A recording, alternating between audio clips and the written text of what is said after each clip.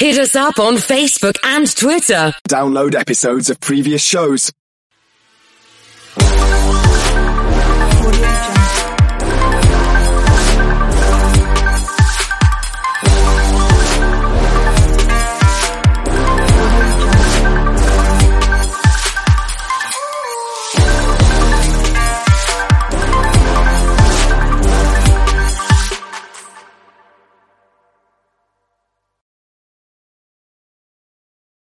Hej sammen, og velkommen til Tryk Start, podcasten, hvor to venner, nogle gange tre, mødes til en samtale om et spil. Og det har vi også gjort igen. Hver anden uge. Ved du hvad, vi tager den lige igen. Podcasten, hvor vi altid tager introen i første hug. Ja. Nu lige meget om det går galt, så tager vi den nu. Så må det briste eller bære. Hej alle sammen, og velkommen til Tryk Start, podcasten, hvor to venner, nogle gange tre, mødes til en samtale om et spil hver anden uge.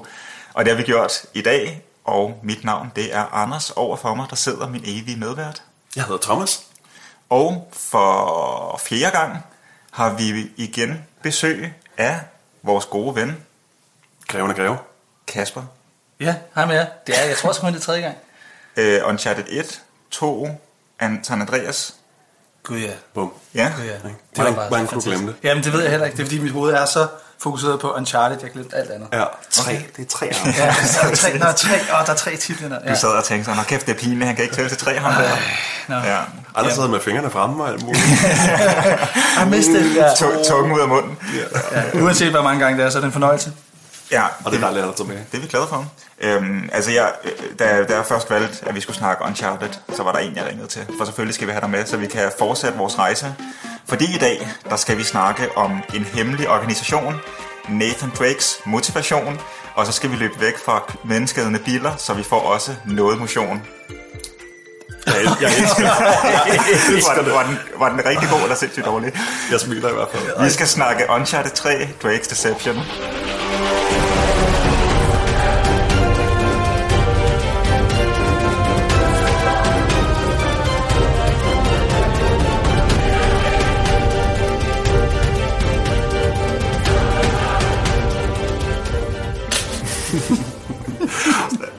Før vi rykker videre med gevaldig awesome ordspil. Jeg vil bare lige sige, jeg havde det alt for godt, da jeg sad og skrev den sætning. I skal ikke tro, at jeg bare fandt på den her. Jeg har trykket på den, og virkelig, kæft, jeg er geni. Det er sådan, det skal være. Jeg skulle lige så fortælle, at MC Fight Night måske starter igen. Det kunne være, at du skulle melde dig med de der ring. Møde op på mikrofonen. Jeg overpræsterer i dag. Jeg er ked af, at du skal være vært næste gang, Thomas. Du kan ikke leve op til det her niveau. Nej, men det ved jeg da godt. Det kan jeg da godt mærke dybt nede i mausen. Nej, jeg vil skifte fokus og så lige sige... Jeg kan ikke...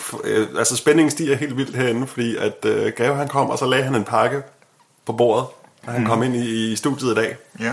Og sagde, at det var en overraskelse. Og han har stadig ikke afsløret, hvad det er. Nej, men jeg har jo lige siden første gang sagt, at jeg vil have et eller andet lækkert med. Og snydt jer for det. Men jeg tænkte, den her gang, der skal det være. Okay. Og jeg har fundet, eller jeg har ikke fundet noget, men jeg har noget med til jer, som er en specialitet. Der, hvor jeg arbejder. Okay. Jeg stødte selv første gang på, hvad der nu er i den her boks, da det var, jeg startede som journalist. Og det er sådan en, man giver på mit arbejde, når det er, at der er nogen, der gør noget første gang. Ja. Nice. Så selvom det er 4 gang... Ja, nu skal vi have 4. Ja, så skal vi jo have 4, ikke? Men jeg ved ikke, hvem af jer, der vil have æren og Thomas, løfte take it away. det. Okay, ja, det bliver så mig. Det er dig, der tager edderkoppen. Og der står kringlebæren Næstved. Skud ud. Du lover det ikke er en fugle edderkop. Jeg lover, at det ikke er en edderkop. Bum. Og så er det en rotte i stedet. Nej. Hvor er den så? Det er ikke bare en rotte, det er en romrotte. Romrotte. Og den er tyk. Den er virkelig. Jeg tror ikke engang, jeg kan have den i hånden. Nej, det er nu fik jeg en chokolademus på fingeren. fingeren. En ordentlig krabat. Altså den skal vi da nyde, når der er tissepause senere. Jeg skulle lige til at sige, jeg skulle til at skære den ud og finde bestik frem, mens mikrofonen kører. Og der bliver ikke klippet.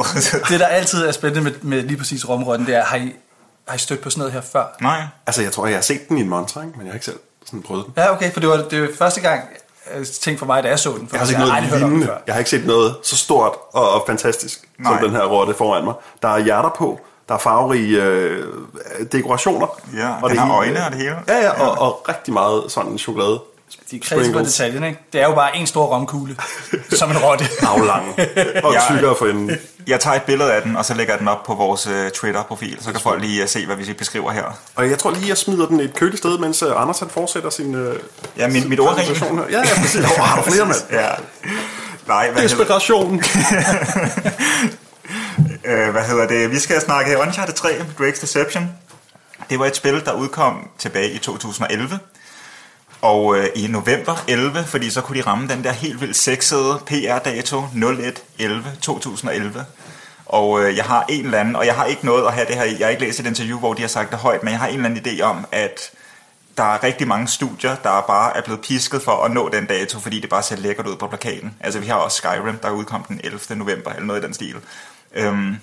Men det er bare ret vildt, at Uncharted 3 udkom 2 år efter Uncharted 2. Ja. Det er altså ikke særlig lang tid. Og jeg tror også, 2'eren kom 2 år efter 1'eren også. Ja. Så de har overholdt den der. Det er effektivt. Det må man sige. Ja. Og det er til platforme, der er det til PlayStation 3, PlayStation 4 i form af Nathan Drake Collection, og så også PlayStation 5, hvis man har sådan en. Og det har vi 3, der sidder rundt om bordet. Ja, hej. Sådan der. Og udvikler, det er jo så Naughty Dog, som også udviklede Uncharted 1 og 2. Og bare lige for lidt bag om spillet, så var det jo sidste spil, vi fik fra Amy Hennings hånd. Ja. Hun lavede de 3 første, eller var creative director på de 3 første spil. Ja. Og da de lavede Uncharted 3, der besluttede Naughty Dog sig for at gå op i, eller skille sig op og blive 2 hold, kan man sige. De delte sig, gjorde de. Så det ene, det lavede Uncharted 3, og det andet, det lavede The Last of Us. Og så gik de så efterfølgende i gang med Uncharted 4, efter at 3 var færdig, og The Last of Us var ved at blive lavet færdig. Og så skete der noget, og vi ved ikke hvad. I hvert fald så forlader Amy Henning og hendes partner Justin Richmond, som er game director på Uncharted 3, de forlader Naughty Dog, og så går Neil Druckmann og Bruce Strand, de gik også over og færdiggør Uncharted 4. Og det er bare for kendere derude, så er det bare ret interessant, fordi der er en trailer til Amy Hennings version af Uncharted 4 på nettet, som jeg ved ikke, om I har set den, men jeg kan anbefale at se den, fordi den vidner om en helt anden historie, end den vi rent faktisk får i det færdige spil. En historie, hvor at, uden at skulle gå for meget ind i Uncharted 4, så kan vi bare sige, at der er en bror, der lyder rigtig, rigtig sur på Nathan Drake, og godt vil have hævn. Så den har de så taget i en helt anden retning. Det er bare fedt, at den trailer ligger derude, som en, det ved jeg ikke, i en anden tidslinje, så har vi fået en anden historie på Uncharted 4. I hvert fald noget gik galt, og Amy Henning, hun har så haft nogle rimelige, skal vi sige, nogle lidt ærgerlige år her i spilindustrien efterfølgende. Efter Naughty Dog, så blev hun ansat hos Visual Games, dem der står bag Dead Space, og de har også lavet Battlefield Hardline, og en helvedes masse Tiger Woods-spil, hvor hun stod i spidsen for et Star Wars-spil, et single-player Star Wars-spil, som EA, der har rettighederne til at lave Star Wars-spillene, de lavede ikke så, eller har overhovedet ikke lavet nogen single-player på det tidspunkt. Det var bare Battlefield og alt muligt andet online. Battlefront, tusind tak.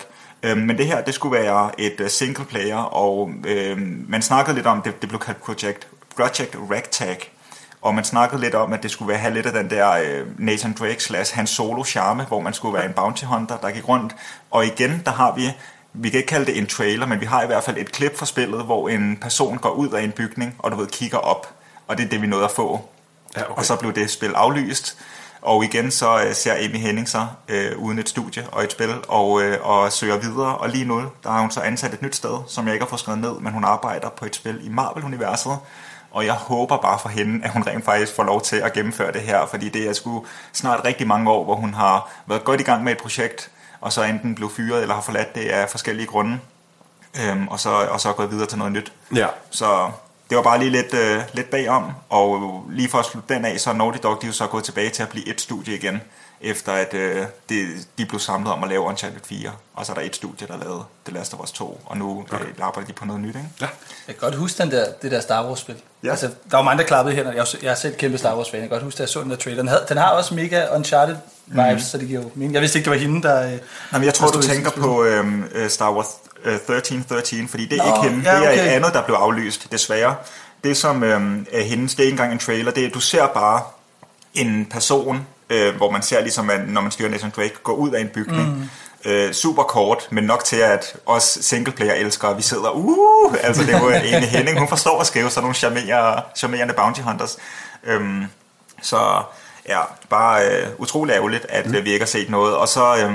Og det er jo naturen af industrien, det er jo alle de NDA's, der skal underskrives, så vi kan jo bare sidde og spekulere. Ja, det lyder ikke som om, der var kommet noget ud der, eller noget, du havde hørt om. Nej, ikke andet end, at hun er jo ikke en, der er ude i en helvedes masse interviews, eller snakke dårligt, men hun har bare virket rigtig, skal man sige, også bitter, også efter, at The Last Jedi, hvad er det Star Wars-spil fra EA, så... det er pinligt, jeg ikke kan huske det. Der kom et singleplayer-spil. Ja, det gjorde der. Ja. Og det fik vi aldrig spillet her. Nej, og jeg nu søger på det, fordi vi har nogle fans derude, der sidder og... hvad hedder det? Og jeg har det... Altså, det er nye, det Fallen Order, eller hvad? Ja, præcis. Det Fallen Order. Ja, tak. Du sidder bare med den og lader mig sejle min egen sø der. I hvert fald, The Fallen Order kommer ud. Og jeg tror bare, at Amy Henning og hendes team var ret bitter over, at de blev aflyst, fordi at EA de ikke ville satse på et singleplayer-spil. Og så nogle år senere, så kommer der et Star Wars singleplayer-spil, og bliver rost for at være singleplayer, for det er jo det, vi mange i hvert fald er så tørstige efter. Så jeg forstår godt, hvis man er lidt mavesur, og sådan, okay, det vil I ikke have dengang, og nu er det så okay, åbenbart. Men det er ikke det, det skal handle om. Jeg håber bare på, at det næste spil, hun arbejder på, det rent faktisk bliver udgivet. Klart. Ja. Og det var jo hende, der lavede Uncharted 3, det var der, vi kom fra. Yes. Instruktør på det. Ja, det var interessant, det du sagde med traileren til 4'eren. Fordi jeg ved ikke, om du kan huske det, og jeg bilder mig ind, at det var noget, du holdt hemmeligt. Men det er jo ingen hemmelighed, at Anders han, var den, der satte mig i gang med at spille de her Uncharted-spil. Det er sandt. For noget tid siden. Og så da jeg var færdig med 4'eren, så bad du mig om at se den trailer, som skulle have været Amy Hennings spil. Og det havde været noget helt andet. Ja. så helt, dem, der lytter med at se den, fordi det er virkelig...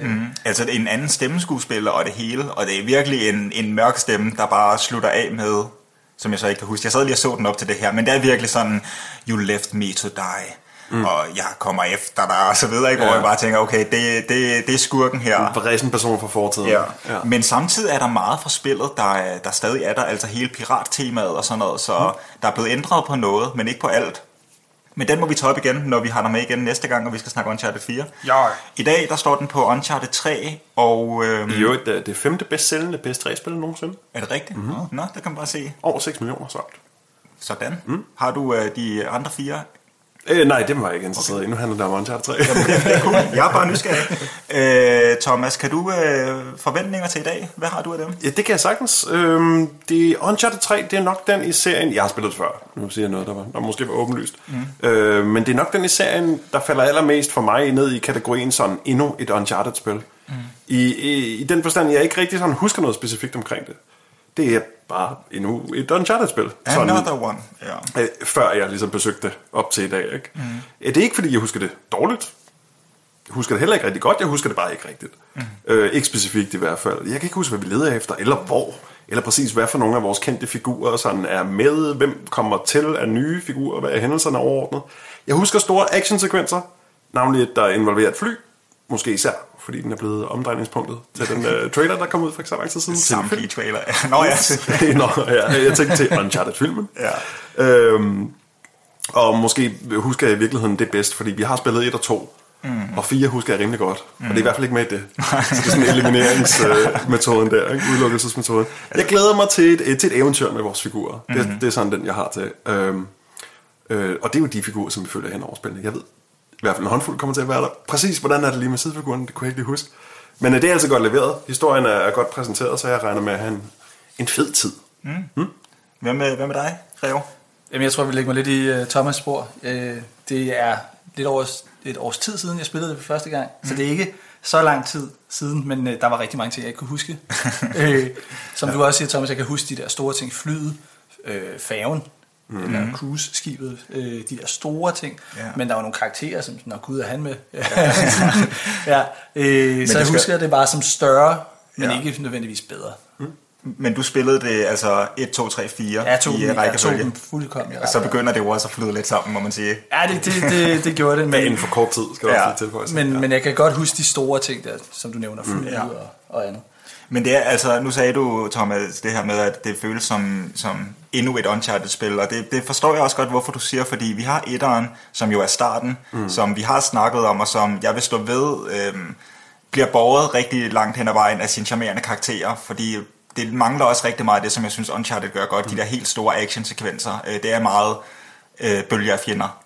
Ja, meget af det der raffinerede, som serien er blevet kendt for, utrolig flotte animationer, utrolig flot verdensopbygning. Det er der ikke rigtig til stede i. Nej, vi befinder os stort set faktisk kun i en jungle i hele spillet, hvor at efterfølgende er serien jo blevet meget mere kendt for globetrotting, altså tage rundt til forskellige steder. Og så kommer toeren jo og bringer alt det, vi snakker om her, med en langt større, langt bedre grafik. Altså virkelig gjorde det til en AAA-serie blandt de helt store drenge. Og så kommer treeren og er bare mere af toeren.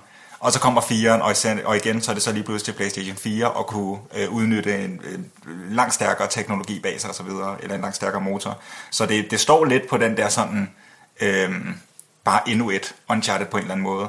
Men mine egne forventninger til i dag, at det er nok det sammen med Uncharted 4, som jeg har spillet færrest gange, altså i serien. Og siden det har endnu flere år bag sig, så er det også begyndt at glide sådan lidt i baggrunden. Jeg kan også huske de store scener, som vi snakker om, altså flyet, den har de også bare gentagende gange vist i alle trailer og så videre. Det er også en fed sekvens. Men altså igen, hvad for en by vi leder efter, og hvad for nogle karakterer, der netop dukker op, det var sådan alt sammen, gled lidt væk. Så jeg glæder mig faktisk til at få det genopfrisket og bare opleve det hele igen. Altså jeg står ved, jeg synes, at Uncharted, uanset om det er 2, 3 eller 4, så de skulle altid ret hyggeligt at køre igennem. Det er en fast størrelse på en eller anden måde. Der er ikke noget med, at du skal ud og grinde en masse for at kunne klare sidste bossen, eller du kan vælge at tage en masse sidemissioner. Altså der er en start, midt og slutning, og det er ligesom det, du får, og det er egentlig ret fedt i en tid, hvor jeg synes, der er rigtig mange spil, der kæmper på at være så store, og stjæle så meget af spillerens tid som muligt, så er det meget fedt, at man sådan siger, okay, det her det er 10 timer, og så forsøger vi bare at maxe underholdning ud i den periode. Men skal vi kaste os over spillet? Eller har I mere? Jeg havde lige en lille smule, bare sådan, fordi jeg kan ikke lige se, hvor det var så relevant senere. Jeg vil bare lige smide ind en multiplayer-server. Ja, de blev lukket præcis samtidig med serverne til 2. Hvilket jeg bare synes var lidt interessant. 2 fik bare lov at leve de 2 år mere, og så stoppede de ellers på samme tid. Det var den 3. september 2019. Og det var egentlig ikke, fordi jeg havde så meget at sige om det, ligesom med 2'eren. Jeg spillede det ikke. Nej. Jeg ved ikke, med dig. Nej, det var kun 2'eren, jeg spillede multiplayer i. Ja. Jamen, jeg har heller ikke noget. Jeg har aldrig spillet multiplayer-spillene. Jeg sagde det sidste gang, og der er tit, når jeg har gennemført historien, så hopper jeg lige ind i multiplayer for ligesom at vise mine skills, for nu har jeg gennemført. Så nu kan jeg klare alle online, og det kan jeg overhovedet ikke. Så jeg dør, og så slukker jeg og går aldrig ind i det igen. Så jeg har aldrig prøvet dem. Jeg ved bare, at der er en donut shake, som er meget morsom. Jamen, ham prøvede jeg jo i. Ham havde jeg i den. Det var sgu meget sjovt. Ja. Lidt patetisk, men ja. Nå, men med det sagt, så lad os kaste os over spillet.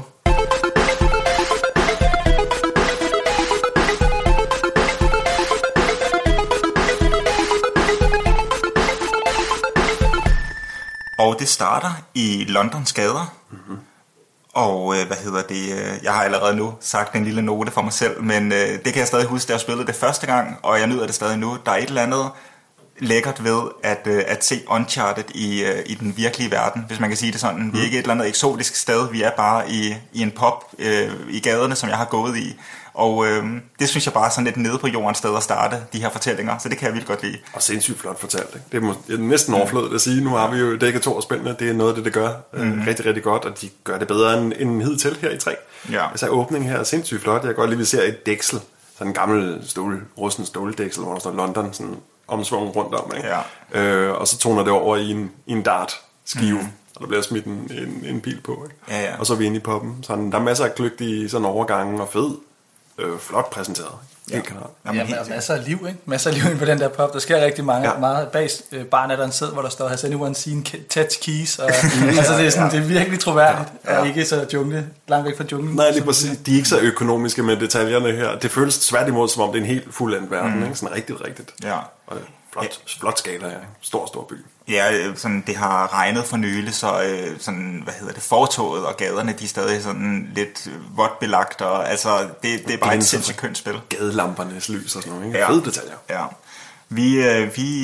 Vi går indenfor på den her bar, og så går vi ind i et baglokale, hvor vi lige bliver tjekket, om vi har våben med os, og ham, der tjekker os, han sørger også lige for at tjekke omkring skridtet. Det er rigtig grundigt. Ja, hvilket Nate han lige kommenterer på. Ja. om han hygger sig, om han har en good time. Ja, det er også rigtigt. You're a comedian. Ja, men altså, det har jeg faktisk skrevet længere ned. Jeg skal nok sige, hvornår specifikt jeg havde min note, men jeg synes virkelig her i spil 3, at de er blevet gode til at bruge karaktererne. Altså det kommer jo også bare af erfaring, at man kender sin karakter bedre og bedre, men sådan, de er bare blevet virkelig gode. Det kan vi godt. Altså, jeg er helt enig. Jeg synes, deres fortælling er leveret med en helt ny selvtillid her i 3. Hvor et sådan prøver på noget, 2 sådan gør det, men bedre på næsten alle parametre. Ja. Og det føles helt sikkert for mig, som om de ved præcis, hvordan en fortælling skal skæres her i 3. Ja. Der er tider, hvor vi laver helt nye, store, logiske hop. Det skal vi nok komme til. Det skal vi nok komme til. Eller figurer gør noget, hvor jeg tænker, hvad? Det plejer mindst at have en grund, og her i 3 hopper vi lige pludselig. Men det føles bare super fedt, fordi de er sindssygt gode til at levere deres historie. Ja. Og også stærke karakterer. Altså, de er jo også nået til punkt nu, hvor de kan tage pis på dem selv i fortællingen. Det ved jeg ikke, om jeg mærke til i spillet. Der er mange gange, de sådan går lidt meta. Sådan, på mange af de klassiske Uncharted ting, og sådan selv kommenterer på det. Altså Drake kommenterer på et eller andet, som er sådan, ikke det her igen, ikke? Ja, men det er sandt. Og jeg tror, hvis jeg skulle være lidt mere specifik i, at jeg synes, de er blevet bedre til at bruge karaktererne, så var der bare sådan en scene, den kommer her om lidt. Men vi står rundt om et bord. Det er Nathan, Sully, Cutter, som jeg kommer til at præsentere snart, og Chloe. Og så, det var ham, der tjekkede os på våben. Ja, præcis. Charlie Cutter. Ja, vi springer lidt i historien, men det er bare lige for at specificere, hvad jeg mener. Men så er der sådan en scene, hvor at Nathan skal forklare de andre. Han kan jo rigtig godt lide at være læreren og undervise lokalet om. Prøv at høre her. Det, der står her i siden af kortet, det er... Og så lige da han skal til at sige, hvad det han siger, Siberian script, så siger Sully det samme.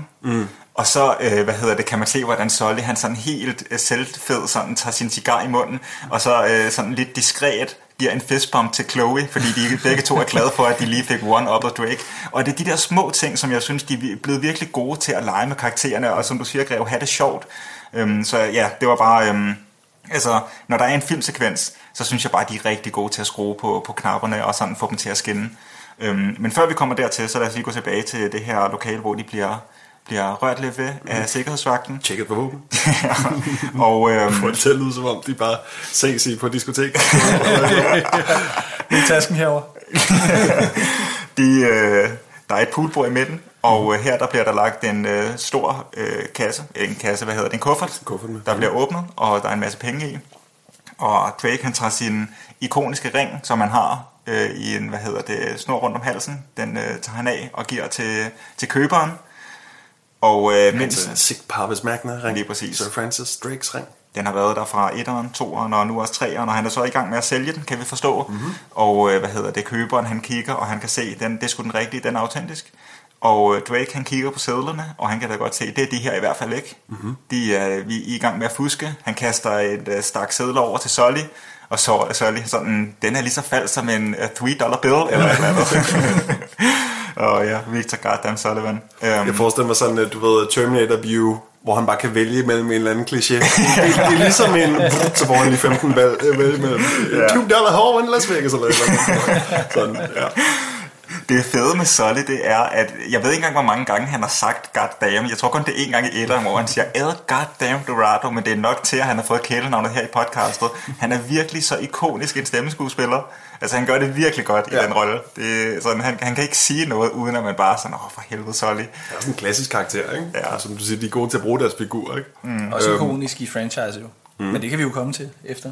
Ja, og også ham her, der står og smider pund på billiardbordet. I øvrigt, jeg cringer lidt. Der er ikke på billiardbordet! Men ham, der gør det, det er jo Talbot. Ja. Og det er ikke, fordi vi lærer ham at kende lige her i introen. Nej. Men vi forstår, at han er en fæl. En vigtig type, ja.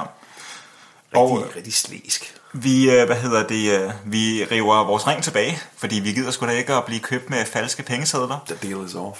Og så, og så gør vi os klar til at gå, men så Talbot, som du siger, køberen, han siger, hvad får dig til at tro, at du får lov til at gå? Og så er det ellers bare slåskamp. Og så er der bare sådan en fed scene, hvor at Drake, han bliver skubbet ud af det her lille vindue og falder ned på baren, rejser sig op, tør stødet af sig, og så kommer kapitelskiltet over hovedet på ham, and not around, og så er vi i gang med spillet. Og det synes jeg er en fed start. Super, super fed. Ja. Og så starter vi jo ikke med, våben, men med næverne og skal slås. Mm-hmm. Og selvom jeg synes, at ikonerne nede i højre hjørne er lidt tydelige, det er den der store fede trekant, der ligesom står for at trykke trekant, og den forsvinder aldrig i løbet af spillet. Det er bare min sådan lille kæphest. Men udover det, så synes jeg, det er sindssygt, altså det er godt lavet i forhold til, at man ligesom også kan bruge, altså de interagerer med verden omkring sig. Altså er der en flaske, så tager de den og bruger den til at slå hinanden i hovedet med, eller kylder dem ind over disken. Ja, præcis. Ja. Så jeg synes, det er en fed kamp. Kunne I lide den? Jeg synes, det er flot, og det sætter jo fokus på det her håndkamp, som der er blevet skruet op for her til Uncharted 3. Ikke? Ja. Og vi bliver også introduceret for en kamp med en stor, stærk skidtkarl, eller en brute. Noget, der også går igen her i Uncharted 3. Ja, altså hvis jeg lige kan gribe den, fordi at jeg starter ud med, når jeg skriver mine noter, så nogle gange så tager jeg sådan, hver gang jeg har spillet en bid af spillet, så sætter jeg mig lige og skriver den for at notere det, og så når jeg så bliver færdig med spillet, så går jeg lige mine noter igennem. Og jeg når at skrive her til starten, at den der kamp ude på toilettet, med den her med tårnet, som jeg kaldte dem, den her brute, den var bare super fucking fed, synes jeg, fordi at en masse lækre animationer, der var specifikke til hans størrelse, men de gentager bare den kamp 20 gange i løbet af spillet. Ja. Så de der animationer, de bliver bare, altså det er den samme hver gang. Man undgår... Man får sparket ham i skridtet. Ja, man sparker i skridtet, de falder sammen, får et par slag ind, de rejser sig op, undgår deres angreb igen, måske skal man lige trykke et par gange på runden. Det er præcis den samme kamp. Hver gang. Det er sødt. Det tænker man ikke over her. Nej. Og den er også fed, fordi de bruger miljøet på en unik måde her i starten. Man bliver kastet ind, og Drake eller Nate, han ender ansigtet først i et pissoir. Ja. Og så der grabber sig, det skal også stykke. Og så øjeblik Nate, og så ham store tårn der. Han er fint nok lige at vente. Han står og venter færdig. Til vi lige får trykket på Nate, og prøver han lige at sætte ind i bomben på ham. Og det rører ham overhovedet ikke. Men lige så snart vi sætter et toilet, så ved vi jo også, der er en eller anden, der ender dernede. Ja, med hovedet først. Ja, præcis. Nate bliver smidt ind i båsen, så kommer ud igen, bliver smidt ind igen i den der bås, og får så hævet, jeg tror det er det der topstykket af toilettet, som man så tæsker ham tårnet med. Det er en fed kamp, og lige den der får det lige lidt ekstra med animationerne, men det er altså synd, synes jeg, at vi skal gentage den kamp så mange gange, og så kan det godt være, at de ændrer på stederne, man gør det, altså bag på en kørende bil, eller på et skib, hvor det bølger og så videre, ikke? Men altså til slut, så er den bare ikke så fed længere, fordi det, altså som du siger, hold kæft, man får sparket et par folk i skridtet. Det er hele tiden. Spark, slå et par gange i ansigtet. Du bliver overhovedet ikke rørt af det. Nej. Det det er den første af sådan 3 bølger, man skal igennem, før man har overkommet dem. Ikke? Det synes jeg bare er sjovt, at det er en fast opskrift. Præcis. Og det er jo så her, hvor jeg faktisk forventer mere Uncharted, fordi de netop udmærker sig på at have en specifik animation til den specifikke scene, som Nathan Drake går i, eller står i, og det er noget, de bliver bedre til for hvert spil, og der er mange steder, hvor de har gjort det rigtig godt i det her, og så er der bare det her sådan en sted mod den samme brute, der godt nok har forskellige tøj på, og sådan ser lidt anderledes ud i de forskellige scener, men helt de samme animationer. Ja. Så, nu du siger, at de ser lidt anderledes ud, jeg synes, jeg gik tilbage og så scenen. Det er lidt som om, at alle håndlangerne herinde på poppen, de har samme ansigt. Er det rigtigt? Nej, det er så meget ens ud. Meget ens. Du siger samme ansigt, det er ikke sådan en kopi. Det ligner rigtig meget den samme grove, halvskaldede, engelske havnearbejdere. Jeg lagde godt mærke til, at der var ikke nogen, der havde hår på hovedet, bare da man kørte sådan kameraet over baren. Det var sådan en sjov ting, hvor sådan skal de alle sammen åbenbart se ud. Men det var lige så snart du så Talbot, så vidste du, at det handler om ham her. Ja, præcis. Han skiller sig så meget i forhold til alle de andre. Hår, jakkesæt, fair nok, du er skurken. Altså, så godt som jeg synes, Talbot virker som karakter, så er det jo også bare den største kliché i hele verden. Ja. Han er en ond engelsk fyr med et overlegenhedskompleks og slik hår. Jeg synes faktisk, han er lidt frustrerende selskab, men han virker rigtig godt, så det går lidt frem og tilbage, ligesom så mange andre ting, så fortællingen fungerer jo næsten altid. Det tror jeg lige, man kan sætte i parentes ved siden af, når jeg har en kritik at smide generelt om Uncharted, men måske især her lige i 3'erne kan vi fokusere på den, så er det med... Det er altid fedt, og der er altid fed musik, og så flyver kameraet videre til den næste ting, og så videre. Ikke? Men der er masser af ting, som er sådan lidt. Den er hentet ud fra lageret, ham her Talbot, ikke? Og han snakker med lidt finere termer, end din gængse håndlanger. Og, I don't think you're in a position to negotiate, Mr. Drake, her i starten. Ikke? Han slår mig som sådan en båndskurk. Han er næsten ikke andet end klichéer. Men jeg vil helt klart fokusere mere på Talbot senere, fordi jeg har også nogle tanker, som jeg glæder mig til at høre, hvad I fortolker i de scener, fordi der sker også noget lidt mystisk ved dem. Men før vi kommer så langt, så får vi kæmpet os udenfor. Ja, efter vi har skyllet ham herud. Ja, vi har skyllet ham ud, og så står vi ude på gaden, men der bliver vi omringet.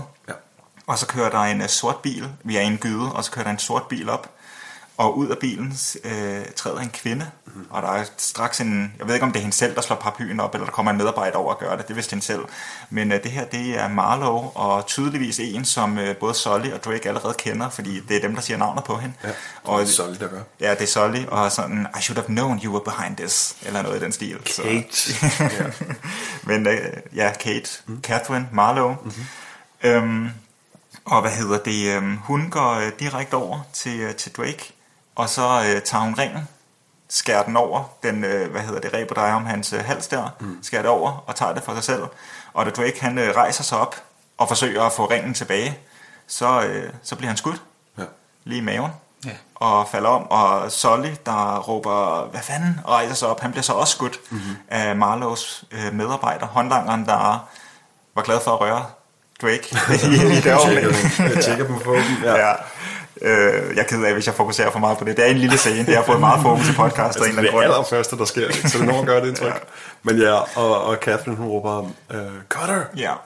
Og det er meget godt, du siger det, for jeg kan egentlig meget godt lide, at hendes reaktion ikke er, så fik vi ramt på ham. At hun er sådan tydeligvis ikke glad for, at vi har skudt den. At det er ikke de metoder, hun ønsker skal bruges. Ja. Så allerede her, der skiller hun sig væsentligt ud fra Lazarevich, som i toeren bare, altså hvis der var en udfordring, så sprang man den i luften, eller skød den mellem øjnene. Så her, der er der allerede noget nyt. Jeg synes, de er gode til at introducere hende. Jeg kan også godt lide, der er lidt banter, det er Nate, der siger, hun lukker sin paraply, så hun har den anden hånd fri, så hun kan skære hans, det der kæde, han har om halsen op, så hun kan få fat i den der ring. Og når hun lukker paraplyen, der siger Nate, pas på, du ikke smelter i regnen. Så hun er en heks, og hun svarer noget i stil med, at han er den samme overmåde i hundige lille lort. Ja. Og selvfølgelig har hun en kniv nede i paraplyen. Ja, det er det, skal. Ja, stikker den op til halsen, og så lige åbner rebet med den i stedet, ikke? Ja. Der synes jeg bare, at Nate han vandt banderkrigen der. Sådan. 1-0, så det var lidt smidigt. Ja. Så, og så bliver skærmen sort, mens Sully og Nate, de ser rimelig døde ud. Marlowe og Talbot, de kører væk, og efterlader ham med medarbejderen, der skød dem sådan stående tilbage og sagde, what? He was being a right prick, eller noget af stil. Right asshole. Ja, og så... Kan vi hurtigt spole tilbage til poppen? Ja, før. Fordi jeg synes bare, der er et kæmpe easter egg i den pop. Er det noget Jack and Dexter? Ej, det kommer vi til, The Last of Us. men det er nemlig om The Last of Us. Okay. Fordi over i hjørnet af baren, ja. der efter du lige har tæsket alle de her gutter sammen med Sully, som i taget hans alder i betragtning stadig kan slås rigtig godt. Ja, det, han gør det godt. Ja, så ligger der en avis, og på den avis, der er det ikke pixeleret i forhold til alle de andre ting. Der står der meget tydeligt, at scientists are still struggling to understand deadly fungus. Et lille call-out til The Last of Us. Lige præcis. Og det er jo der, hvor det var, at før The Last of Us overhovedet, så spekulerede mange fans jo i, som havde spillet Uncharted 3, at der var et eller andet på vej for Naughty Dog. Fuck, hvor griner. Ej, hvor fedt. Og så bare helt sekundært i The Last of Us, der kommer du også til en pub på et tidspunkt, som hedder O'Sullivan's Pub, som er totalt indrettet på samme måde som den her i Uncharted 3. Okay. Som ligesom vidner om, at det foregår i samme univers. Ikke? Ej, det er fedt. Det er fedt. Ja. Men i The Last of Us, er der ikke Uncharted 2 spillet liggende inde hos nogen? Jo, og det kan jeg ikke svare dig på, hvorfor. Det strider lidt imod det. Det er der. De er bare kendte mennesker i det. Men jeg synes bare, det var et ret fedt easter egg. Fyr endelig dem der, fordi vi snakker faktisk meget sjældent easter egg her på podcaster, så du bringer lidt nyt til krydderierne, vi det er sådan en fed del af spiloplevelsen, som man kan have, men man skal forklare rigtig meget, hvorfor det er fedt, hvis ikke bare serien er så kendte som lige de her to. Ikke? Ja, lige her, hvor det er, at I også indledningsvis siger, at Naughty Dog skiller sig i to forskellige retninger. Så, udvikler sig sideløbende. Så har de måske lige kigget lidt over skulderen og lige plantet. Ja. Vores lyttere, de sidder, men er de døde? Hvad foregår der? Jeg vil sige, den her scene, den måde, den slutter på, og vi ser, over Charlie Cutters skulder, Nate og Sullys lig. Jeg har aldrig været mere sikker på, at to figurer ikke er døde. Det vil jeg så sige. Det ved jeg ikke, om lytterne tænker det på samme måde eller ej. Altså, da jeg spillede første gang, jeg sad med tårer i øjnene, og jeg var allerede ved at holde en begravelse. Nej, jeg var godt klar over, at det var ikke sådan, de endte deres dage. De blev også skudt samme sted, ikke? På deres hvide skjorte. Ja. Nå, men vi ved ikke, om de er i live eller døde endnu. Fordi før vi ser det, så spoler vi tiden tilbage. Til kapitel 2. Jeg har skrevet, hvad det hedder? Greatness from Small Beginnings. Tusind tak. Og det er 20 år tidligere, og nu bevæger vi os som en ung Nathan Drake. Mm-hmm. Og jeg ved ikke, om I havde den oplevelse, men da jeg spillede det første gang, der var jeg sikker på, at jeg stadig var i gang med en eller anden videosekvens. Så jeg sad bare og ventede på, at filmen skulle fortsætte, fordi der var den her unge dreng foran mig. Jeg sad bare sådan og kiggede, og han stod meget stille. Og jeg sad og ventede, sker der noget? Og så prøvede jeg at trykke ved min sådan, og så, fuck, jeg styrer ham. Det er fedt det her. Altså, jeg ved ikke. Jeg ved ikke, hvad jeg forventede, men det synes jeg, det havde jeg bare ikke regnet med. Nu skal man styre som en ung Nathan. Det er bare sindssygt fedt, at vi er nået frem til det her, hvor du ved, cutscenes og spilletid, det har den samme kvalitet. Ja. Og de bruger det virkelig til deres fordel i Uncharted 3. Altså, der er også masser af det her motion capture i spil, og i stedet for at det bare er ansigt, der bliver sat på, så det er i endnu højere grad fine bevægelser og kropsbevægelser også, ikke? Der er med her. Så det taler jo til det, tænker jeg, ikke? Nå, men det gør det. Og altså, igen, der kommer en scene tidligere, og dem er der mange af, men det var bare lige den her ene, jeg noterede mig, men Nathan Drake, han går et varmt sted, og så går han og vifter nogle fluer væk fra ansigtet, og det er bare de her små animationer, som der bare er kommet endnu flere af i 3'eren, som bare sælger den her virkelighed, som jo så, de skruer endnu mere på i 4'eren, men de bliver bare så forbandet gode efterhånden, som til at lave de her spil, Naughty Dog. Så. Men jeg sad også og klappede i hænderne, altså fordi det var sådan, Nathan Drake, nu kan vi spoler tiden tilbage nu, ikke? Ja. Hvem er han? Hvad kommer hele det her af? Ja. Hvorfor er han havnet der, han er? Det får vi nok at vide, når vi er ham som dreng. Fedt. Ja. Giv mig alt det der. Jeg elsker også sådan noget. Ja, præcis. Og bygge legenden om ham. Og så hopper vi tilbage til den gang, han var en lille knægt og sådan, ja. Super fedt. Han går ind på et museum, der er dedikeret til Sir Francis Drake. Mm-hmm. Og derinde, der får vi lov til at gå rundt og kigge på det hele, men der er tydeligvis én ting, vi leder efter. Yes. Og når vi finder den ting, så opdager vi også til vores ærgelse, at den faktisk er låst inde bag et glasbur. Og der tænker jeg sådan, jeg ved ikke, hvad han forventede, at han bare kunne snuppe den. Han ser sådan oprigtig ærgerlig ud, sådan, den kunne jeg ikke bare lige tage og proppe i lommen. Hvad er på sikkerheden her? Hvad? Sorry? Jeg siger bare, børn er jo også naive. Ja, det. Men jeg ved ikke, er han ikke i Sydamerika eller et eller andet? Jo. Jeg tænker bare, hvordan er han? Han er 14. Hvordan er han kommet hertil? Ja, han er i Bolivia. Ja. Han er svømmet, du. Han er svømmet langs kysten. Ja. Det kan godt være. Ja, men han skal jo... jeg ved ikke, hvad han har regnet med, men han har jo flere problemer, end at den er låst inde. Der er flere, der vil have fat i den her. Ja, fordi så ser man også lige pludselig en, hvad vi hurtigt kan regne ud af, en noget yngre Sully. Victor Goddamn Sullivan. Og han ser også lidt interesseret ud i den her, den her himstergems, den her MacGuffin, som Drake han også er efter. Og Drake han går ligesom lidt væk og overværer ham, og så kan man godt se, at Sully han propper en ting ind i låsen på den der, som han er så tydeligvis i gang med at lave en eller anden fake nøgle, som de kan bruge til at låse skabet op. Ja, det er rigtigt. Han fylder det ud med et eller andet, som så skal forme præcis, sig. Præcis, som skal forme efter låsen, ikke? Så går han ned ad nogle gader, det ting, der er for lavet. Og det er så her, hvor at udfordringen er at følge efter Sully, og se ham få lavet den nøgle, og så stjæle den fra ham. Og det er så også her, hvor Sully han siger, giv mig lige min punkt tilbage. Men man tror, man havde lykkes med det, men Sully han var i kontrol hele tiden. Hvor jeg så dig hele vejen, du har fulgt efter mig hele dagen, hvad laver du det? Og det kunne jeg egentlig meget godt lide. Det er en fed tur igennem byen, ja. Hvor vi som Nate kravler op i sådan forgrunden, og på enten sådan kravler langs en tagrende, eller op ad vinranker, eller et eller andet, kravler op i forgrunden typisk, og så Sully han er nede i baggrunden, nede på gadeniveauet. Vi hopper bare kravler og sniger os. Ja, for at følge med ham. Jeg er helt enig. Jeg synes, det var en fed måde at fortælle en historie på. Og altså, jeg har lang tid bildet mig ind, at Uncharted måske var lidt en pendant til Assassin's Creed, også ud fra udgivelsesår i forhold til det her parkour og alt muligt. Og i Assassin's Creed er der bare vildt mange af de her følgemissioner. Jeg kunne sige, at det hang ud af halsen. Jeg spillede et par titler, og da jeg kan faktisk huske, at jeg så skulle spille det her spil, og man skulle følge efter Sullivan her, så sådan, nej, det har jeg gjort 1000 gange før. Men de bruger det bare virkelig fedt, sådan helt story-wise, til sådan at fortælle en god historie. Og det fungerede bare vildt godt. Det var vildt fedt og ikke trættende. Og vi får jo ikke sådan en flad, vandret synsvinkel. Vi får en sindssygt flot. De har jo forberedt det helt store show til os nu. Ja. Vi får det som en filmscene.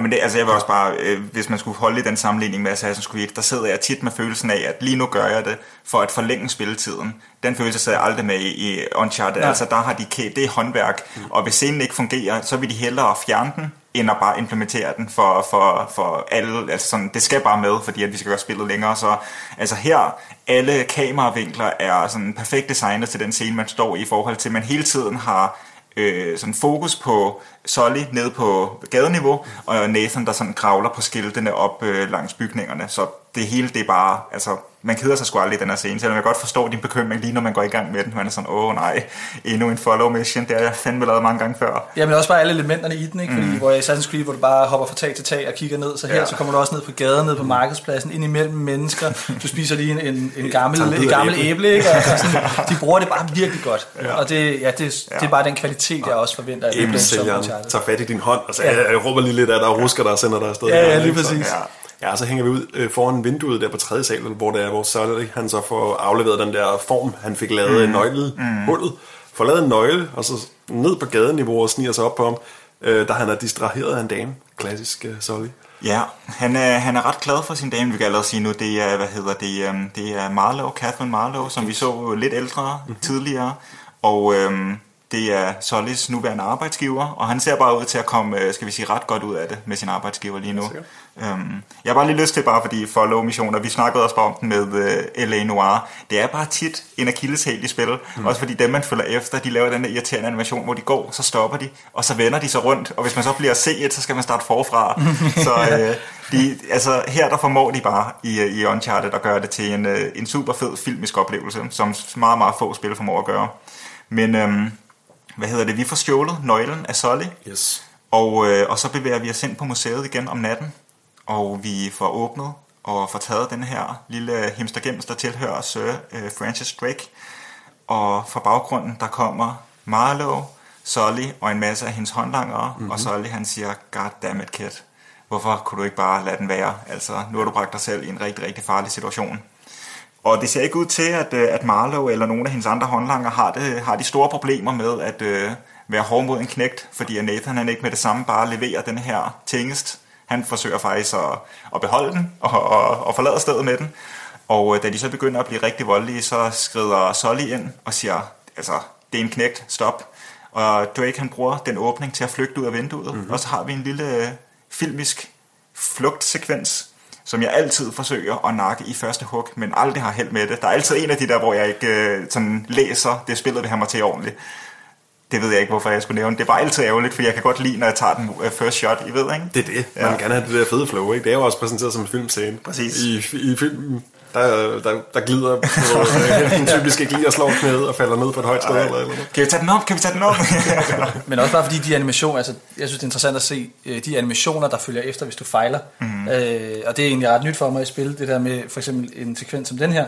Altså at prøve at fejle, for hvad har spillet gjort? Hvad er det for en film, der kommer, når du så bliver taget? Ikke? Der var et Spider-Man-spil, hvor der var en hel masse komiske dødsscener og andet her. Og det er altså også i den her, ikke, at håndlangeren får lige fat i dig, og lige det sekund, inden at håndlangerens knytnæve rammer et barn lige i ansigtet, så går skærmen sort, ikke? Ja, mand. Men det giver faktisk ret i. Det kan være ret sjovt at se fejlanimationerne. Altså det snakker vi også om i A Little Nightmares, hvordan vi håbede, at når de onde skulle fange os, hvad gør de ved os, og så videre. Så det kan være ret morsomt nogle gange. Men vi ser faktisk også, hvad man må formode er Nathan Drakes første af mange kills. Ja, der er en, der kommer efter ham, og får ikke fat i Nathan. Man kan også snakke om, hvor meget det egentlig er Nathans skyld, det her. Men i hvert fald, Nathan, han får lige undvedet ham, og måske spænder lidt ben, eller i hvert fald så ham her vagten, der forsøgte at fange ham. Han falder ud over... Kommer i ubalance, falder ud over taget, og nok til sin død, eller i hvert fald, så er han ikke så godt gående efter det fald. Og der får man lige det her korte klip, hvor at Nathan... Han lige sådan står og kigger og er bevidst om, hvad han har været med skyld i lige her. Ja, præcis. Og så samler han en pistol op, som ham vagten havde, ham der faldt. Sully han kommer ind i billedet og siger, jeg kan faktisk ikke engang huske præcis, hvad der sker. Men det ender med, at de begge to sænker pistolerne, og Sully han tager den her knægt ind på en bar, giver ham noget at drikke, og så har de bare en samtale, som er fuld af sådan... Jeg tror Sully han siger direkte, vi skal nok gøre store ting sammen. Og det synes jeg bare er så charmerende i den her genre, fordi det er bare fuld af den her indforståethed med os og publikum, eller publikum og spillet, ikke? Så det kan jeg skide godt lide. Det minder mig om åbningen i Indiana Jones 3, hvor du ser Indiana Jones som ung, som spider, ikke? Han prøver at finde, han følger efter ham her fyren, som ender med at inspirere ham til at have hat på, og de flygter hen over tog. Jeg ved, du elsker togjagt senere, Anders. Du taler misbrug nu som og falder ned til en løve og alt muligt andet, ikke? Og da han så, det er korset, the cross of Coronado, det er det, han vil have fat i. unge indie og gøre det. Han har sit helt eget isoleret eventyr for resten af filmen. Ikke? Og det er rigtig meget den stemning. Super fed. Super fed. Med til at bygge legenden op, og Sully, der tager ham ind. Ikke? Også som en del af den der jagt væk fra dem, efter de der håndlanger er voldsomme.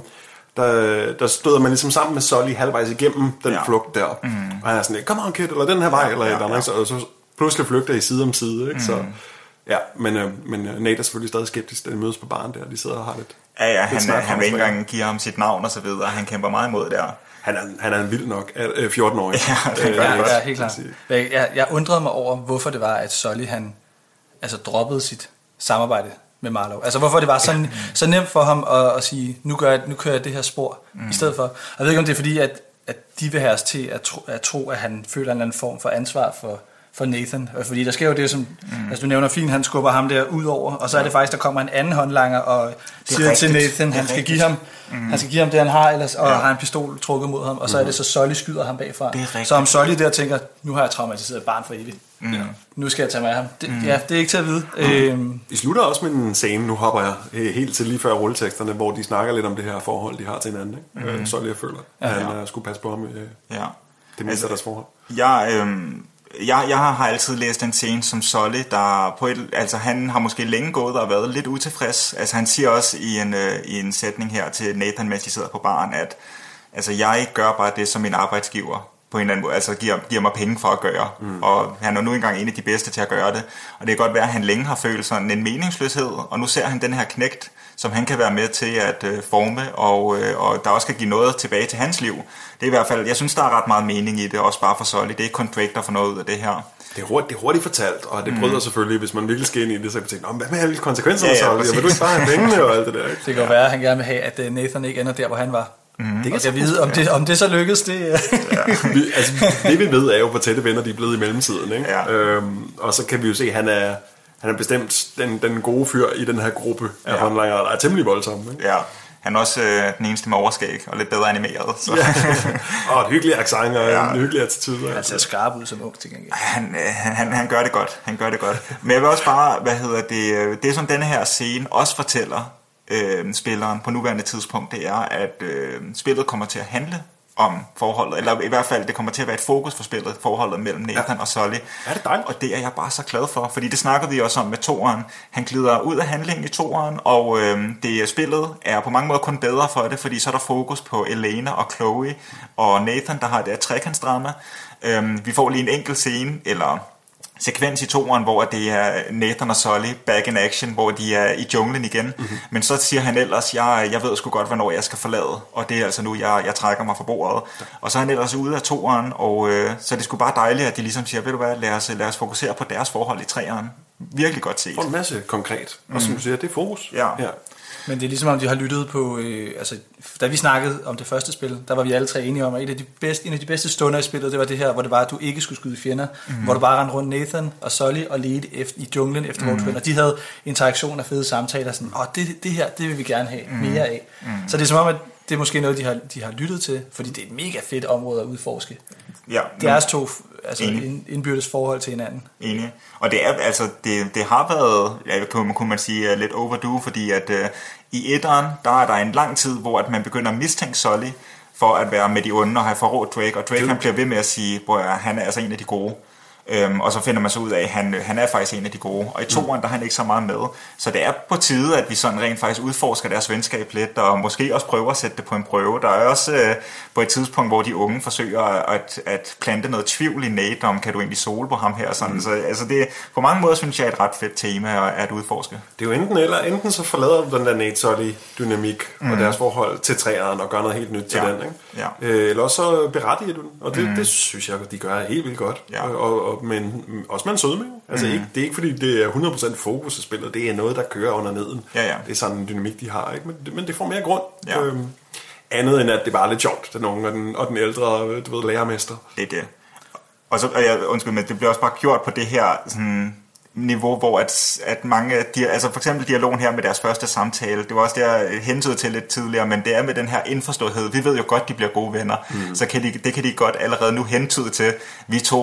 vi skal sgu nok blive noget stort-agtigt. Og det som spiller, hvis man godt kan lide Nathan Solly og hele denne her genre, de befinder sig i, så er det sgu umuligt ikke at se den scene uden at smile. Altså jeg har spillet den før, jeg nyder den stadigvæk. Det er så dejligt at se den sidde og have sådan det første møde. Ja, de har en fed dynamik med hinanden. Men i hele altså hvis vi også spoler lidt tilbage til der, hvor det er, han er i museet, Nathan.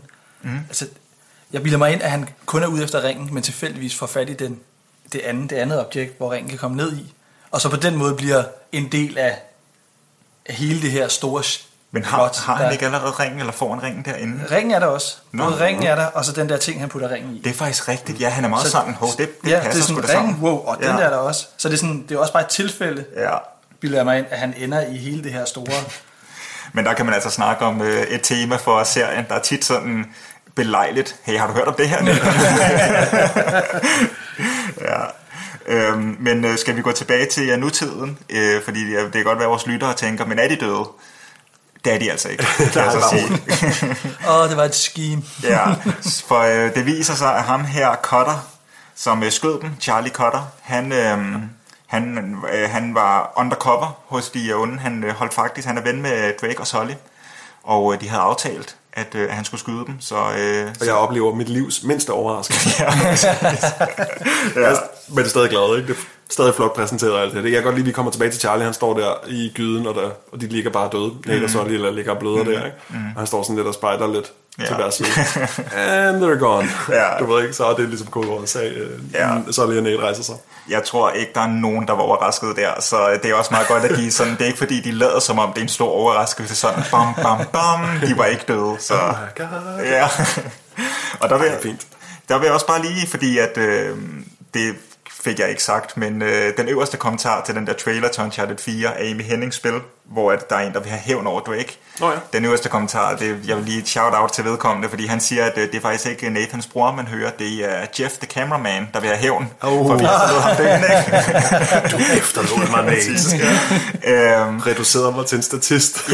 Og jeg synes bare, det er bare at sige det, fordi at Cutter, han kunne for mig godt være ind som en Jeff the cameraman, fordi jeg synes virkelig, at Jeff, han stadigvæk er en meget, meget overflødig karakter til det punkt, hvor at de kunne så godt have brugt en eller anden karakter, som man rent faktisk ville savne, når de dræbte ham, men i stedet så er han bare, altså også bare en navnet Jeff the cameraman. Man kan ikke lade være med den måde, de behandler ham på, den måde, de snakker til ham. Han er så anonym.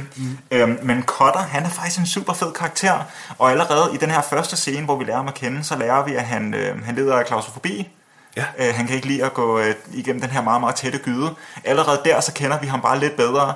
Og det er ikke fordi, jeg siger, at det er stor kunst, men bare det der med, at man sådan får lidt at vide om ham hele tiden. Han kender også en masse random detaljer, som Drake også er god til.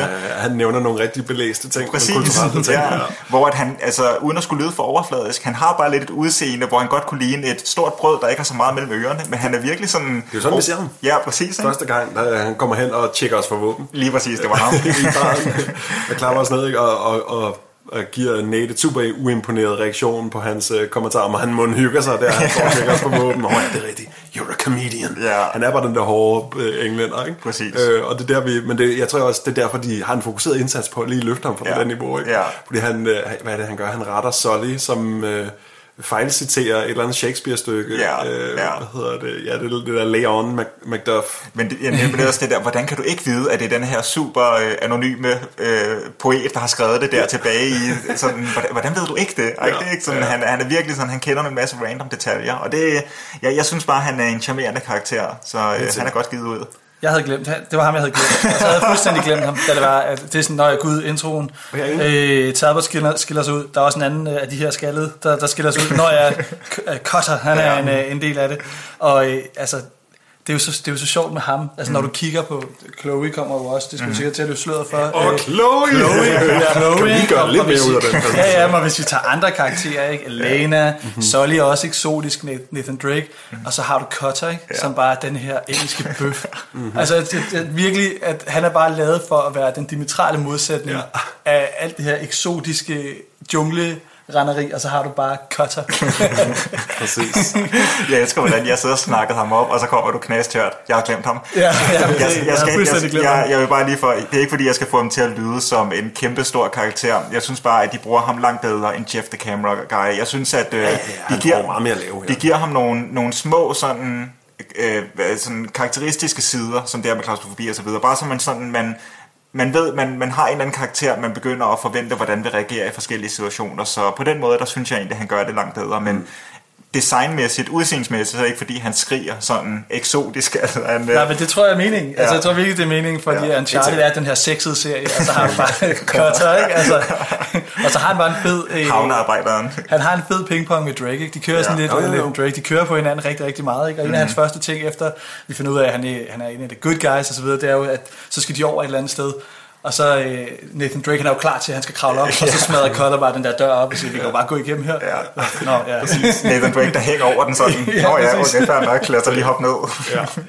Jeg sidder og begynder at kravle over, og så sparker han en dør ind. Den dur, ikke? Det er fedt. Men ja, vi mødes også op med Chloe, og de to, både Charlie og Chloe, bliver jo en fast del af vores lille hold her, sammen med Sully og Nate, vores lille firekløver her. Ja. Så Chloe, hendes job, det var at holde øje med bilen, der kørte væk. Så hun så dem køre ind i en grøn garage. Vi mødes nu med Chloe. Ja. Vi får nogle guns, og så går vi over til den her grønne garage, og det er jo så også her, hvor der lige bliver sagt, at de her penge, som de ville købe ringen af, de var faktisk ikke falske.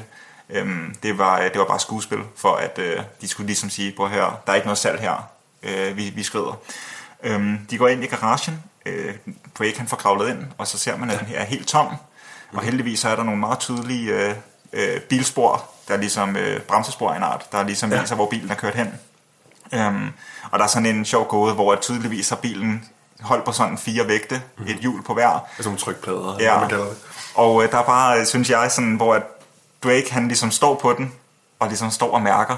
Og jeg synes bare, at det var tåbeligt tydeligt, hvad det ligesom var, det skulle forestille. Og han står sådan, og jeg ved ikke, om det er spillet, der tænker eller hvad, men der gik alligevel sådan 15 sekunder, hvor jeg var sådan, lad os lige alle sammen prøve at stille os på hver vores akt. Det er sådan, hvorfor fanden skulle du bruge så lang tid på det? Der er faktisk flere gange, hvor vi i spillet, nu har jeg ikke noteret de gange, men jeg kan godt huske, at det også sker her, hvor spillet lader dig lige løbe rundt og ikke vide, hvad du skal i et lille rumtid. Og så på et eller andet tidspunkt, så er der nogle sten, der falder ned, og så var der en trappe om bag. Eller en gang, du ved, de åbner for en mulighed, du faktisk ikke havde. Nej. Det var meningen, du lige skulle løbe rundt og ikke vide, hvad du skulle lave. Ja. Og det er vildt irriterende. Det er et afsnit, jeg faktisk også har. Det irriterede mig sindssygt meget. Der var de der... Ja. Jeg synes, det var meget sejt med den her hemmelige dør. Ja, vores hold skal stå på hver sine 4 trykplader, som matcher op. Og så lys med 2 lamper ind i væggen, med en eller anden fantastisk mekanisme, som virkede vildt fancy. Og så Chloe, der bare, who are we dealing with here? Men det er faktisk en ret fed kommentar, fordi at så åbner væggen, og så er det bare en grotte, der kører dybt ned, og vi befinder os jo i London lige nu, så er det bare sådan... Virker vildt sandsynligt. Hvad er det for en organisation, vi er ude i? De må fandme have mange penge, mand. Det er bare crab people. Crab. Præcis. Det sender en rigtig god stemning, ikke? Vi skal til et fantastisk eventyr her. Ja, helt sikkert. Så det er hemmelige gange i trænggyder og gamle bygninger i London, ikke? Det er fed stemning. Ja. Og hvis vi bare lige bliver ved Chloe, hvor er det dejligt, at hun ikke er så overseksualiseret, som hun var i toeren. Altså, at hun bare er en karakter. Er det meget hendes funktion i toeren? Ja, der er jo great ass, kissing goodbye, og bla bla bla, sådan noget, ikke? Og her er hun bare... Sex og stemme. Ja, men her er hun jo bare en del af holdet, uden at det skal handle om, hvordan hun ser ud. Men rent faktisk, hvad hun egentlig kan. Altså, det nød jeg bare ekstremt meget, at de lige havde skruet ned for det. Ja. Altså, hun er jo også rigtig flot. Altså, men det er bare i toeren, der får hun rollen som hende, der flytter sig forbi Nates logik på en eller anden måde. Ikke? Og det er sådan det, hun laver i historien, og det er lidt underligt. Og spille op mod Elena på den måde, sådan at Drake han lidt skal vælge mellem de to. Men helt sikkert, her der er der bare, altså der er hun bare en del af holdet, og vil være med til at finde ud af, hvad fanden der foregår. Men er jo stadig smuk, altså jeg vil sige, det der virkelig, og har en flot stemme jo, det der virkelig bryder min indlevelse i Uncharted-serien, det er jo, at Nate han ikke smider alt, hvad han har i hænderne, altså bare finder sammen med Chloe. Hurtigst muligt. Det giver ikke mening. Kør rulletekster, jeg har fundet min skat. Det er fordi, hun ikke er god mod dyr. Jeg tror, det er derfor. Ja. Har hun en scene, hvor hun gør noget mod dyr? Det ved jeg ikke. Okay. Jeg skulle lige høre, fordi jeg vil også blive stald for hende. Det sker mellem afsnit. Det er mellem linjerne, der ved man det. Det er Chloe, the untold story. Men i hvert fald, Chloe, hun bliver tilbage. Jeg kan ikke engang huske, hvad logikken er der sådan. Du holder øje med bilen, eller hvad. Men i hvert fald, så Sully, Drake og Cutter, de går ned i tunnelerne, følger efter.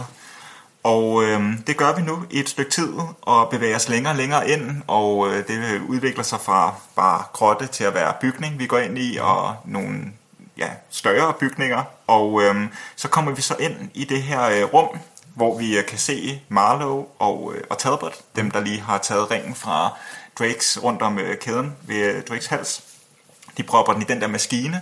Den maskine, som Drake han forsøgte at stjæle. Jeg kaldte den en hemstergems tidligere. Så en lille en, man kan have i hånden. Til at afkode beskeder, ikke? Præcis, som Sir Francis Drake, han skrev på et sprog, og du kan kun bruge den maskine og ringen sammen til at aflæse hans sprog. Ja. Så er sådan en mekanisme, hvor ringen skal ned i, og så kan du rulle med båndet omkring, som så decifrerer de rigtige bogstaver. Og nu har de jo endelig, de har hele tiden haft den her lille hemstergems, nu har de også ringen, så skal de proppe den i, men så kan de hurtigt se, den passer sgu da ikke i.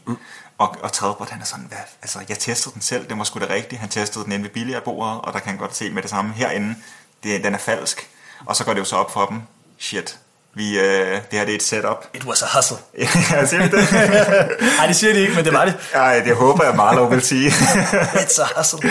Og så sker der så det, at Marlowe og Talbot, de forlader lokalet, og af en eller anden grund, så lader de den der lille tingest, man bruger til at aflæse sproget, den lader de ligge på bordet, og det synes jeg bare er super fucking belejligt, at de ikke tager den med sig. De er jo nede i deres hemmelige base underjordiske gange. Men de ved jo, at der var et setup, der foregik, så jeg har det. Hvem end der efter dem finder aldrig igennem den der smarte trykplade lampe lukkemekanisme, de har for inden af den her gang. Nej. Men det er meget, meget hemmeligt. Det er også bare fedt univers, når de med det samme ved. Altså, de ved jo, at Cutter skød dem. Ja. Men så lige så snart de finder ud af, at ringen ikke passer i den der mekanisme-ting, så er det sådan, Cutter. Ja. Altså, de er ikke døde. Ej, det var et trick. Det er sådan, wow, okay. Ja. Kæft, det er langt ude, det her. Det tilskriver jeg også den her. 4D-skak. Det er jo noget af det der med, hvor de ved godt, hvad for en historie de vil fortælle. Ikke? Og de går efter den med selvtillid. Ja. Men det bryder lidt den sådan logik, vi kender.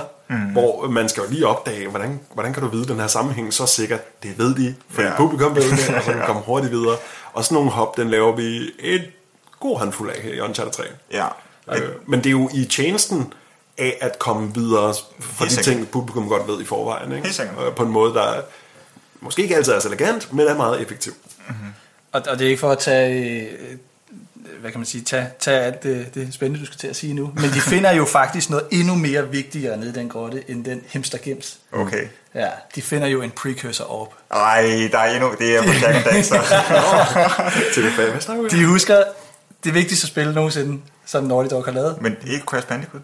Nej, det husker de i 4. Du kravler lige op. De har jo de her treasures, som går igen i serien jo. Ja. Og i alle Uncharted-spil er der jo en precursor op fra det bedste spil nogensinde, Jack and Daxter. Og den finder du også nede i grotten. Fuck, nice. Og det er bare, jeg bliver så glad. Men bror, når vi skal snakke Jack and Daxter, så skal vi have dig med. Ja. Det bliver vi nødt til. Men er der Uncharted-referencer i Jack and Daxter? Det vil være vildt. Der er så ser de frem en PlayStation med et Uncharted-spil i Jack. Nej, det er bare sindssygt. Nej, hvad hedder det? De forlader den her, hvad kalder det, bare den her MacGuffin, som vi skal bruge. Den er afkodet. Den der afkoder, det er en god måde at beskrive den. En afkoder. Francis Drakes afkoder. Og det irriterer bare mig en lille smule, men det er som du siger, Thomas, det er jo for historiens skyld, altså for at vi skal fremdrift, fordi man skal ikke begynde så skal vi også stjæle den fra Marlowe, det er der også nogle komplikationer i, så hvis de bare lægger den på bordet, så kommer vi hurtigere frem i historien. Ja. Men det er også noget, som jeg gerne vil sige højt her, fordi det er noget, som denne her Uncharted som helhed ofte gør, og Uncharted 3 gør det måske lidt mere end de andre, det skal jeg ikke kunne sige, det må vi snakke om sådan, men jeg synes, der var et par gange, hvor de løb direkte ind i den mur, og hvis man tænker sig lidt om, så gør muren lidt ondt, og hvis man ikke tænker sig over det, så er det bare direkte videre. Ja. Men vi afkoder nu, og Drake, han finder hurtigt ud af, at det spor, som Sir Francis Drake han lagde, det er long hidden, hvor de har lidt ping-pong med hinanden. Your ancestor is a right asshole, you know that? Og så Drake, han er meget hurtig. It's an anagram. Han ved bare de her ting. Han kan med det samme se, der er noget, der foregår. Der skal ikke stå long hidden. Der skal stå golden hind. Så det var noget, der hørte til stede. Den her, sådan, en figur, der er på skibet, som Francis Drake sejlede på. Og så er der den her sekvens, hvor Nathan han bare siger, efter han har fundet ud af, at der står golden hind, så siger Nathan Drake, sporet må være inde i det her rum. Og de andre, de er sådan, men hvordan ved du det? Nej, det er herinde. Og den har altid irriteret mig, fordi det er sådan, men hvordan ved du det, Drake? Nogle gange, der har jeg altså brug for at få at vide sådan, hvad er logikken? Du kan ikke bare sige, sådan er det bare. Fordi jeg som spiller bliver ligesom nødt til fordi at der er en logik i det, at den her organisation har tilsyneladende samlet alt, som Sir Francis Drake nogensinde har rørt ved. Så der er jo en eller anden logik ved, at de også har samlet løsningen til gåden ind på en af deres rejser. Men det siger de bare ikke. Det er bare Drake, der siger, den er altså herinde. Og det irriterer mig lidt. Og hvad det viser sig, det er galeonsfiguren fra skibet, som hænger på en søjle op over os. Som man skal smadre. Kunne vi ikke bare have set den, eller kameraet kunne have bemærket den, da vi var i museet tidligere? En eller anden kobling i seere i publikums hoved. Bare så vi sætter sammen, om den der galeonsfigur har jo noget at gøre med det skib. Ja. Og når vi så ser dem undre sig over, hvad kunne løsningen må være, så kan vi da se den i baggrunden under en videosekvens, og så får vi lov at spille, at vi så skal op og finde den. Eller noget eller andet. Jeg er helt med dig der. Ja. Altså, der er flere gange, hvor Uncharted 3 gør det. Og jeg ved ikke, om det er flere gange end normalt, men jeg lægger mere mærke til dem. Fordi de er mere afgørende for, hvad for en handling karaktererne så gør. Eller hvad der sker for figurerne her i 3. I Drake's Deception. Jamen, det er et gentagende element. Altså, det er også det, jeg tror, som jeg ikke bryder mig særlig meget om med træerne. Det er, at de er meget mere charmerende, de her spor og gåder i de 2 første spil. I træerne, det er alt for langt ude noget af det, og også nogle af de steder, hvor man lige pludselig havner. Vi kommer ind på det senere, men i ørkenen lige pludselig, bum, så er du her. Og så falder man bare over der, hvor man skal være. Jamen det er det, altså der er bare mange af de her gåder, og måden de kommer videre til næste spor på, som det er alt for abstrakt. Ja. Altså det er slet ikke grounded, hvis man kan bruge det udtryk. Jamen, de bygger virkelig nogle broer mellem sådan, og så skal han derover, og så har han ikke nogen grund til at være der. Hvad hvis nu han bare gik derind, og så var der sådan, jamen... Det er meget heldigt, at i hele verden, så går han lige ind i det rum, som han skal være i agtigt, men det er sådan... Vi griner af, at Sully, Nate og Elena ankommer, tror jeg Elena, de ankommer til den der tempelfyldte by i et eller andet sted i Sydøstasien i Toren. Og så er det sådan, hvad for en? Jamen, der er jo så mange... Det er den lige der, bliver det så til. Bogstaveligt talt, lige her, hvor vi står lige nu. Ja, og det sker jo også i træerne. Det sker præcis. Det sker også i træerne. Endnu voldsommere grad. I en kæmpe grad. Vi skal finde en brønd.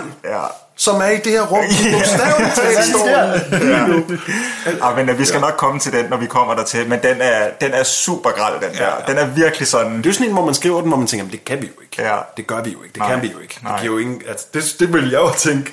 Lad os som minimum finde en grund til, at de snubler over den. Præcis. Det er lidt ligesom Batman, der bare... Fordi han ikke er i sådan... I det, skærmen viser, jamen så er han helt væk. Det er som om de her spilleregler, som Uncharted har sat for sig selv, de bliver mere og mere ulogiske, fordi de bare falder over der, hvor de skal være. Sådan, hvor er vi nu? Vi er ved, fordi kameraet ikke viser det, og så viser de det, okay, nu er vi der. Det offrer så meget for timingen, at alting skal falde på det rigtige tidspunkt, til den grad der, hvor vi reducerer alting til, hvad ser vi inden for billedrammen? Præcis. Hvis det ikke er der, så findes det ikke endnu. Ja, lige præcis. Nå, men vi finder nu den her Golden Hind, og vi får taget kortet, og så går vi... Slår en streg mellem dronning Elizabeth den første og Sir Francis Drakes opdagelsesrejse der. Ja, og det var jo noget med, at Sir Francis Drake, han var på en rejse, og han sagde, at denne her tur, den tog 6 måneder, men det giver slet ikke mening, for han var virkelig god til at sejle, så han må have opdaget noget, og nu skal vi finde ud af hvad, og så videre, og så videre. Det var en undskyldning for den rigtige ting, han skulle, som var en hemmelig mission for dronningen. Ja. Ingen mening. Og det er så også her, hvor vi har den her videosekvens, jeg har hentydet til tidligere, hvor Nathan han fortæller de andre, hvor at de næste spor befinder sig. Han snakker med Cutter, Chloe og Sully. Og så har vi den her, hvor Siberian Script, Sully han gætter den, fistbomb på Chloe, og jeg sidder og smiler, fordi jeg elsker de her karakterer. Og vi finder nu ud af, at der er 2 steder, hvor de her tegn, de befinder sig ude i verden. Der er et sted i Syrien, og der er et sted i Frankrig. Yes. Og Chloe og Cutter tager til Syrien, og Nate og Sully tager til Frankrig. Ja. Og de to clues, de ting, de skal lede os til Atlantis of the Sands. Ja. Sandets Atlantis. Og jeg husker meget bedre, at de kalder det Sandets Atlantis, end hvad det faktisk hedder. Kan I huske, hvad det hedder? Nej. Vi har alle 3 lige spillet det. Ja. Det er sjovt som hele hovedhændelsen, hvad der egentlig som sådan driver måske Indiana Jones hen. Det glemmer vi simpelthen lige så hurtigt, vi har spillet det her spil. Ja. Det er det, de fejler med i træerne, i forhold til de andre spil, hvor det er sådan, når vi skal til Shambhala, eller vi skal finde Sir Francis Drakes skat, ikke? Og her det er sådan alt muligt, ikke? Altså det er bare... Det bliver alt for abstrakt, altså fuldstændig her. Det er sgu ærgerligt. Ja. De bliver så gode til at fortælle den der øjeblik til øjeblik, at det er som om, det fortaber sig lidt, de der ting. Men det er super godt, så det er svært rigtigt at blive sur på. Og man har en fed tid, vil jeg da også sige. Ja. Det skal jeg komme til. opsummerende. Men jeg har ikke skrevet lige så meget til den næste del, så I må endelig bryde ind, hvis I har noget I gerne vil snakke om. Men vi er i hvert fald Nate og Sully back in action, vores udødelige makkerpar, der render rundt i Frankrig. Og af overskrifter, så vil jeg bare sige, at vi har en fed sekvens, hvor at de onde, de sætter ild til det her slot, vi bevæger os i. Ja. Så vi har en ret stor skudduel, mens lortet brænder omkring os, så vi skal finde ud af så videre. Den er ret fed.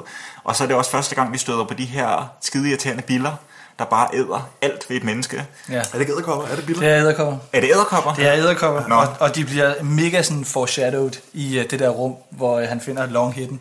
Jeg ved ikke, om I kan huske det, men de går op til skrivebordet, hvor den her Hemster Gems ligger.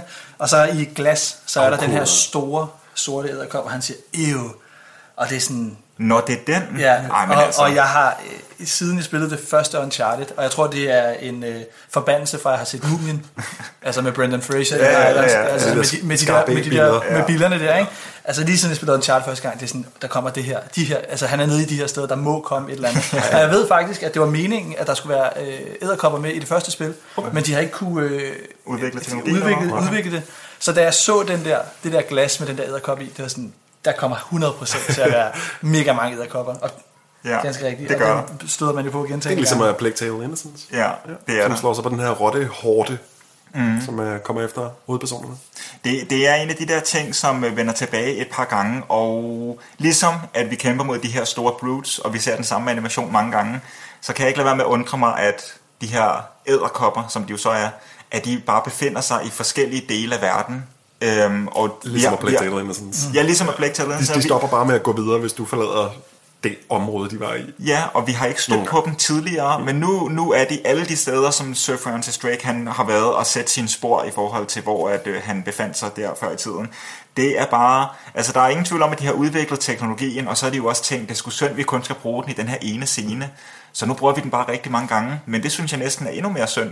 Altså hvis de kun havde brugt den her i Frankrig, og det havde været super ulækkert og virkelig uforglemmeligt, og man havde tænkt, shit man, kan I huske den der scene fra Frankrig, hvor man skulle flygte fra edderkopperne, det er da vildt ulækkert. Ja. Men nu vender de bare tilbage 3, 4, 5, 6 gange, så til slut så er det sådan, nu er de her igen-agtigt. Og så skal man holde sig i lyset, ja. Og så kan man undvige. Ja, så altså for mig så ender de til, hvor de første, det er en fed scene her i starten, når man støder på dem første gang, og man hører først lydene fra noget i væggene, de der kommer tættere og tættere på, men altså til slut så synes jeg, at de bliver en lidt overflødig gameplay-sekvens. Ja.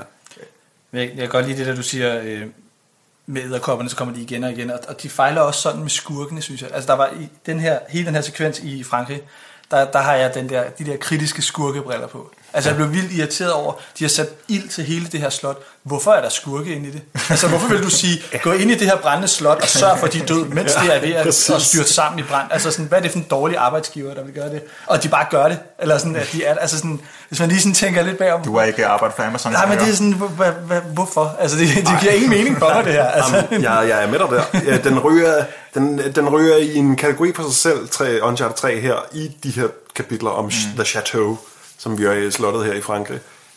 Fordi det er de her 2 kapitler, vi lige får efter hinanden. Det er sådan en blanding af historiefortællemæssigt tomgang, hyggetid med Sully, som er fed, uden at der sådan rigtig afsløres noget, eller som sådan sker noget.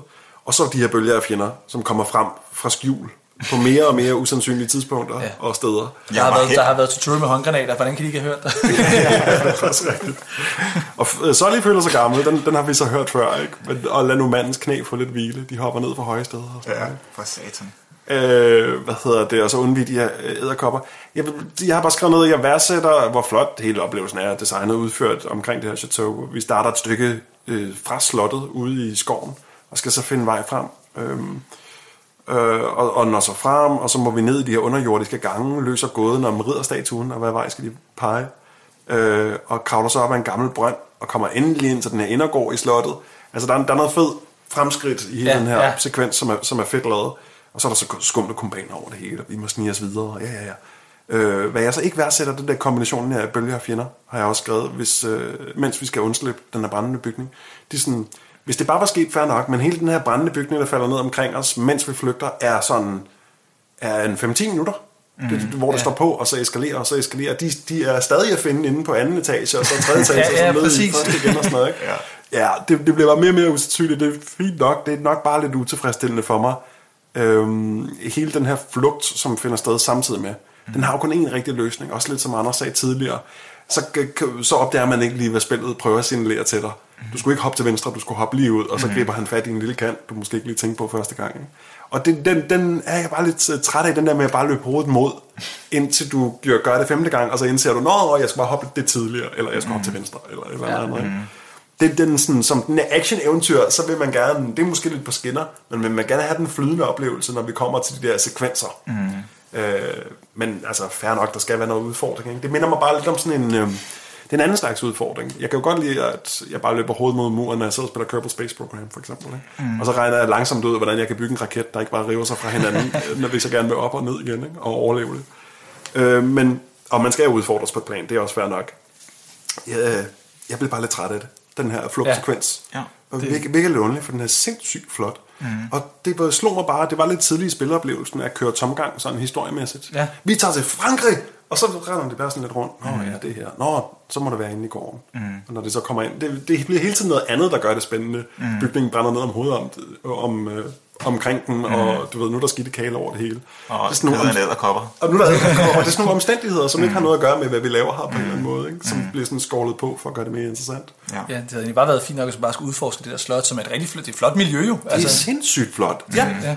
Jeg har også bare noteret, jeg ved ikke, om jeg er bare blevet forkælet med tiden. Det passer nok. Altså med sådan store forbedringer i, hvordan gør vi de her udfordringer.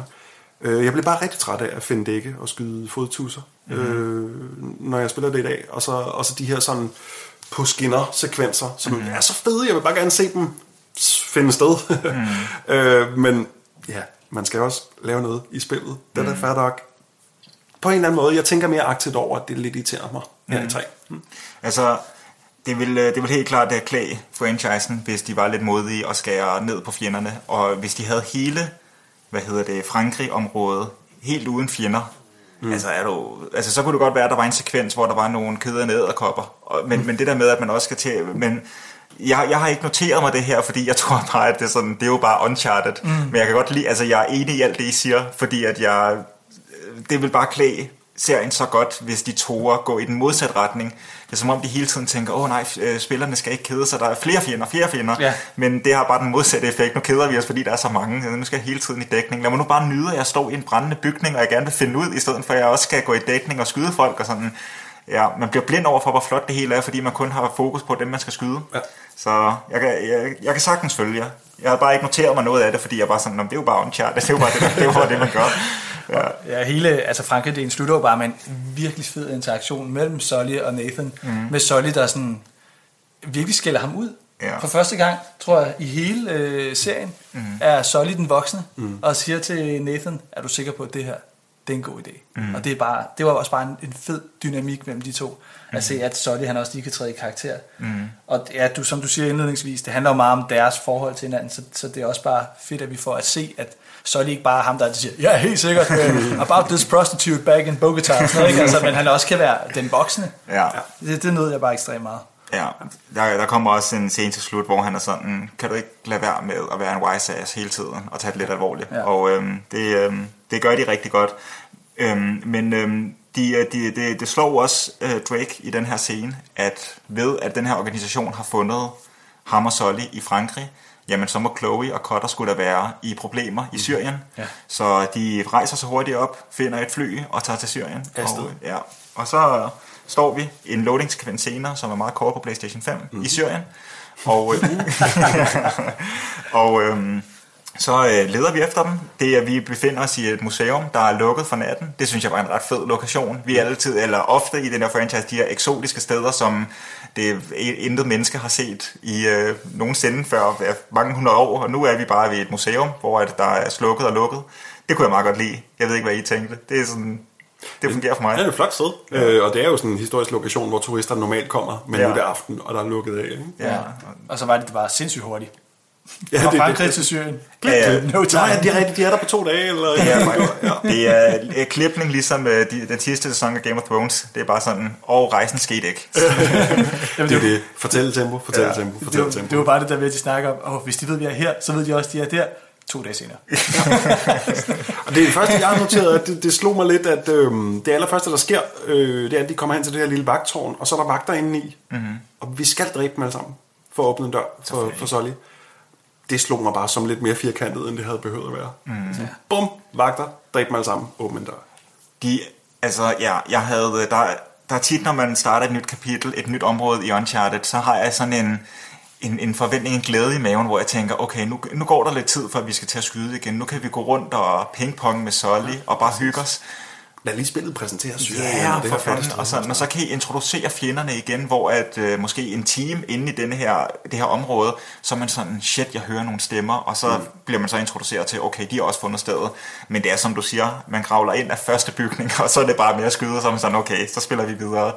Det er bare sjovt, fordi de har gjort så meget ud af det her. Ja, det er så sindssygt flot. Det kunne sagtens bære i 5 minutter bare. Bare i 5 minutter, bare 3 minutter, et eller andet, ikke? Inden for et minut er der mord på menuen. Ikke? Men det er jo også, de tager jo pis på dem selv der.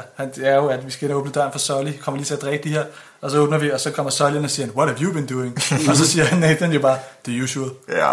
Det synes jeg egentlig bare var meget grineren. Det var sådan, men det er også bare det der, I ved det, hvorfor gør I det så? Altså, men helt sikkert. Jeg har også bare skrevet, at vi skyder rigtig, rigtig mange mennesker. Vi bliver, genintroduceret. Vi finder Cutter og Chloe, og de er meget sådan... Efter vi har en nævekamp med ham der i baren, ham den store i baren, Londons tvilling. Ja, tredje tvilling, må jeg sige. Hans tvilling nu, ja. Det og har slås med ham, og Chloe og Cutter, de er sådan helt, hvad fanden laver I her?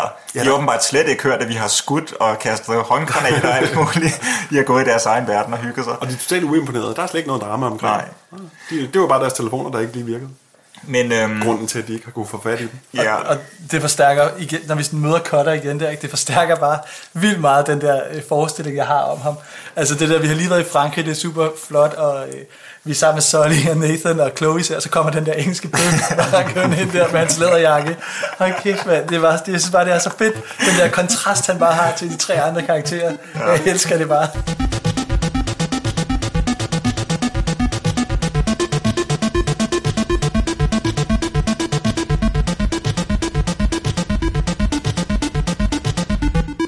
De finder os igen, de her fjender, der er rigtig meget skudkamp og så videre. Ja, der er rigtig meget, ja. Og nu kommer der noget, som jeg har glædet mig rigtig, rigtig meget til at snakke med jer om, fordi det er noget, der altid har undret mig ved Uncharted 3 faktisk, så det kan godt være, at det er mig, der har misset noget, og så vil jeg meget gerne blive klogere. Fordi der foregår noget ret mystisk ved fjenderne i det her spil, især Talbot, og til dels også Marlowe. Talbot, det er Marlowes højre hånd, ham som var køberen i første scene. Vi får både en sekvens, hvor at han sender en giftpil på Cutter. Den scene går mere ind lige om lidt. Og så da han forlader scenen, så går han væk. Men det der er på den anden side af der, hvor han gik hen, det er bare en væg. Så han kunne ikke gå nogen steder hen. Ja, det er en blink ud. Og vi ser også, at han bliver skudt. Altså vi ser det. Vi ser kuglen ramme ham, og han falder tilbage. I næste scene, så står han foran den helt uskat. Og vi hører endda karakteren, der skød, altså Cutter, han skød Talbot-verdenen sådan, impossible, hvordan fanden er du sådan stadig godt gående efter lige at skudt dig? Det her, det bliver aldrig forklaret. Nope. Og jeg forstår det ikke, fordi at spillet gør så meget fokus på det. De er meget sådan, viser den her gyde, som han lige er forsvundet i, og der er sådan nærmest går over og rører ved væggene. Okay, der er ikke nogen hemmelige steder. Det er en bizarre hændelse, den der. Ja, de ser, at vi ser, at han bliver skudt, og karakterer reagerer på det. Hvordan er du stadig i live? Men det her, det bliver aldrig forklaret. Og jeg har aldrig forstået det. Og nu fik jeg ikke sagt det i mine forventninger til i dag. Men det er faktisk noget af det, jeg glæder mig til at spille igen, for ligesom med nye øjne, og have fokus på den del, om det var noget, jeg missede, da jeg spillede det første gang. Fordi det har aldrig givet mening for mig. Jeg ved godt, at der er meget overnaturligt i Uncharted-serien, og det er som sådan også fint nok, men jeg vil bare gerne have en begrundelse for det, og tit så kan den begrundelse bare være, men guldet er forhekset, så nu bliver de til zombier. Jamen fint, altså så er det forhekset guld, men her vi får ikke skyggen af en forklaring, og den sidder bare forkert hos mig, og jeg bare glæder mig til at høre, hvad I sådan tænker om det, eller om det er overhovedet noget, I lagde mærke til. Jamen kan du huske, om da Cutter siger, but I shot him? Ja. Altså, hvordan responderer de 3 andre på det? Fordi det mindes jeg som om, at det bliver ikke samlet op, at han siger, at han skød ham. Nej. Så jeg tænker, at det er det her gift, han har fået, som vi jo også som spillere oplever, altså syner og alt muligt, at der er vi inde i hovedet på Cutter, som står helt presset der, inden han skal hoppe ud, skyder ham. men så ikke har skudt ham alligevel. Men Han det er bare sådan en, det er noget, han har forestillet sig. Så vi ser scenen fra Cutters synspunkt? Præcis, det er jo det er hans narrativ der. Ikke? Okay. Ja. Men det der med, at han forsvinder i væggen, det kan jeg ikke svare på. Og han får jo Charlies Cutters notesbog, som jo er en vigtig ting, som vi nu skal til at finde efterfølgende. Det hele er bare bizart på flere planer. Altså, det er sådan en bang, og så også det der med at blive skudt med en sprøjte med en hemmelig virkning. Og nu gør du alt, hvad jeg siger, fordi du fik den her sprøjte ting i dig, i halsen. Det hele er bare nogle underlige elementer. Ja. Så jeg tænker bare sådan, hvad for noget?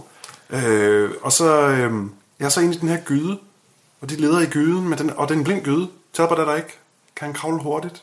Og så er den teleportet væk, og nu har han ikke noget skudsår. Nu sagde jeg det tidligere, men Batman-logikken, det kan være, at han står lige ude for Frey, eller for Så brief. Jeg slår sådan en nervøsitetsbrud. Men altså, det virker som en serie af funktioner for drama. Ja. For mig, det er der mit hoved går hen, og der er jeg selvfølgelig måske lidt kynisk, eller jeg tænker meget sådan på historiefortællinger, hvordan konstruerer du de her ting. Men det var jo nok også derfor, jeg lige lagde kakkelovnen her. Vi får i scenen ved chateauet ved slottet i Frankrig. De her ting, de bliver lidt sådan funktioner på et manuskriptplan for mig. Hvor det er sådan, nu sætter vi drama i værk, men hvis ikke det har kvalificeret sig gennem at være relevant inde i historien, så er jeg jo bare ligeglad på en eller anden måde. Ikke? Det er ikke spændende, at I siger, og så døde den bedste ven. Han var ikke død alligevel. Du ved, det i sig selv er ikke spændende, ved mindre du giver mig en serie af grunden at tro på og leve mig ind i og alt det her. Så at Talbot bare har en magt, hvor han siger, så er du blevet ramt af en darm. Nu giver du mig notesbogen i øvrigt, så tvivler du på Nate, og nu er jeg på magisk vis væk, og nej, du fik ikke såret mig med den her pistol, du lige såret mig med. 4 gange hvad? Ja. Man skal selv bygge de her broer for sådan, okay, nu så man den her scene gennem Cutters synsfelt, så på den måde kan det give mening, men det er jo, så begynder man at prøve at skabe logik i noget, der bare sådan helt grundlæggende ikke har noget over sig. Det er neither here nor there, men jeg kommer af en eller anden grund til at tænke på Søren Malling i 1864, hvor han pludselig bare sådan en eller anden magisk troldmand, der bare kan vandre ind og ud af den fjendtlige hærs lejr og snakke lidt med de menige soldater, og så skulle det. Det er en sej evne her, og den har Talbot, det kan være, de er i familie, inden universe. Jeg synes, det er en fed fortælleteknik, når den fungerer, altså i film og alle mulige andre medier. Og det er vildt modigt at bruge den. Der må godt være ting overladt til fortolkning. Men det virker jo bare tydeligvis, som om det ikke har fungeret her. Nej, men enig. Hvis det er det, de har gjort. Og det er jo ikke noget abstrakt, der sker. Han skal have fat i Charlies notesbog, og i øvrigt blandt en tvivl i et lille hold der. Ikke? Og han hallucinerer jo Charlie, så vi ved jo, det er sket. Altså for mig, så det skriger langt væk i mine øjne, som om, at det var en retning, som historien gik tidligere i projektet, og så fik de simpelthen ikke afsluttet den ordentligt. Men det er et spil, der er blevet udviklet på 2 år, og det kan godt være, at de bare tænkte, men vi kan ikke runde den del af historien af. Der er bare noget, der er noget uforklaret, der ikke bliver forklaret, og det er meget uforløst for mig. De her Talbot og Marlowe, de bliver på sådan et, hvad kan man sige, et plan, der virker til ikke at være menneskeligt. Det er som om, de hele tiden ved, hvad der sker i den her situation. De er hele tiden urørlige. De er hele tiden med sådan et smart smil. Det er kun i de aller sidste scener, hvor det går galt for dem. Så på den måde, så lærer jeg dem aldrig sådan rigtigt at kende. Jeg lærer dem aldrig, at vi har ikke den der scene, hvor at Lazarevich, han bare mister kontrollen i toeren og bliver skidesur og bare sådan, prøv at høre, jeg er omringet af idioter, og sådan, du ved, han mister kontrollen, og så lærer man ham lidt bedre at kende, og det snakker vi også om i vores Uncharted 2-afsnit. Her er det bare sådan 2, der hele tiden er sådan i kontrol, og hver gang man tror, man har fået ramt på dem, så er det bare noget, der ikke skete, eller et eller andet. Jeg vil bare ønske, at de var brugt bedre, jeg vil bare ønske, at jeg har lært dem at kende, at jeg fik en forklaring, og det er jeg bare lidt ærgerlig over, nu hvor jeg har spillet det igen, og jeg stadig ikke får den, og I har det, så kan jeg høre det sådan lidt på samme måde. Det er sgu sådan, det er bare en lidt sjov side af spillet, som jeg ikke rigtig føler, at der er så mange, der snakker om det, som om vi alle sammen bare kollektivt har sagt, det skete bare ikke. Spillet er god til ikke at fokusere på det, og så får du noget nyt at tænke på. Ja. Og det er jo kunsten, det snakker vi også lidt om i toeren, og sikkert også vederen. Nu husker jeg det ikke helt så godt. Men jeg kan huske, at vi snakker om det i toeren, at vi får noget nyt at tænke på, og noget nyt interessant figurmæssigt at være bekymret om. Blandt andet Cutter, han virker som om, han er lige ved at knække i den ene eller den anden retning, og bryde ud i et eller andet anfald, og han bliver meget sådan fanget i en boble, mens de andre, de skubber ham lidt videre. Og så skal vi jo igennem nogle trænge kondorer her om lidt. Ja. Vi får noget nyt at bekymre os om. Ja. Det er det. Jamen, det er det. Men du har helt ret. Altså, det ville være så fedt, lige dykket lidt mere ned i de her to karakterer. Forstå, hvorfor sådan en som Talbot lytter til, hvad sådan en som Marlowe siger. Hvorfor det er, at deres håndlanger er villige til at stå i en brændende slot i Frankrig. No kidding. Altså, hvad er det, de her to kan? Hvorfor er de så farlige? Hvilken magt er det, de har? Og det bliver bare ikke udforsket nok.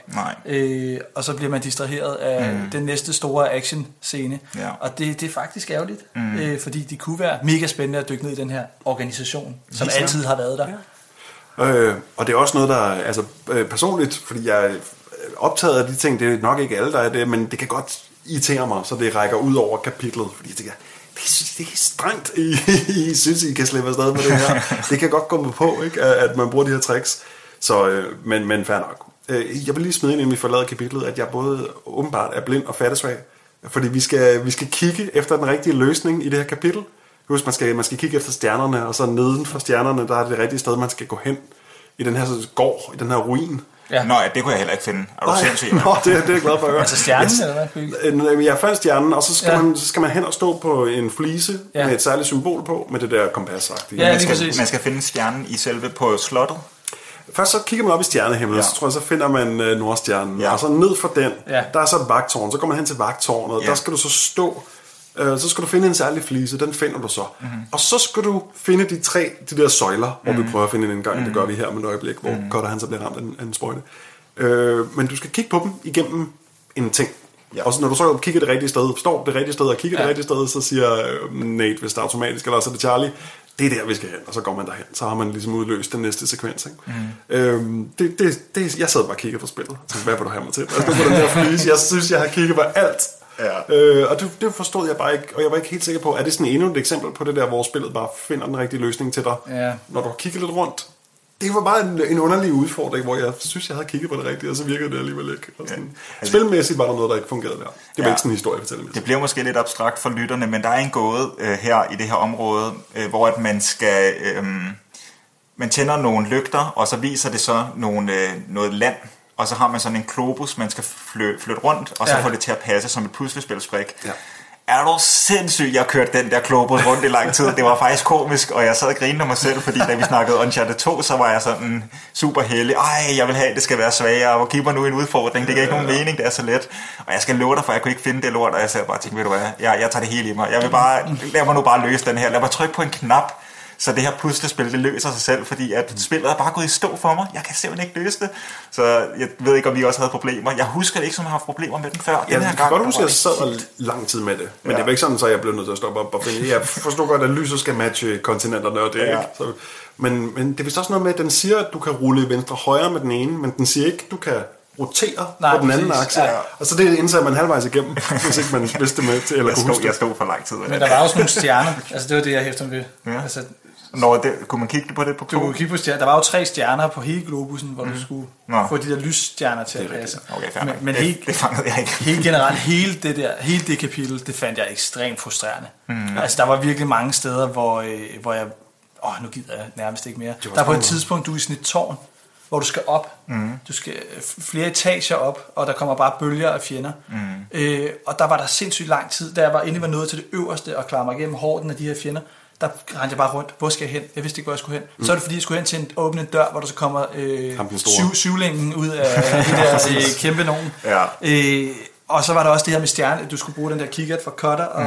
Og der var der også bare, hvor jeg står på den her sol.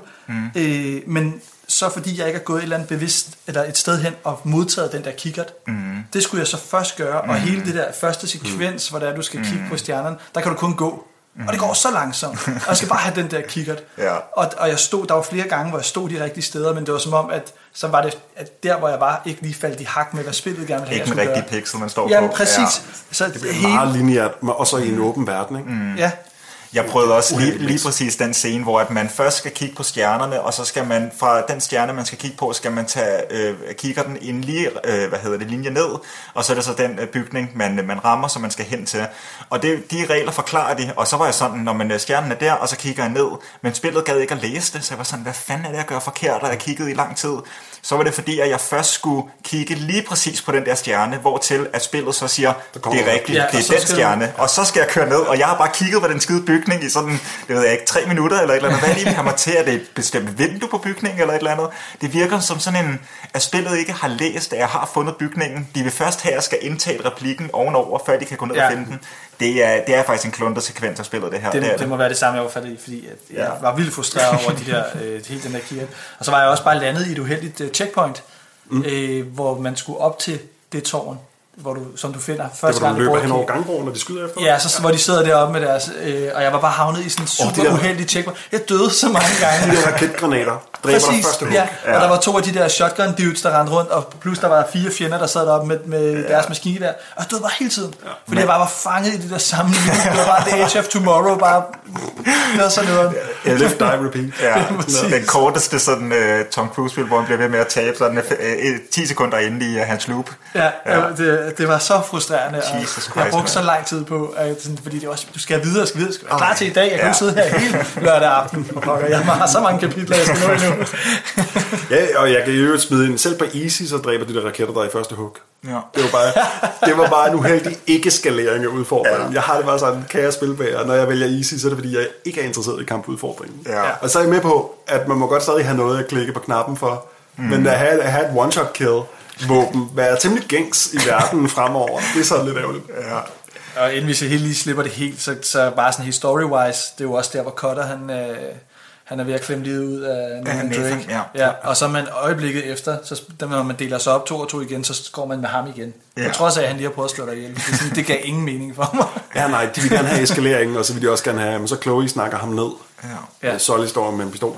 Jeg tror, han bliver nødt til at skyde ham, fordi at Charlie Cutter, han stadig har det her stof, han har fået fra den her dartsprøjte i sig. Og det eskalerer af en eller anden grund, så bryder det ud, efter vi har trængt igennem en trængkorridor. Så skal vi gerne trænge korridor nummer 2, og det kan han så ikke. Så nej, det er en var nok. Ja. Rigeligt for nu skal vi have en neokamp, og det er egentlig en meget interessant idé, fordi som Nate, så skal vi prøve at undgå at tæve Charlie Cutter til han var bløder, ikke? Vi prøver at undgå hans counter, tryk trekant, for at skubbe hånden væk. Ja, han ikke smadrer en sten i hovedet på det. Ja, præcis, så undgå de ting, han gør, ikke? Så vi prøver at lade være med at skade ham mere, end vi behøver. Til sidst så kommer Sully så og trækker en pistol, og Chloe bryder sig ind og bare snakker roligt til Charlie Cutter i stedet. Og det går ikke bedre eller værre, end at vi løber væk fra det her sted. Charlie Cutter, han ender med at brække benet. Han hopper ud foran sådan, han står et højt sted. Han står med flammerne omkring sig. Så han bliver på den her måde skrevet lidt ud af historien. Men vi får kæmpet os ud, hvor Drake han støtter Charlie Cutter, mens de finder sådan der er allerede nogle turister, der er klar til at besøge det her museum om morgenen. Ja. Og vi tager deres bus, de er ankommet i, og kører væk i den. Og så har vi så en lille scene herinde i bussen, hvor Chloe, hun sætter spørgsmålstegn ved, om Drake han er rigtig klog. Hvorfor stopper du ikke bare eventyret nu? Altså, hvad har du at bevise? Og det er jo et spørgsmål, som spillet allerede har bragt op tidligere. Du sagde det rigtig tidligere, Greve, at Sully han er sådan, altså de her personer, det er playing for keeps. Altså det er ikke for sjov det her. Undskyld, at Marlowe, hendes organisation, som vi jo stødte på dernede, hvor de hedder Artefakter, under jordiske grotte der i London. Deres organisation har prøvet at få fat i den her ring, og den her afkoder i over 400 år. Det hele, det bliver strukket fra, da Francis Drake første gang fik fingrene i det her. Ikke? Og op til nu, så det har jo været 400 år undervejs, så de er vildt seriøst. Det er nok også derfor, de var så voldsomme med Nate der, da de var til 14 år. Ja. Min følelse med alle de her, når man sætter spørgsmålstegn ved Drakes motivation og hvorfor han gør det, det er noget, som spillet slår ret hårdt på. Og jeg kunne ikke lade være med at tænke, at Uncharted som helhed nogle gange kan have en tendens til at presse sine temaer ned over historien, uanset om det giver mening eller ej. Vi snakkede allerede om det i Uncharted 2, hvor at Nathan han i hvert fald ikke ville skyde de her vagter. Det skulle være sovemiddel, eller hvad fanden det nu var, de brugte. Yes. Hvor det var sådan, men det er overhovedet ikke et problem for dig, Nathan. Du er løsmorder. Altså hvorfor begynder vi at sætte spørgsmålstegn ved det? Du har dræbt siden du er 14. Ja, og nu i 3'eren, der begynder folk sådan Chloe, som tidligere har været en ret sådan, en go-getter-agtig. Hun er sådan, de skal fandme ikke vinde de andre. Nu begynder hun at sige ting som, stop, hvad har du at bevise? Det var hende, der var træt af, at Nate holdt igen i 2'eren der, ikke? Og nu skulle han til at passe på Elena og sådan noget. Nej, du skal skyde ingen midler. Det er sådan, vi kører bæksen. Og Elena, som vi møder her i næste scene, hun er også sådan, hvor jeg tænker ikke på dig, jeg tænker altså på Sully. Han har ikke tænkt sig at stoppe, så kan du finde ud af at sige stop? Og det er bare, når man har spillet de 2 andre spil, jeg synes ikke, der er nogen forskel på mængden af modstand, vi møder. Altså, Drake har været igennem det her præcis scenarie før, og dræbt rigtig mange. Hvorfor fanden er det, I lige pludselig begynder at sige stop denne her gang? Det fungerer bare ikke rigtigt for mig. Det er som om, at de presser et tema ned, som de ikke har gjort sig fortjent til, fordi vi har jo allerede oplevet alt det her med ham før. Ja. Så altså for mig, så sad den bare altid lidt forkert, hver gang de prangte den der op, sådan, hvor meget er du villig til at ofre? Jamen, hvorfor spørger du mig nu? Hvorfor spurgte du mig ikke i spil 1? Ja. Altså, hvorfor spurgte du mig ikke i spil 2? Nu er det åbenbart for meget, fordi de her, de er ekstra slemme, eller hvad? Det forstår jeg ikke. Det hænger jo sammen med den gode gamle diskussion, som vi også havde sidste gang, og hvis der også var forskel mellem, hvad sker der i historien, hvordan opfører figurerne sig, og så hvad vi laver gameplaymæssigt, ikke? Og Nates gode humør og lysesind, samtidig med, at han er en masse morder, ikke? Hundredvis af vagter der i løbet af det her historie. Og jeg har lært et fint, flot, stort nyt ord. Det hedder ludonarrativ dissonans. Og det har jeg lært, fordi jeg kiggede på mine trofæer. I Uncharted 4 og Thieves End, der har jeg et trofæ, lærer jeg mærke til nu, der hedder Ludonarrative Dissonance. Og det udløser man jo ved, at man dræber over 1000 håndlanger i kamp i løbet af 4'eren. Jeg spiller det et par gange. Du er ikke så vild med stealth-funktionen. Jeg elsker stealth-funktionen, og den er jo mere udviklet og tilfredsstillende til 4'eren, ikke? Men jeg er ludonarrativ dissonans. Ludo, det er spil, narrativ er fortælling, og dissonans er den der harmoni, der er imellem de to, ikke? Puslespilsbrikker, der ikke sidder sammen. Sovsen, der skiller, når handlingen i historien ikke anerkender sådan, at handlingen, vi som spillere tager. Ja. Og det var bare sjovt, og det fik jeg googlet mig lidt til. Det var sådan et begreb, som er tilskrevet en fyr, der hedder Clint Hocking, som er tidligere creative director for LucasArts, senere Ubisoft, og han snakkede om BioShock i 2007. Jeg læste godt hans artikel. Det er lidt sørgeligt, det han er kendt for, men det er altså det han har coined, og han har lavet et par spil, men det er det der ludonarrative, det er sådan som han... Det er det. Og det er det med Little Sisters, fordi spillet generelt handler om det der objektivisme, hvor man, og fri vilje generelt. Og siger ligesom, du kan få mere af det her plasmid superevne source ud af Little Sisters, hvis du bruger en metode, der dræber dem. Og så er der så en anden, der giver dig alternativet. Du kan også redde dem, bryde kæden og redde de her Little Sisters. Men det er ikke det, spillet handler om. Så på spilmæssigt plan, der får vi en frihed, og den frie valg, vi kan gøre, hvad vi har lyst til. Men på en narrativ plan, der begynder spillet så, og i sidste ende, straffer os, eller ligesom siger, at det var forkert, det valg, du tog. Frem for, at det fortsætter med at handle om fri vilje, og så kan du gøre, hvad du har lyst til. Så den der åbne snak om, er det rigtigt, er det forkert, den lukker de til sidst ved at sige, og det var jo super forkert. Ja. Du er typen, der ikke styrer midler, du vil have slaver, du vil have atomvåben. Ja. Så der er en mislyd mellem, hvad I siger, og hvad der så i virkeligheden sker. Ikke? Og det er en mislyd, der har været siden Uncharted startede, og den har været der. Ja, også til 4'eren, hvor du så har fået et trophy for det. De er godt bevidst om det. Det er sjovt, at de lige anerkender det, ikke? Hele den der problematik med trofæ. Ikke at det fritager dem for hele den her snak eller diskussionen, eller at det er et problem, man stået på, som trækker dig ud af oplevelsen. Den er jeg jo også med på i ny og næ, når den stikker hovedet frem, ikke? Ja. Så, men ja. Altså, der er helt sikkert mange, der har spillet det og synes, at de her temaer, de bare har været ramt super godt. Altså for eksempel det her med, at de sætter spørgsmålstegn ved Drake. Men som en, der har spillet de 2 første spil i serien, der sad den bare ikke. Der kommer på et tidspunkt, hvor at, de bruger den rigtig godt.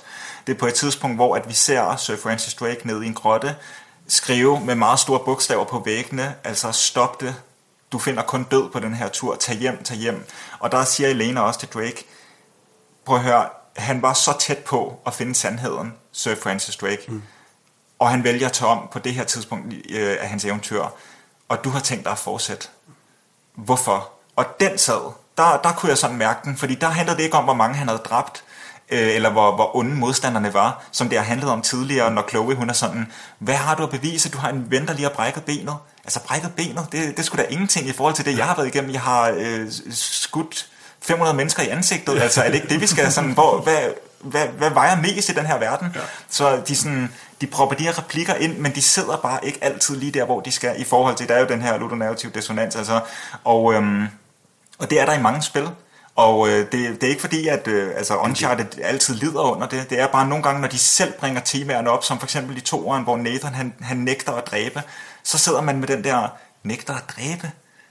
dig. Altså, du kan jo bruge, præcis, jeg er helt enig. Du kan jo sagtens bruge det til din fordel. Ja. Og jeg kommer også til at tænke på, hvad det er i Metal Gear 2, hvor man spiller en figur, man indser, at man er en del af et stor illusion.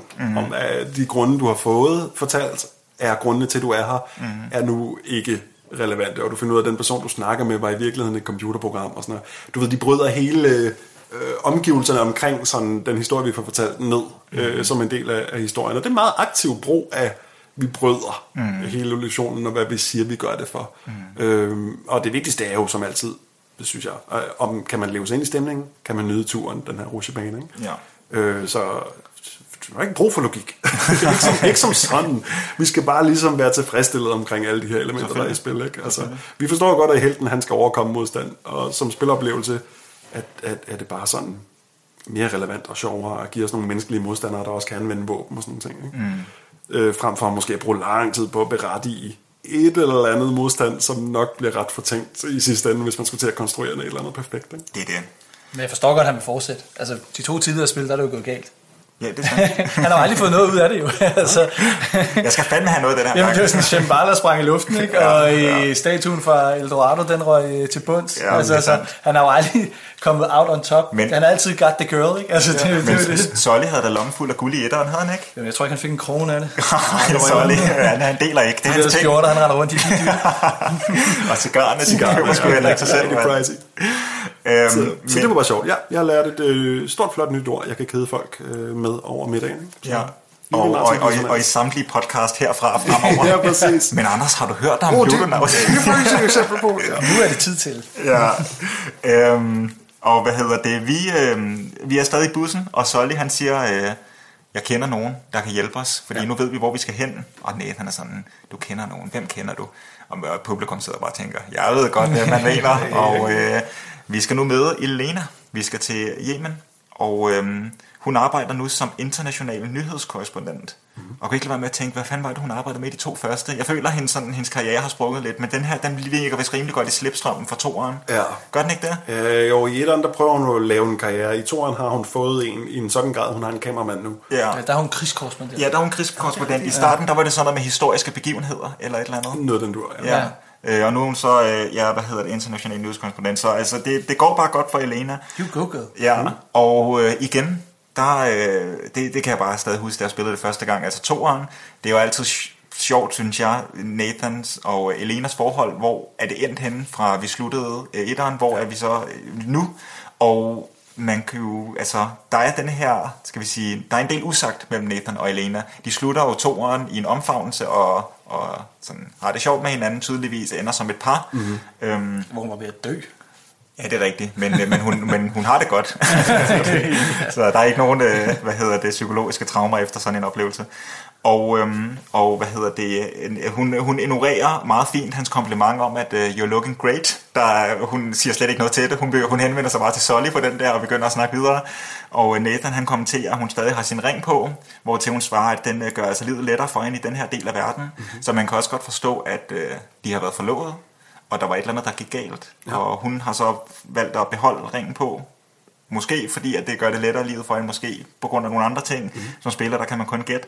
Men det er i hvert fald, det er sådan noget, som jeg godt kan lide. Jeg synes, det er ret sjovt, det her, at mærke forholdet mellem dem. Det er også tydeligt, at hende og Nate er tætte, for de har en lille kort diskussion, mens, Solly han lige kigger ud. Ikke? Ja. Hun regner det ud, som de andre bare har spurgt ind til, uden at finde ud af mere. At Nate, han gør det for at sådan leve op til det her navn. Han har, og ikke fordi han faktisk vil finde skat til synladende. Så uden de kommer så meget tættere på det lige her. Og nu kommer vi til en for det her podcast allerede meget, meget berygtet scene. Vi går igennem byen, og det er faktisk en ret fed tur. Vi ser bare, mærker byen, livet i byen at kende. Og Elena, hun er god til at vise os rundt. Hun kan det lokale sprog og lige få nogle døre åbnet for os og så videre. Men så ender vi med, at vi ser Talbot går rundt, vi følger efter ham, men vi følger efter ham, og vi ender i slagsmål, og vi skal slå med en masse, og trillingen fra det her store tårn på toilettet. Octo. Ja, kommer nu frem. Han skal også have et spark i kuglerne. Og så flygter vi til slut, og løber væk fra dem alle sammen, og så siger Elena, skynd jer herind, og vi åbner en dør, og løber indenfor, lukker døren bag os, og vi kan høre, at de løber forbi. De så os ikke løbe ind. Tydeligvis bare en eller anden dør, vi lige åbnede, bare lige så vi kunne komme i skjul. Bare sådan, det skulle bare gå stærkt. Bare den første dør, den ser åben ud ind, luk døren, og så bare sørge for, at de er væk. Og så står de sådan og mundhugges lidt derinde, sådan, hvad er det, I laver? I sagde, I bare var her for et eller andet historical research, og nu er der lige pludselig mænd på efter jer. Hvad er det, de leder efter? Og så siger Drake, well, this... Og så peger kameraet, så vender kameraet rundt, og så peger man på en brønd, som er fuldstændig det, vi ledte efter. Og jeg var bare sådan, oh my god, Uncharted. I gjorde det i 2'eren, og der var det sådan let gralt. Altså, der var det sådan, hvad med, er det den derovre? Det tænkte her. Ja, præcis. Her, der går de fandme også ind i den rigtige bygning. Altså, det er nogen, der ikke lærer deres fejl. Den rigtige brønd lige nu. Vi skal ikke bruge 5 sekunder på at komme hen til den. Det er virkelig belejligt. Ja, det er fandme heldigt. Det er fandme heldigt. Og ligesom det kritik med de her edderkopper, så er vi jo igen også i, da vi skal følge efter Talbot, så er det jo den samme mekanisme, som da vi er Young Drake. Ja, Charles Nobles bog i Talbots... Ja, lige præcis. Og det er bare ærgerligt, de genbruger det. Det følte jeg der, at det var sådan, det gav super god mening bare at gøre det der den ene gang. Nu virker det bare kopieret. Det kan ikke, altså det synes jeg var ærgerligt. Ellers så skulle der have været et større personligt øjeblik omkring det med Nate. Men det bliver bare en sekvens, vi nu også gør igen. Ja, altså om der har været en anden interaktion mellem de to før, hvad er deres historie? Har de mødt, altså Talbot og Drake, ikke? Ja, men i det hele taget, det her spil har brug for at have nogle sektioner, der er låst til den ene gang. I stedet, altså, og det kommer der, at vi har flysekvensen og så videre, men det der med, at så har vi de edderkopperne, og nu har vi også den her følge efter sektion, det er sådan, det var så fint første gang, og det er mindeværdigt. Og vi kæmpe mod en stor karl. Ja, præcis. I nævekamp, og også om vi kuglede, som vi jo gør. Ja, så der er virkelig, altså nu roste jeg det for tidligere, at der spillet, modsat Assassin's Creed, hvor det føles som om, at de bare forlængede spilletiden, så begynder spillet også nogle gange at smage som det, hvor man sådan, det er overhovedet ikke nødvendigt. Altså jeg vil hellere have, at det her spil, det var 3 timer kortere, hvis det betyder, at vi ikke skulle gøre de her ting igen, eksempelvis. Altså, fordi altså pengene er givet lige godt ud. Det er en lige så mindeværdigt oplevelse. Ikke nødvendigvis af, at jeg skal gøre det her og det her og det her igen. Ja. Så ja. En eller anden grund, jeg kom bare til at tænke på, kan vide, hvis man havde en death counter på Nate, altså hvor mange han slår ihjel her, vil den tælle op, hver gang han sparker en af de her store fyre i kuglerne? Shit. Der rører lige 2 mere.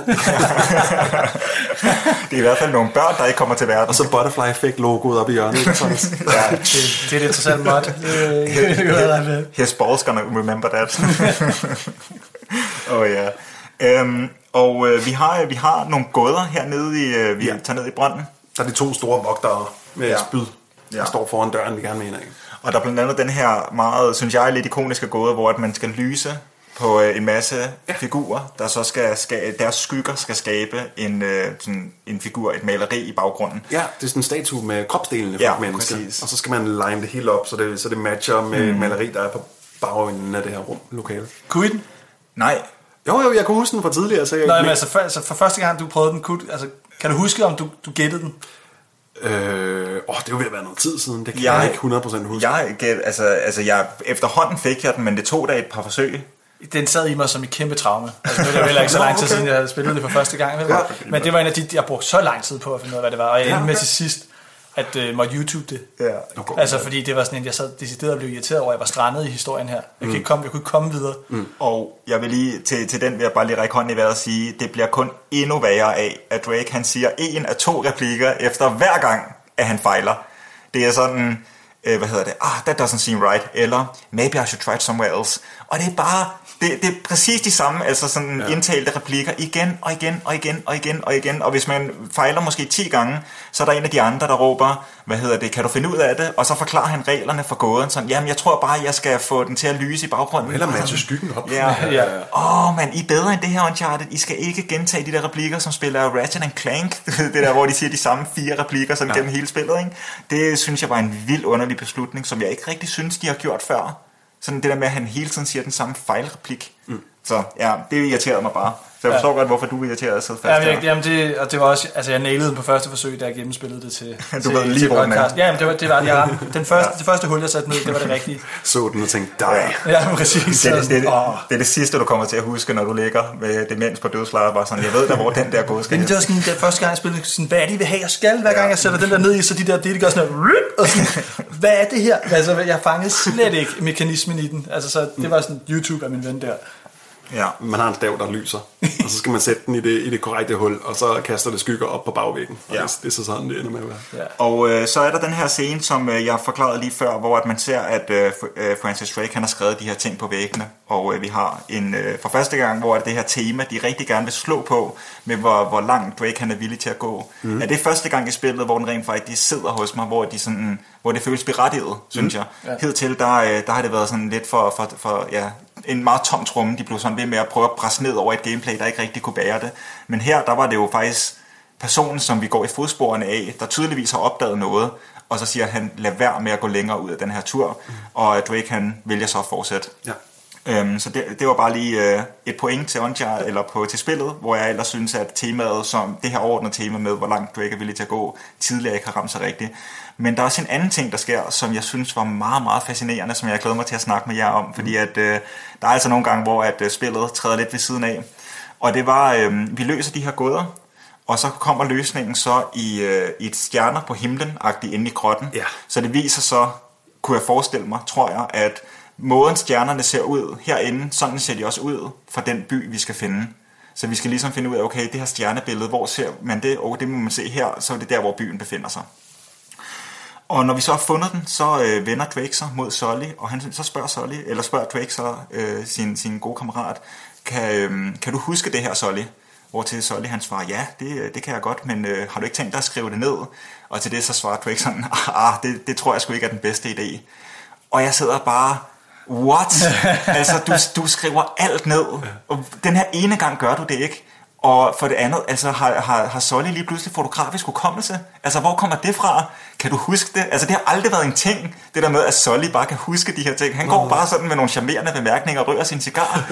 Så kan du huske det? Jeg tænkte sådan, den her specifikke stjernebillede, stjernekonstellation, sådan, og det er jo så meget belejligt, at Nate i næste scene bliver forgiftet, bliver taget til fange af de onde, og giver alt væk. Men han har ikke alt, og derfor så skal de have Sully.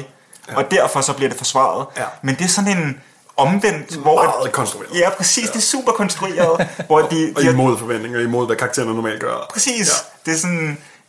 De skriver sig selv op i et hul, eller op i et hjørne, der bare ikke giver nogen som helst mening, når man tænker 2 gange over det, fordi karakterer går imod deres egne, sådan, hvordan de naturligt vil handle. Det havde det virkelig stramt over det her. Og det føles som om, de sveder og arbejder rigtig hårdt for at få en sekvens, hvor Nate i øvrigt løber rundt i et narkotisk ros i de snævre gader, og så til sidst sidder på en café foran Marlowe, ikke? Og hvor vi får lidt afsløringer omkring Nate. Hun har sådan en stor fed mappe med information om Nate. Jeg kommer til det. Men var det noget, I lagde mærke til det her, eller... Det er ikke noget, der er stukket meget ud, men jeg tror, som jeg også lidt sagde tidligere, jeg har lidt lagt den fra mig, den der med, at det hele kommer til at have den der sammenhæng. Ja. Og så bliver det bare et par enkelte hop, som jeg følte, det var i 2'eren. Og i 1'eren førte de en ret lige snor fra alting. Ja, det er også en mindre historie, de fortæller der. Helt sikkert, og det har sin fordel. Du kan holde den der. Ikke? De vil rigtig gerne hele globen rundt her i 3, og kunne lave alle de hop, de synes er interessante fra lokation til lokation og sekvens til sekvens. Ikke? Ja. Så de ved, hvad de skal slå ned i, men jeg tror nok, det gik bare på, men nok ikke på et nyt plan, hvor jeg så sidder og tænker aktivt over det. Det er heller ikke fordi, at jeg bare skal have til at give mig ret. Det var bare denne her, hvor at den sådan... Der er bare nogle regler i universet, som jeg synes spillet er rigtig god til at høre ind under, og så er der nogle gange, hvor de træder ind i et rum, og så er det meget belejligt, det er lige der, hvor de skal være. Men den kan jeg egentlig godt købe, fordi at vi bringer bare historien videre, og så kan jeg sidde og gøre lidt grin med det, men sådan, jeg keder mig jo aldrig. Men i det her punkt specifikt, der synes jeg, de ændrer på karaktererne, så Sully får fotografisk hukommelse, og Nathan, han nægter at skrive løsningen ned, selvom han altid gør det. Han har sin lille notesbog, og sådan skriver alle løsningerne på gåderne, de nogensinde har været igennem. Det er hans ting, udover at dræbe en masse mennesker. Så det er sådan, det var bare sådan, kan I ikke komme med en anden løsning? Kan I ikke have en løsning, hvor han skriver det ned, men mister sin bog, og så har Sully den, og han kan ikke huske, hvad han skrev ned, noget, eller et eller andet. Noget, med alt det etableret, ikke? Sådan, fuldstændig. Jeg tror, det fyldte mere for mig, at man igen for Gud hvilken gang har været den, der har lavet det beskidte arbejde, været færdig, og så står skurken bag der og siger, alt det du lige har været igennem, aflever. Altså så sådan, det var sådan nu må det fandme være nok. Altså nu må I finde på noget originalt, i stedet for at det bliver det her igen, hvor Talbot han står med sin pistol, og så skal du give tingene og sådan noget, ikke? Ja, fordi at vi går ud, og så, som du siger, Thomas, så bliver vi ramt af den her giftpil, der også tidligere ramt Cutter. Og så har vi en sektion, hvor at Nate han løber gennem byen, som by the way, jeg synes var lidt for lang. Jeg synes simpelthen, han løb rundt vildt længe. Hvor det bliver også de samme billeder, hvis du løber hurtigt nok. Og sådan, nu har jeg fattet den. Altså, skærmen den bølger, og man sådan, og Drake han siger sådan nogle ting, go away, no, og så videre, og man hører hvis også de onde snakke lidt og sådan noget, men den kunne altså godt være kottet ned på halvdelen af tiden. Det skal bare være en ros, der eskalerer til alting toner ud i hvid. Det er det. Det er jo bare, og så kører det en eller anden grund et minut, i stedet for 20-30 sekunder, som det måske burde. Men vi vågner op på et bord ved siden af Marlowe og Talbot, og vi kan jo forstå, at Drake, han har givet alt, hvad han ved, væk til de to. Men så er det jo meget heldigt, at den her ene gang, der har han ikke skrevet det ned i sin bog, og det er kun Solly, der ved det. Men han har så også fortalt, at det er Solly, der ved det, så det er jo lidt ærgerligt. Og der er faktisk en sætning her, som jeg synes er rigtig, rigtig fed. Og det er Marlowe, der siger, at hun siger Nathan Drake, but that's not really your name, is it? Mm-hmm. Og den kan jeg egentlig ret godt lide, fordi at den på en eller anden måde for mig menneskeliggør Drake, og den skubber ham ned på et menneskeligt, altså han er ikke en superhelt, han er bare en person, der lidt har stjålet et hæderligt navn for at flygte fra sin egen arv. Og det kan godt være, det er mig, der bare lægger rigtig meget over i den, men jeg synes på en eller anden måde, at man skaber denne her myte om Nathan Drake, og det har spillet også selv gjort, og nu trækker de ham selv ned, og det synes jeg egentlig er ret fedt. Ja, helt sikkert. Og det er jo klart, det de fokuserer på, det vil i hvert fald give det ret i. Hun snakker også om Nates mor og far. Skal jeg lige nævne den, før vi går videre? Hun siger bare, at jeg ved alt om dig. Jeg ved, hvordan din mor hun begik selvmord. Jeg ved, hvordan din far gav dig væk, da du var 5, og hvordan du voksede op i St. Francis Boys Home. Og så er det bare her, hvor jeg har lyst til at sige, at der er så sjovt nok en ting, hun ikke nævner. Yep. Og det er Drakes bror. Yes. Yeah. Og det forstår man jo godt, hvorfor. Han var ikke opfundet på det daværende tidspunkt. Han er et påfund af 4'eren, men det står bare ikke så stærkt i dag, når man kender 4'eren, og de har opfundet ham, fordi det er tydeligvis en ting, hun havde sagt. Ja. Altså, det ville hun have sagt. Hun ville sige, og din bror, han sidder lige nu i fængsel, eller han er død, eller hvad fanden hun nu vil sige. Men kiggede I også vildt intensivt i cutscenen på den der mappe, om der var et eller andet? Nej, det kan jeg ikke. Jeg sad virkelig bare klistret til skærmen, sådan, er der et eller andet billede, hvor der ligger noget henover, eller sådan eller andet? Det var der ikke. Dax, der står der med at lave pistegn. Nej, men altså, fordi netop når man har spillet 4'eren, så ved man jo også, at der er et medlem af familien. Ja, som hun vælger ikke at nævne. Men ja, det... Men udover det, havde du noget mere til den her scene, Thomas? Ellers så vil jeg gå videre. Eller dig, Kræve? Nej, altså hun tror Nate, ikke? Og siger, at hun vil gøre Elena det ondt, hvis ikke han samarbejder. Ja, og Nate, han flygter. Ja. Han skubber bordet op og løber. Og så på en eller anden mærkelig måde, så er det ikke bare os, der flygter væk, men nu jager vi også Talbot. Og det kommer. Da jeg sad og noterede mig det efter at spille og så var jeg sådan, hvordan fanden er det, at han vi flygter? Så vi er fanget. Ja. Nu jager vi ham, mens vi bliver jagtet. Ja, og jeg så det igen, og det er rent faktisk bare det, der sker. Det er sådan virkelig mærkeligt. Og det er igen, det er en ret lang scene. Den der jagt, den foregår bare i vildt lang tid. Ja. Og det er sådan, det der overskud, altså I har lavet sådan specifikke bydele, for at man kan løbe igennem en bygning, der er møbleret og det hele. Man kunne ikke have haft noget af det overskud i nogle af de der scener, hvor dialogen bare knækker, og bare sådan, så kaster vi lige alle karakteristikker ud af vinduet, fordi nu fokuserer jeg godt nok lidt på den scene fra før, men det er sådan noget der, hvor Nate han ikke vil skrive det ned i sin bog, altså fokuserer mere på noget af det, og så skærer nogle af de der scener i jagtscenen eller drugscenen fra, fordi de er allerede for lange. Altså, ja, det er i hvert fald sådan, jeg i hvert fald vil lægge mine ressourcer, hvis jeg skulle lave det om. Men det er også bare fordi, det giver heller ikke så meget mening i forhold til den organisation. Alle de steder, vi har været tidligere, der har de haft en hær af mænd. Så sidder du på den her fortogscafé, kun med Talbot, Marlowe og så ham piraten. Ja, præcis. Hvor sådan, at jeg vil da tænke, at der er 100 øjne, der kigger på os fra et eller andet sted af, som er en del af den organisation. Ja. Men det er også, hun ejer politiet her. Det er dem, der er efter os. Det er ikke hendes vanlige mænd. Ja, det er politiet er efter os, mens vi jager Talbot. Ja. Okay. Ja, fair nok.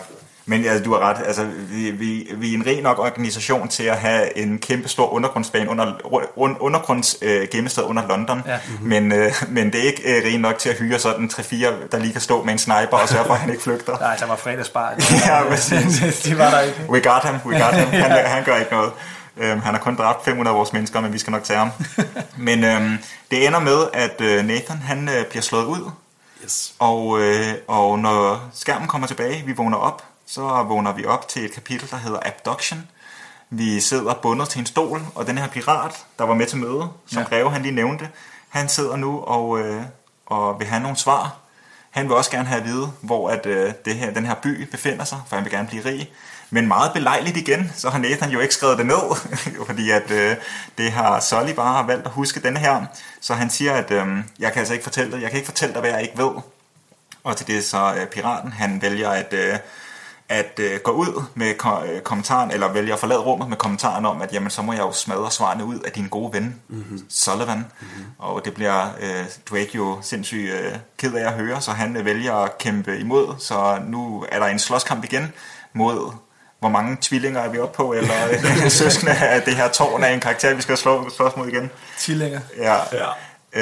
Uden der bliver fortalt så meget historie, så skal vi finde hen til det skib, hvor vi tænker, at kaptajnen nu har trukket sig tilbage til, hvor han også har Sully. Ja. Det er vores motivation. Igen, super fed sekvens. Super fede baner. Altså jeg kan godt lide, at det hele banen lever. Ja. Det er, du ved, der bølger her omkring, der slår omkring skibene, og de står og hopper og danser, og kasser, der rører frem og tilbage på dækket på de her skibe. Ja. Super fede ting. Det har næsten ikke nogen grund til at findes inden for historien. Det findes, og det er fedt at spille det. Det fører ikke historien nogen vejen. Det der sker er, hvis jeg må... Du må godt tage den. Vi arbejder igennem det over flere kapitler faktisk. 4 kapitler får vi med piratturen her. Og det der sker er, at kaptajnen siger, at han har Sully. Det viser sig at være løgn. Vi skal navigere, vi skal ned og svømme i noget vand og dykke, og så skal vi op igen på skibe, og så skal vi have unduleret en masse skidte Karl, og så skal vi ombord et stort skib, hvor vi tror, at Sullivan er. Sammen med kaptajnen. Og der sker så også en masse fede ting. Skibet, vi er ombord Kendra. Ja, det er en fed scene. Stor eksplosion. Sindssygt sejt. Og vi skal sådan flygte igennem skibet bagefter, mens det vender på hovedet. Super fedt. Og vi kommer ind i den her store sal, hvor der hænger den der store lysekrone, som vi kravler også på delvis, mens det hele falder fra hinanden. Vi tager elevatoren, mens skibet hænger på siden, eller ligger på siden, ikke? Så Nathan han går ind og trykker på knappen og vil op højere inde i skibet, og jeg tænker bare, elevatoren, altså den er der overhovedet ikke eller virker overhovedet ikke særlig godt lige nu, men han prøver. Ja. God spændingsopbygning. Hvis der er noget, vi ved om katastrofesituationer, så er det, at elevatoren altid virker. Det er også bare en kæmpe reference til The Poseidon Adventure. Altså, den går jeg vel ud fra, I har set. Nej, overhovedet ikke. Altså, jeg kender historien, men jeg kan ikke huske filmen. Poseidon Adventure, det er en film fra 1972, som blev filmatiseret 3 gange siden da. Den blev senest filmatiseret i 2006, bare under navnet Poseidon. Men det er det her luksus-cruise, som under en kæmpe flodbølge vender på hovedet. Og så skal en gruppe overlevende kravle op til skibets bund for at komme ud. Og i 72, der er det med en ung og smuk Gene Hackman, der som...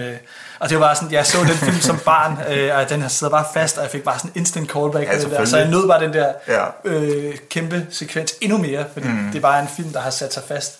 Altså, jeg var super glad for hele det der film. Super fed eskalering, det er super fedt, det er levende baner, man skal igennem, hvor alle mulige ting sker. Og til sidst når vi i kapitel 15, Sink or Swim, til kaptajnen, som skyder sådan en glasvæg, eller sådan en glasfacade, ud til vandet, lukker endnu mere vand ind i sådan et forsøg på at dræbe Nate og så sig selv. Og Nate ender så med at nå ud, inden skibet synker helt. Sidste øjeblik. Ikke? Hopper ud over, mens vandet sprøjter bag ham. Præcis, og klynger sig til et eller andet der på overfladen. Et eller andet stykke træ. Og skyller sig siden op på en strand i Yemen. Som jo også bare har sindssygt sej sekvens, der eskalerer og bliver til det vildeste ting, for at vi så skyller op på en strand på det sted, vi var. Ja, det er en joke i sig selv, synes jeg. Det kunne næsten ikke være meget mere historiemæssigt nyttesløst. Medmindre vi bogstaveligt talt lige var kommet op af den der brønd, vi endte med at hoppe ned i til at starte med. Du ved, det kan næsten ikke siges nok i forhold til historien, hvor lidt funktion det har. Og det hele er jo bygget på et falsk grundlag. Vi har Sully. Det havde vi faktisk ikke. Nej, præcis. Jeg har også skrevet det, at den her del vil kunne tage 100% ud af historien, og spillet vil kun stå skarpere af den grund. Det tilføjer absolut intet. Der vil være ingen spørgsmål fra publikum om, hvad blev der om det her, eller den her figur, hvis du fjernede alt det her. Det er næsten 5 kapitler. Er det 5 kapitler? Jeg kan ikke huske det. Jeg kan bare huske, at nu sagde jeg tidligere, at der var en ting, jeg glæder mig til at snakke om, eller i hvert fald se igen, når jeg spillede det. Det var det her overnaturlige ved Talbot og Marlowe, om det blev forklaret. Og så glæder jeg mig også rigtig meget til, hvordan Drake han kom tilbage til land, efter at skibet det sank. Fordi jeg kan huske, det sank. Den her scene, den er bare cementeret i min hukommelse. Den er så fed. Og det der med, at han hopper ud, men så havde jeg glemt, hvad fanden der sker der, fordi jeg kan da godt huske, at han også på et tidspunkt render rundt i en ørken, og det er også en fed scene, men hvordan fanden gør han det der med kommer i land igen?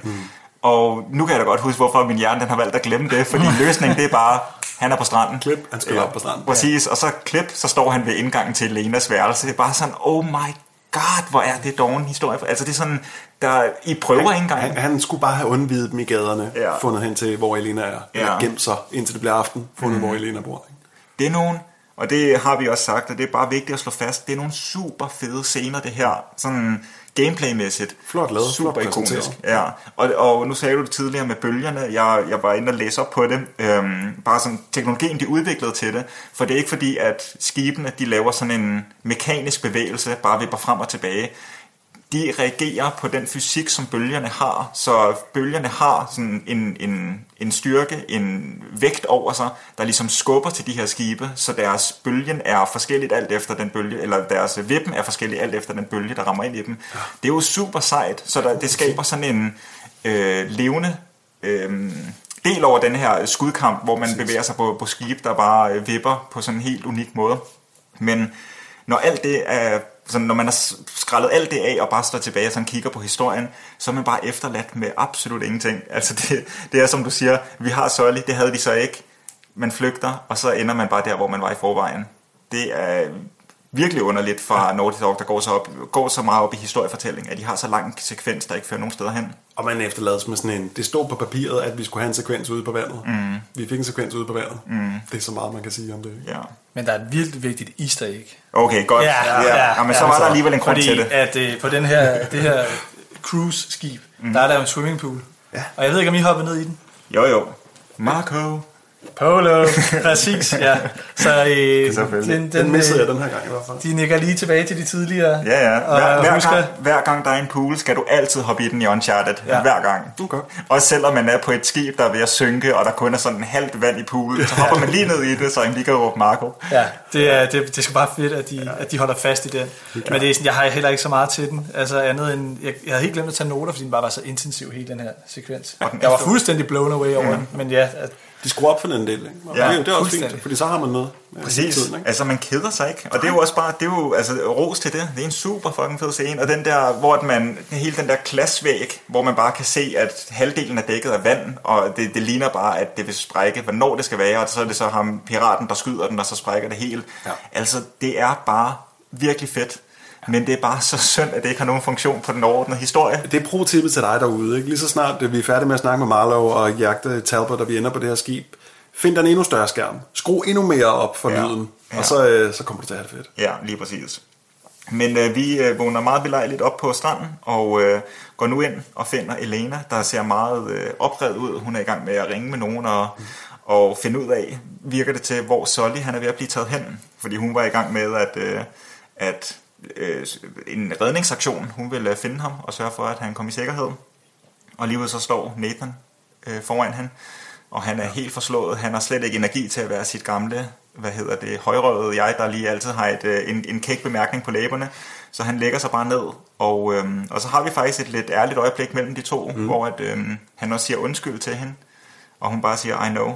Og det synes jeg faktisk er en rigtig, rigtig fed, eller fin scene, det her. Super. Ja, og han er totalt drænet, ikke? Som du siger, ingen energi falder i søvn i hendes skød, og knuger hendes fingre med hvilesesringen på. Ikke? Sådan, det er ikke, fordi det bliver sagt så meget om det, men det hele er jo lidt til at forstå. Og jeg vil jo bare gerne have mere af det her, men jeg tager alt det, jeg kan få, fordi at det synes jeg også, I gør rigtig godt, når I de her meget sjældne gange skræller Nate ned til det inderste, når hele den der selvsikre facade er væk, og han bare sådan viser noget sårbarhed, og rent faktisk siger undskyld over for Elena, fordi han er jo tydeligvis meget berørt af situationen. Det kan godt være, at han virker henkastet, når han sådan, nå, du har stadig din ring på fingeren, men han elsker hende tydeligvis, og han er jo ked af, hvordan det endte mellem den. Ja. Og nok også ked af, hvordan han ikke kan lade være med at slippe sit iver efter og finde sandheden. Og så slår vi tilbage på de her temaer, og igen, hvorfor er det, han bliver ved med at jage den? Og der synes jeg egentlig, at spillet begyndte, altså lige her, nu snakker jeg igen lige, det tema, som jeg synes, at spillet tit begynder at slå på, netop det her med, hvorfor Drake gør det. Ja. I resten af spillet, så er det ikke lige så meget hans egen motivation. Nu handler det faktisk om at redde Sully. Ja. Fordi at han virker faktisk til at være ret done med den her eventyr på en eller anden måde. Hvis det ikke var fordi Sully han var taget til fange, så har jeg i hvert fald en forestilling af, at han godt bare kunne sige, lad os bare holde her. Ja. Det er nok. Helt sikkert.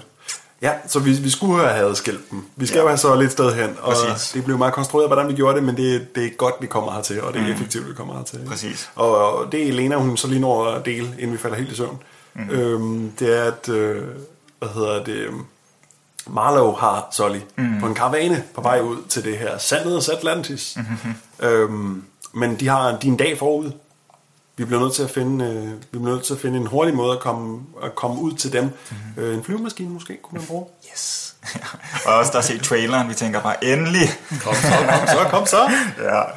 Ja, til forskel fra toeren, så viser de jo ikke deres helt store hest, før vi rent faktisk ankommer til scenen. Nej, det er rigtigt. Ja. Så, det er ikke så fordi, at vi starter spillet ude i ørkenen, eller noget i den stil. Nej, så arbejder os tilbage, som var det en Tarantino-film. Ja. Vi starter nu næste bane ude i nærheden af landingsbanen. Vi skal bryde ind. Og jeg har ikke så meget til det her. Jeg vil bare sige, at der er nogle gange, hvor at dialogen ligger op til, lad os snige os igennem. Men det er umuligt at snige sig igennem. Er jeg den eneste, der synes det? Altså... Jeg synes ikke, der var noget snigemulighed. Altså, du får redskaberne til delvis snigeri. Du ender altid med at drikke dem. Ja. Det ved jeg ikke. Jeg synes bare, det er irriterende, at spillet gerne vil have mig til at snige. Ja. Måske, altså det der med det frie valg, synes jeg bare for synd. De ligger op til, at nu skal du snige dig. Men hvad hvis nu jeg bare har lyst til at rende rundt guns blazing, ikke? Eller jeg har lyst til at snige mig. Og det er sådan... Så har de ikke indarbejdet den ting, hvis nu at vi bliver opdaget, så starter det forfra. Så det forvirrer mig bare, at de så meget ligger op til, at de vil tvinge dig som spiller til at bruge det her snige-element. Men det alligevel ikke betyder noget. Nej, jeg synes det trak lidt til noget det her, men det var fordi, at jeg ville faktisk gerne snige mig, men jeg synes der, hvor man skulle hen, der stod der 2 vagter, og jeg kunne ikke skyde uden at blive opdaget. Så det var sådan... Jeg er låst på arme og ben lige nu. Jeg kan ikke komme igennem uden at skyde. Men jeg husker bare, at det var en fed situation. Jeg kan godt lide at kravle mig på tagene og så om bag kasserne, sådan, mens vagterne ikke ved, at jeg er der. Det er fed stemning. Jeg kan godt lide at så der om aftenen, mens flyet holder langt i baggrunden, og så kommer vi delvis nærmere og nærmere. Ikke? Ja. Jeg har også noteret, at Nate efterlader Elena bag et højt hegn, fordi han mener, hun vil komme i for stor fare, hvis hun følger efter ham nu. Nu bliver han nødt til at gøre det her for sig selv. Ikke? Og så begynder de at infiltrere den her hangar. Ja. Og nærmere flyet. Og så er der bare, synes jeg, en super fed scene, hvor at Nate, han bare løber. Altså man kan ikke aldrig sådan få ham til at spurte. Sådan, de styrer altid, hvor hurtigt han bevæger sig i scenen. Ja. Men her, der sætter han bare farten op. Ikke noget med at stoppe op og skyde. Bare løb, fordi at flyet, det begynder at køre, og skal snart til at lette.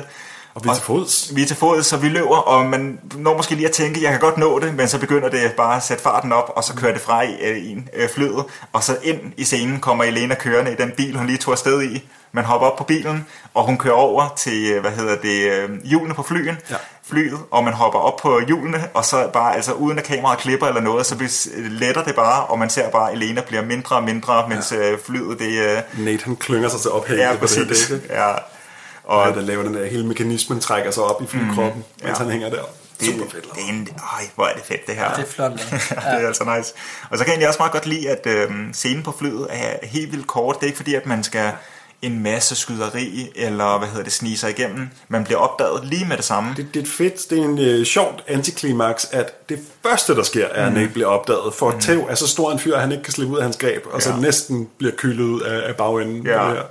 Altså jeg kunne godt lide det, men jeg ved ikke, om I vil have mere tid på flyet, eller hvad? Altså fordi jeg var sådan, der er action, vi er i gang, og så med det samme, så bliver vi opdaget og skal til at kyles ud, men vi får så får ham til, eller vi får, sluppet noget af lasten på flyet, så han får det bare lige i hovedet og bliver sendt til sin død. Den store fyr, det er ham, der får ideen. Han holder Nate, ikke? Og så går han ind til en knap og slår på den og åbner lugen.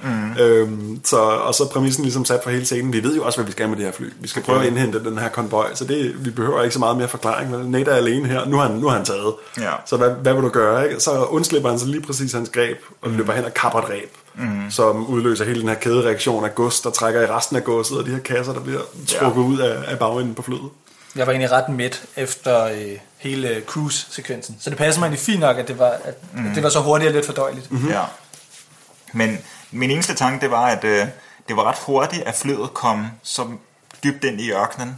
Men jeg ved ikke, at... Ja, altså vi ved jo ikke, hvor lang tid der er gået her, fordi det er jo så dagen, når vi endelig åbner den her luge. Ja, det er så rigtigt. Det kan godt være, at han har siddet i den der lue et stykke tid lige og hygget sig. Han har sin Gameboy med. Det er godt nok koldt dernede. Hvis du ikke er oppe i kabinen, så fryser du af helvede. Ja, men uanset hvad, så lasten flyver ud, og der bliver skudt derinde, og noget af flyet, der går hul på det, og lige pludselig så... Klynger os til kasserne og holder for det her, og klynger os til noget ræb, som det hele er bundet fast med. Ja. Og det hele udløser sig jo, og så er der et ræb, der knækker, så nu hænger det kun med den ene side. Og, det er en fed sektion, det her. Jeg kan sige, på et tidspunkt i udviklingen, der arbejdede de med, at der vil være, hvad kalder man det, zero gravity-delen, så de sådan... Ja, præcis, vægtløshed, så de vil bare, man vil svæve i luften, mens man skød. Men det var også sådan lidt sjovt, at flyet af en eller anden grund skulle lave sådan nogle her bevægelser, så de valgte bare i stedet, at man, du ved, der vil gå hul i flyet, og så vil man bare blive sendt ud af det, og så sådan lige have den der korte sektion, hvor man sådan bare svæver, og så griber man sig fast i noget last, der er ved at falde ned, ikke? Masser af idé, fordi hvis du dykker hårdt nok, så er det jo vægtløshed. Ja, præcis. Så det kunne godt lade sig gøre, men jeg ved ikke, om det blev droppet af tekniske begrænsninger, hvad ved jeg, men det var i hvert fald en idé, der var på udviklingsbordet. Og så lander vi vi styrter, men vi holder fast til noget, af lasten. Bliver suget ud af siden, bliver skib eller fly, der falder fra hinanden, ikke? Så det bare knækker midt over. Ja. Det er så ret, godt lavet. Det er sindssygt flot lavet. Ja. Det er nemlig gradvist, ikke? En eller anden eksplosion, der udløser endnu et hul på siden af flyet, og ikke bare lugen bag os, der er åben. Ja. Og så stykker der ligesom rører det der hul, der bliver udvidet, og Skidte Karl, der bliver suget ud med det, og så bare væk, ikke? Og til sidst, så flækker helt forenden, flyet deler sig fuldstændig. Ja. Ja. Det var ret, så ret godt lavet. Jeg døde et par gange af lasten på flyet. Ja. Fordi jeg var ude i siden, og så kom det sådan der smask, og jeg synes egentlig bare, det var meget fedt, at de havde lavet at man kunne dø på den måde. Det var sgu ret godt lavet. Det er fedt, når det virker godt, så er det fedt, man er inde i scenerne og spiller dem. Ja. Lidt ligesom jeg sagde kort med Bioshock. Det er fedt, der sker nogle af de her sekvenser, mens vi spiller, frem for at det alt sammen skal være videosekvenser, og vi sidder helt adskilt fra det. Ikke? Ja, altså det er et mantra inde hos Naughty Dog, eller i hvert fald blevet det mere og mere i takt med, at de har lavet flere Uncharted-spil, at hvis der er noget, der ser sjovt ud i en videosekvens, så vil de lade spilleren spille det. Det er ikke fordi, at man skal se et flystyr, at du skal være en del af det. Og det er bare sådan en fed tommelfingerregel at gå efter, og så vil de hellere fjerne scenen helt, end at de bare går tilbage til at lave det til en videosekvens. Og så flydende er sindssygt flot animeret, og hele banen lever omkring der og falder fra hinanden og sådan noget. Det er sindssygt. Og nu har vi... frit fald hen til en kasse, udløs faldskærm, ned i sandet under os. Ja, og så er vi i ørkenen, og... skal nu bruge den næste stykke tid på at vandre rundt i den, uden noget mad og drikke. Ja, Rub al-Khali, ørkenen. Ja. Så varm og tør, at selv, nomaderne undgår den, siger Sully tidligere. Ja. Og jeg synes faktisk, jeg har glædet mig til at høre, hvad I synes om den. Jeg synes, det er en fed sekvens. Jeg havde glædet mig til, hvordan et spil som Naughty Dog takler at skulle gå i ørkenen, fordi det er jo ikke ligefrem det mest actionfyldte at gøre. Men går jo ligesom bare og prøver at undgå at sådan en action, adventure, Uncharted-oplevelsen. Jamen det er jo en serie, der er fart på, og lige så snart der er noget, der ikke giver mening, så skynder vi os videre. Ja, og jamen det. Men videosekvenser skal jo ikke vare mere end 1 minut, eller det er sådan hele tiden, der skal være flow, gang i den hele tiden. Ja. Men i ørkendelen, der synes jeg i hvert fald, at de skruer tempoet lidt ned, og selvom det er ikke fordi, vi vandrer rundt i timevis, så får vi da lidt tid, hvor man bare går rundt. Og jeg kunne egentlig godt lide det, men jeg glæder mig til at høre, hvad I synes. Det er fedt. Ja. Tag sig tid til at fortælle den oplevelse. Ja. Hvis de er så gode til deres filmsprog. Ja, men det er det samme her. Altså, jeg tror, det er meget det, som...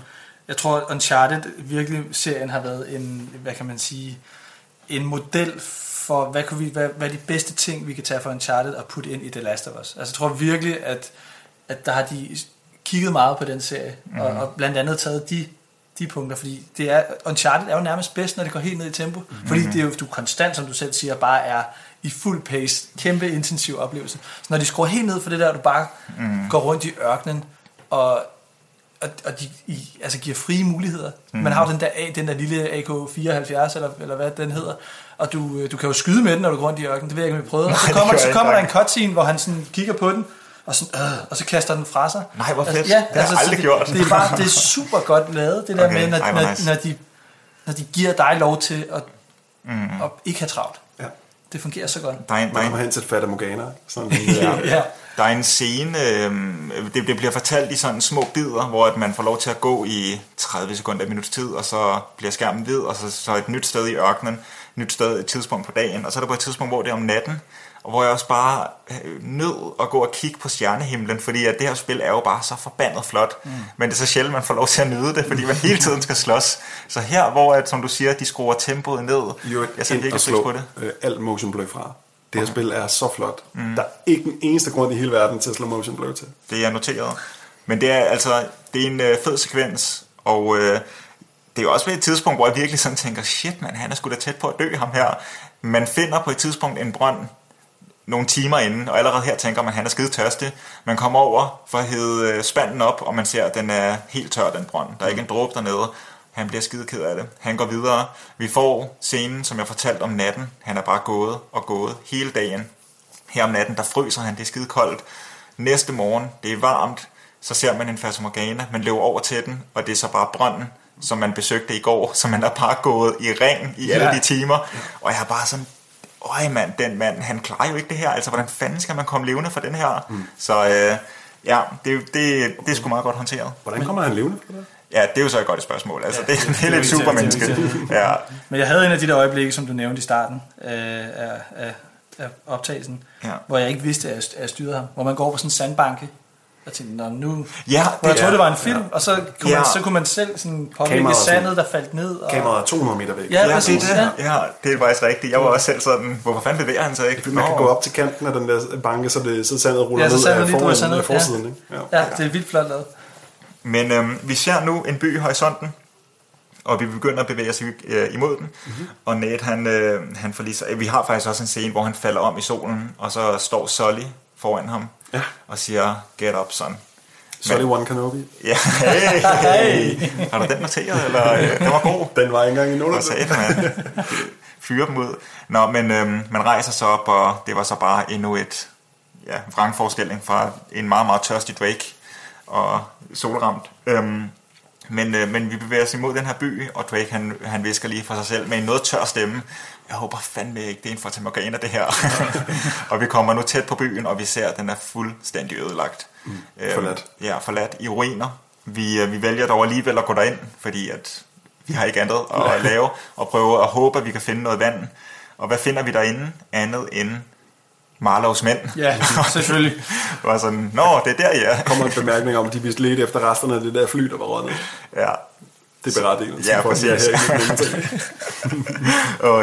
Og vi går måske lidt hurtigt videre, men der sker heller ikke så mange større ting, og I må endelig stoppe mig. Vi finder lidt at drikke, og så kommer der, vi skyder en masse, og og så kommer der nu nogle, jeg har bare kaldt dem frihedskæmpere, men mindre historik.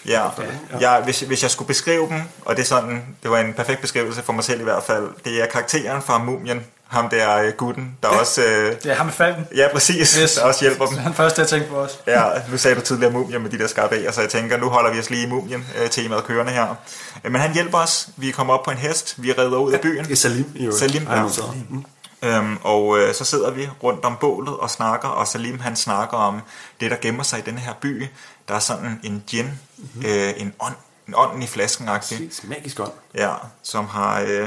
forhekset byen, eller noget i den stil, og det er meget, meget vigtigt, at der er ikke nogen, der kommer i besiddelse af den kraft. Ja. Legenderne siger, at den blev forsejlet dernede af kong Salomon. Ja. Og alle legenderne med her. Ja, selvfølgelig. Sådan, ja, du ved, sådan en lotto-kupon, og den har vi. Ja. Og Nathan, han spørger om hjælp. Eller, jeg har brug for en hest. Jeg ved godt, det er meget at bede om, men min ven, han er taget til fange. Og de siger, at prøv at høre, vi har sgu samme mål lige nu, fordi vi vil også gerne stoppe dem her, så vi hjælper dig. Og vi har fundet ud af, at deres karavane er her og her. Ja. Og vi kan nå dem på hesteryg. Lige i nærheden. Så vi rider efter dem, og så har vi en scene, der ligner den fra Uncharted 2 rimelig meget. Ja. Der hvor at man i Uncharted, der er man op på de sneklædte bjerge, her der er man bare på hesteryg i ørkenen. Men ellers så hopper man fra lastbil til lastbil, skyder op og hopper videre. Ja, sindssygt fedt. Det er stadig en super fed. Jeg skal ikke trække noget ned. Det er fedt, og det er fedt, at det er ikke tredje gang, man gør det i spillet. Det er én gang, præcis. Og den sidder lige, hvor den skal. Ja, vi er højt op på bjergpasset og skal helt ned i dalen, hvor de kører karavanen. Ja. Han kender en shortcut. Ja. Don't waste your bullets. Det er fuld galt op, og vind i håret, og sand i luften, og karavanen dernede, og vi rider heroppe i forgrunden, og sådan er super fedt. Altså er der også en af bilerne, man kommer op på, hvor der er, elfling, hvad siger man? Et af de store brød, man skal slås mod igen. Jeg var bare sådan, okay, helvede, hvor har jeg bare sparket en gud i skridtet mange gange. Jeg tror, han var en fætter til en anden faktisk. Okay, fair nok, ja, lige ham her. Ja. Fra hesteryg oven på vognene, håndterer de skidtkarl, der er der, tager deres våben, tilbage på hesteryg, og så vi prøver at komme op på til fronten af karavanen. Hvor vi endelig støder på Sully. Han er faktisk inde i en af bilerne. Han stikker lige sit hoved op. Hvad fanden? Du er med frem. Ja, han forsøger at redde sig selv her. Ja. Men Nate bliver nødt til at hoppe op og hjælpe ham af med endnu en stor skidtkarl i nævekamp. Mm-hmm.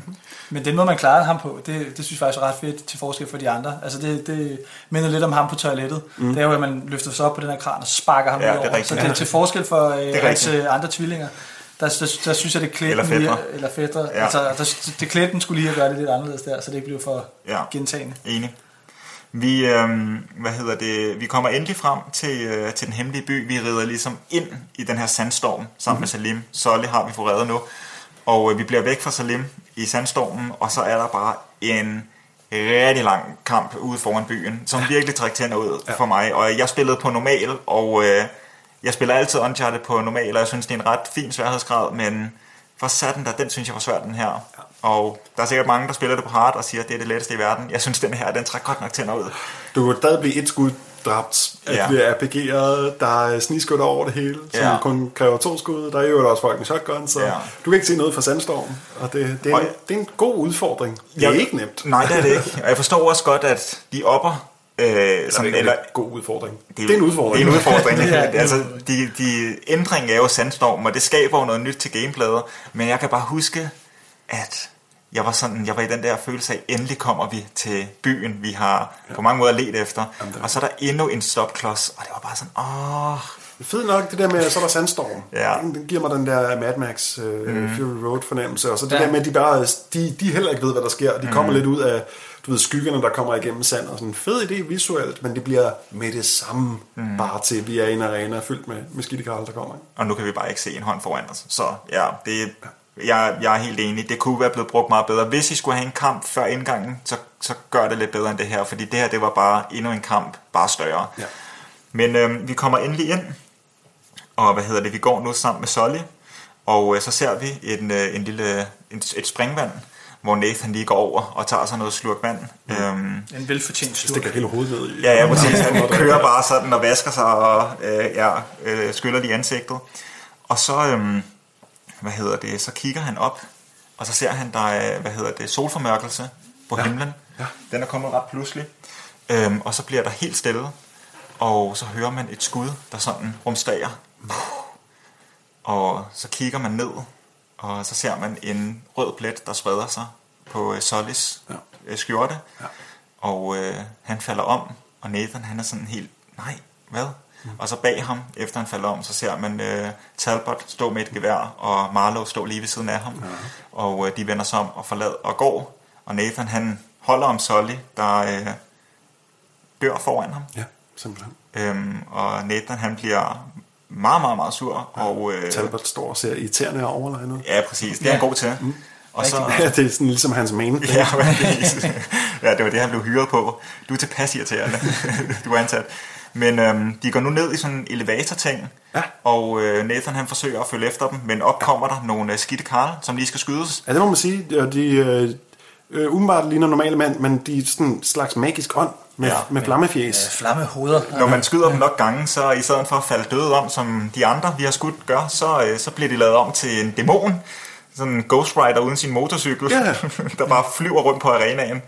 Ja, og kaster, er de ildkugler eller et eller andet? De kaster med et eller andet, og så, når du så er helt færdig med at få skudt dem helt færdig, så står der en eksplosion ud af tøjet på dem. Jeg var meget lidt inspireret af det her. Altså, designet, gameplaymæssigt, det hele er bare for mig dumpe karakterer. Det slog mig, at det var totalt kopieret, sekvensen og opbygningen af det hele, som fra toeren. Du kommer til det her sted, nu er der endnu større magiske fjender, som eskalerer hele vejen op til selve det inderste kammer, hvor du finder tingene. Ja. Og en af dine nærmeste bliver troet. Ja. I toeren, der havde fjenderne der et bare lidt interessant design. Gameplaymæssigt var de super kedelige at kæmpe mod, det snakkede også om. Men de var separat fra den normale. Ja, men her der er det bare nogle fjender, og nu er der så ild i dem. Det var så lidt inspirerende at kigge på, hvad jeg vil sige. Altså det er bare sådan, der forventer jeg sgu mere. Det ligner virkelig sådan, okay, den skal lukkes. Vi skal have noget, smid ild på dem, så er den færdig. Det er en idé, at det hele jo kommer sig af, at Nate er påvirket i det her øjeblik. Okay, ja. Altså så ideen med, at han ser noget, der er normalt, men vi ser det igennem hans øjne, så det ser ikke normalt ud mere. Det er det. Fint koncept. Det går så hurtigt. Ikke? Og det er jo bare menneskelige fjender, nu hvor vi lige har lavet lidt om på dem. Ikke? Ja, altså det er en meget lille variation, de har fået. Og vi får kæmpet en masse, og lige pludselig så hører vi Sullys stemme igen, og så står han foran os. Ja. Og ja, som du siger, det var Nate, der var påvirket. Det var vandet, der gjorde det ved ham. Ja, simpelthen. Nate, han har bare været i en eller anden form for... Han har været på et trip. Han stak jo hovedet ned i det der springvand og drak løs. Og han har set syner lige siden, siger så. Ja. Den animation, hvor han slår sig selv, den kunne jeg faktisk meget godt lide. Det synes jeg var vildt flot lavet. Hvad for noget? Der er på et tidspunkt, du står ved en pool, uden at han råber Marco. Og så ser han sin refleksion i vandet. Og så skal man gå hen, og så drejer man sammen med sig selv ned i vandet. Og så går du ud i midten af den der pool. Og hiver op i et eller andet, der glimter. Og så er det lige pludselig dig selv, du hiver op. Så hiver han sig selv op, og slår sig selv sådan ned i vandet. Trækker sig selv ned i vandspejlet. Det ser helt totalt trippy ud. Jeg elskede det, det var virkelig godt lavet. Ja. Men, igen, de har en super fed idé inde i den her sekvens, som ikke føles som om, den har så meget at gøre her. Ja. Jeg var ikke særlig tilfreds med, at de valgte at lave den her fake-out med Sully.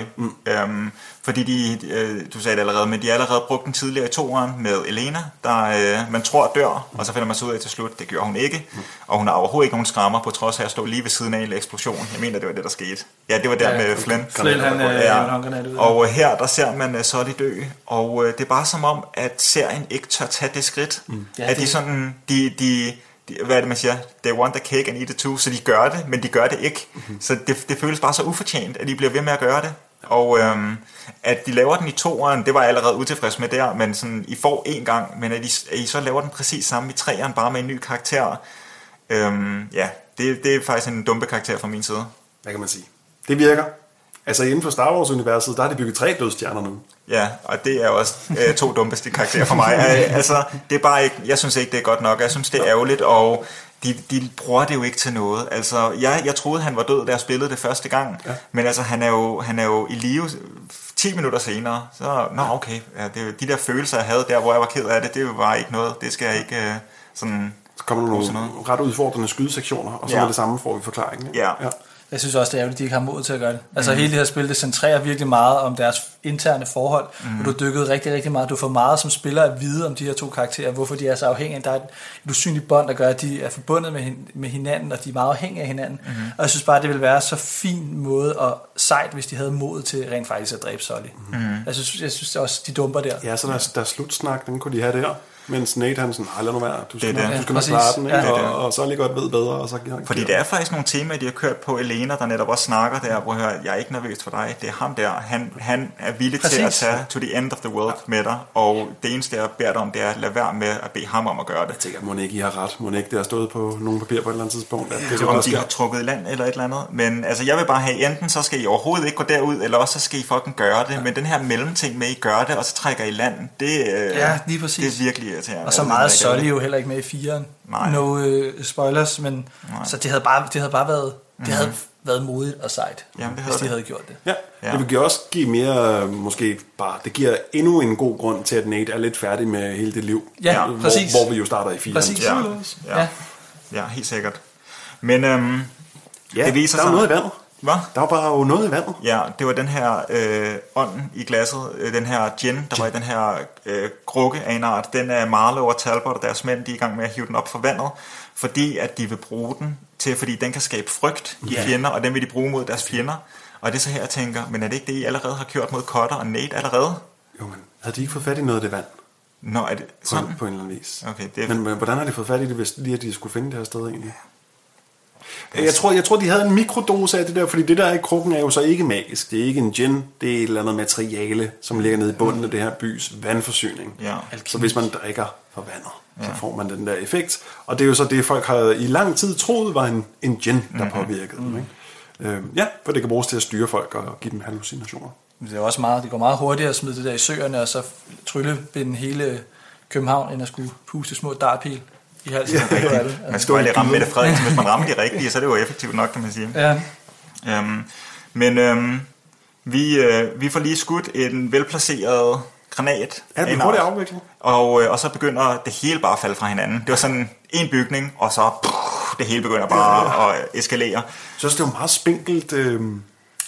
meget spinkel sikkerhed, de har omkring. Det vigtigste alt, hvad de har bygget op til over 400 år, den her organisation har prøvet at få fat i det her. Ikke? Finde ringen, så de kunne finde det her sted og alt det. Og til sidste ende, så har de en meget spinkel lille kran, som hejser en krukke op for noget vand. Den skyder vi en gang med en kugle. Så knækker kablet. Ja. Så er deres plan ødelagt. Og det er også sådan, de fandt den på bunden af havet.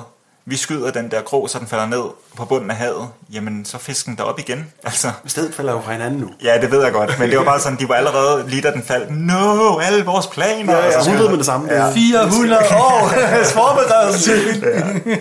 Ej, jeg skulle købe en større kran. Ja. Jeg kan godt mærke det nu. Det var også en trækran, som var der i forvejen, tror jeg. Eller sådan et eller andet. Jeg forstår ikke helt, hvad.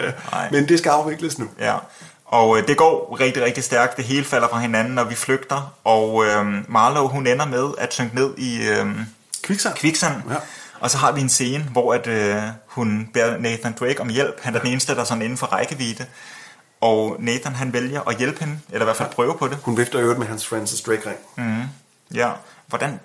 Det er måske en af mine små kæpheste, men jeg har det altid sådan i denne her genre, hvor at hovedpersonen måske har dræbt rigtig mange undersåtter, men fordi at personen med et navn og med replikker beder om hjælp, men så lægger man lige alle de her sådan skyderi på hylden, og sådan, dig vil jeg gerne hjælpe. Ja. Det har altid slået mig rigtig, rigtig sjovt, og jeg forstår ikke, hvorfor han ikke bare vender hende ryggen her, og siger, du ligger, som du selv har ret. Man kan nogen føde det til spilsektionen, Anders. Ja, jeg ved det godt. Når vi er i videosekvenser, så er der følelser af fornavn, ikke? Ja.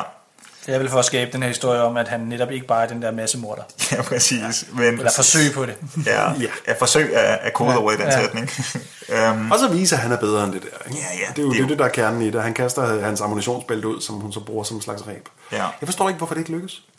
Eller hvorfor der slet ikke... Det med det samme eskalerer det til, og så blev hun synker hun ned i sandet, sammen med ringen i øvrigt. Ja, super ærgerlig måde at dø på. Ja, det må man forestille sig. Ja. Og Talbot, han bliver skidesur. Og jeg tænker, altså fair nok, men altså, jeg prøvede da at hjælpe hende. Ja. Men altså overskriften for mig, det er bare, der er ikke nogen bosskamp. Der er i hvert fald ikke nogen Lazarevich bosskamp. Det er bare en knytnævekamp, som vi har gjort så mange gange før mod Talbot. Og så falder Drake ud over kanten på et tidspunkt, og Talbot han står og slås med Sully, og så et skud til ansigtet, eller et par, det ved jeg ikke, hvor mange man lige skal skyde, men i hvert fald lige duk. Talbot falder død og vi løber ud af byen. Han falder ned i afgrunden. Det er det. Og det var slutkampen, og det siger jeg med det største smil. Eller det vil jeg, hvis jeg havde følelser. Det blev sagt sådan lidt køligt, men jeg er bare meget, meget glad for det. Det må jeg sige. At vi ikke skal til ind i en arena, hvor vi skal overholde nogle regler af tre faser. At Talbot ikke lige drikker en eller anden elixir, og nu pumper sig op til sådan en kæmpe størrelse, og nu skal vi til at slås, som var han jokeren i Arkham Asylum. Du ved, sådan, eller fyldt med plasmids. Ja, sådan noget der, ikke? Ja. Jeg kan huske, da jeg spillede det første gang, jeg var så glad. Jeg var så glad for den afslutning. Alene fordi, at der ikke er nogen bosskamp. Men det kommer altså også fra et sted, at jeg synes, den der Lazarevich bosskamp, den sidder bare så dybt i mig. Ja. Jeg er så utilfreds med den. Det er en kæmpe traume. Jeg kan ikke understrege Din øverste prioritet var, at det ikke gentog sig. Ja. Jeg synes jo, det er de to bosser, stor og større. Det er Talbot, den slæske fyr. Han dør bare sådan, men dog efter en kamp. Marlowe til gengæld, som jo Sully har et dybt forhold til, der går 20 år tilbage, og som vi mødte for første gang under Drakes første rigtige eventyr. Hun synker bare ned i sand. Ja. 2-3 minutter senere, der falder han bare om, ned i afgrunden og ned i sand. Så sådan i det perspektiv, skuffende, men historiemæssigt, så jeg er helt done. Jeg er helt på din side også. Altså, jeg har ikke brug for mere eskalering, så skulle vi have gjort det på en anden måde, et andet sted, et eller andet. Når nu vi er her lige nu, så lad os bare runde den. Ja. Men det er som om, de prøver at fortælle noget lidt mere i forhold til det der med Talbot, som jeg også var inde på før, hvor I brugte det fine Ludo narrativ. Altså det er sådan, lad os antage, at Uncharted var et spil, hvor det var, at du som Nathan Drake ikke dræbte en hel masse, men tværtimod snigdrab, der havde Codex, der havde jeg dræber ikke. Ja, præcis. Men så når han står, og han sønder smadrer jo Sully ud over den der afgrund nærmest. Ja, præcis, ikke? Og så er du tvunget til at skyde ham, så hvis de havde bygget den, altså det er sådan, jeg sad lidt med til sådan, de vil gerne fortælle, at det her drab, man begår nu, det er sådan et, wow, det er crazy. Det er sådan Man of Steel, Superman. Præcis, ikke? Så hvis hele fortællingen var bygget op om, at man ikke dræbte folk, men man til sidst var nødt til at gøre det Batman-agtigt, så gav det mening for mig. Men det er en god pointe, fordi at, altså, i et andet spil, så havde den fungeret skide godt, den her slutning, men fordi at han er fyr nummer 10.000, så ens puls, den laver ikke det mindste hop. Nej. Men altså, du har ret, de har helt sikkert gået efter den her store sekvens, hvor Nathan han er tvunget helt derud, hvor han er nødt til at tage et liv, fordi ellers så bliver livet af hans bedste ven taget. Ja. Men det er bare svært at føle noget, når han har dræbt så mange. Ja, lige præcis. Partien er væk. Det skulle være den ene gang i hans liv, hvor han gjorde det bevidst, og ikke bare det skete tilfældigt. Ikke? Ja. Så havde det været en stor ting. Men vi har en sidste scene, vi rider ud af byen og mødes med Salim og flygter. Ja, præcis. Og så er vi på landingsbanen igen, der hvor vi mødte Elena første gang. Ja, bare med Nate og Sully, de prøver at finde et fly hjem for noget. Ja. Og så Sully, han klapper lige Drake på skulderen og viser ham ringen. Og så Nate, han er sådan, prøver du at fri til mig, altså jeg kan godt lide dig, men og Sully, han er ikke charmerende, han siger bare, prøv nu lige for 5 sekunder, ikke at være en wise ass, og tage det her seriøst. Og så siger han noget om, at man lever kun én gang, og lad være med at begå nogle af de fejl, som jeg begik, og lad være med at lade chancen glide forbi dig. Og en tydelig hentydning til, at han nok skulle give det et forsøg mere med Elena. Ja, han siger også, jeg fik jo aldrig nogen børn. Jeg har altid set dig som en... det er sandt. Ja, så når du starter dit liv, så er du ikke selv herre over, hvad der sker, men du kan selv afslutte det. Ja, det er sandt. Men man er kun herre over, hvad man gør med de kort, man har på hånden. Og så Nathan, han tager ringen på igen, og det ser Elena ret glad for. Altså, hun støder jo til. Ja, hun støder jo til, og så omfavner Drake hende, og så er det som om, at de bare er sammen igen, og så slutter spillet her. Han har en lille bemærkning om, at han har fundet noget, der er mere værd end den der Sir Francis Drake skat. Ja. Og så, Ja, Sully stikker lige hovedet frem og siger, at han har en overraskelse. Ja, det er rigtigt. Et helt nyt fly. Ja. Det var meget belejligt. Vi slutter lige af med sådan en. Er der faldskærm? Ja da. Nok til 3. Ja.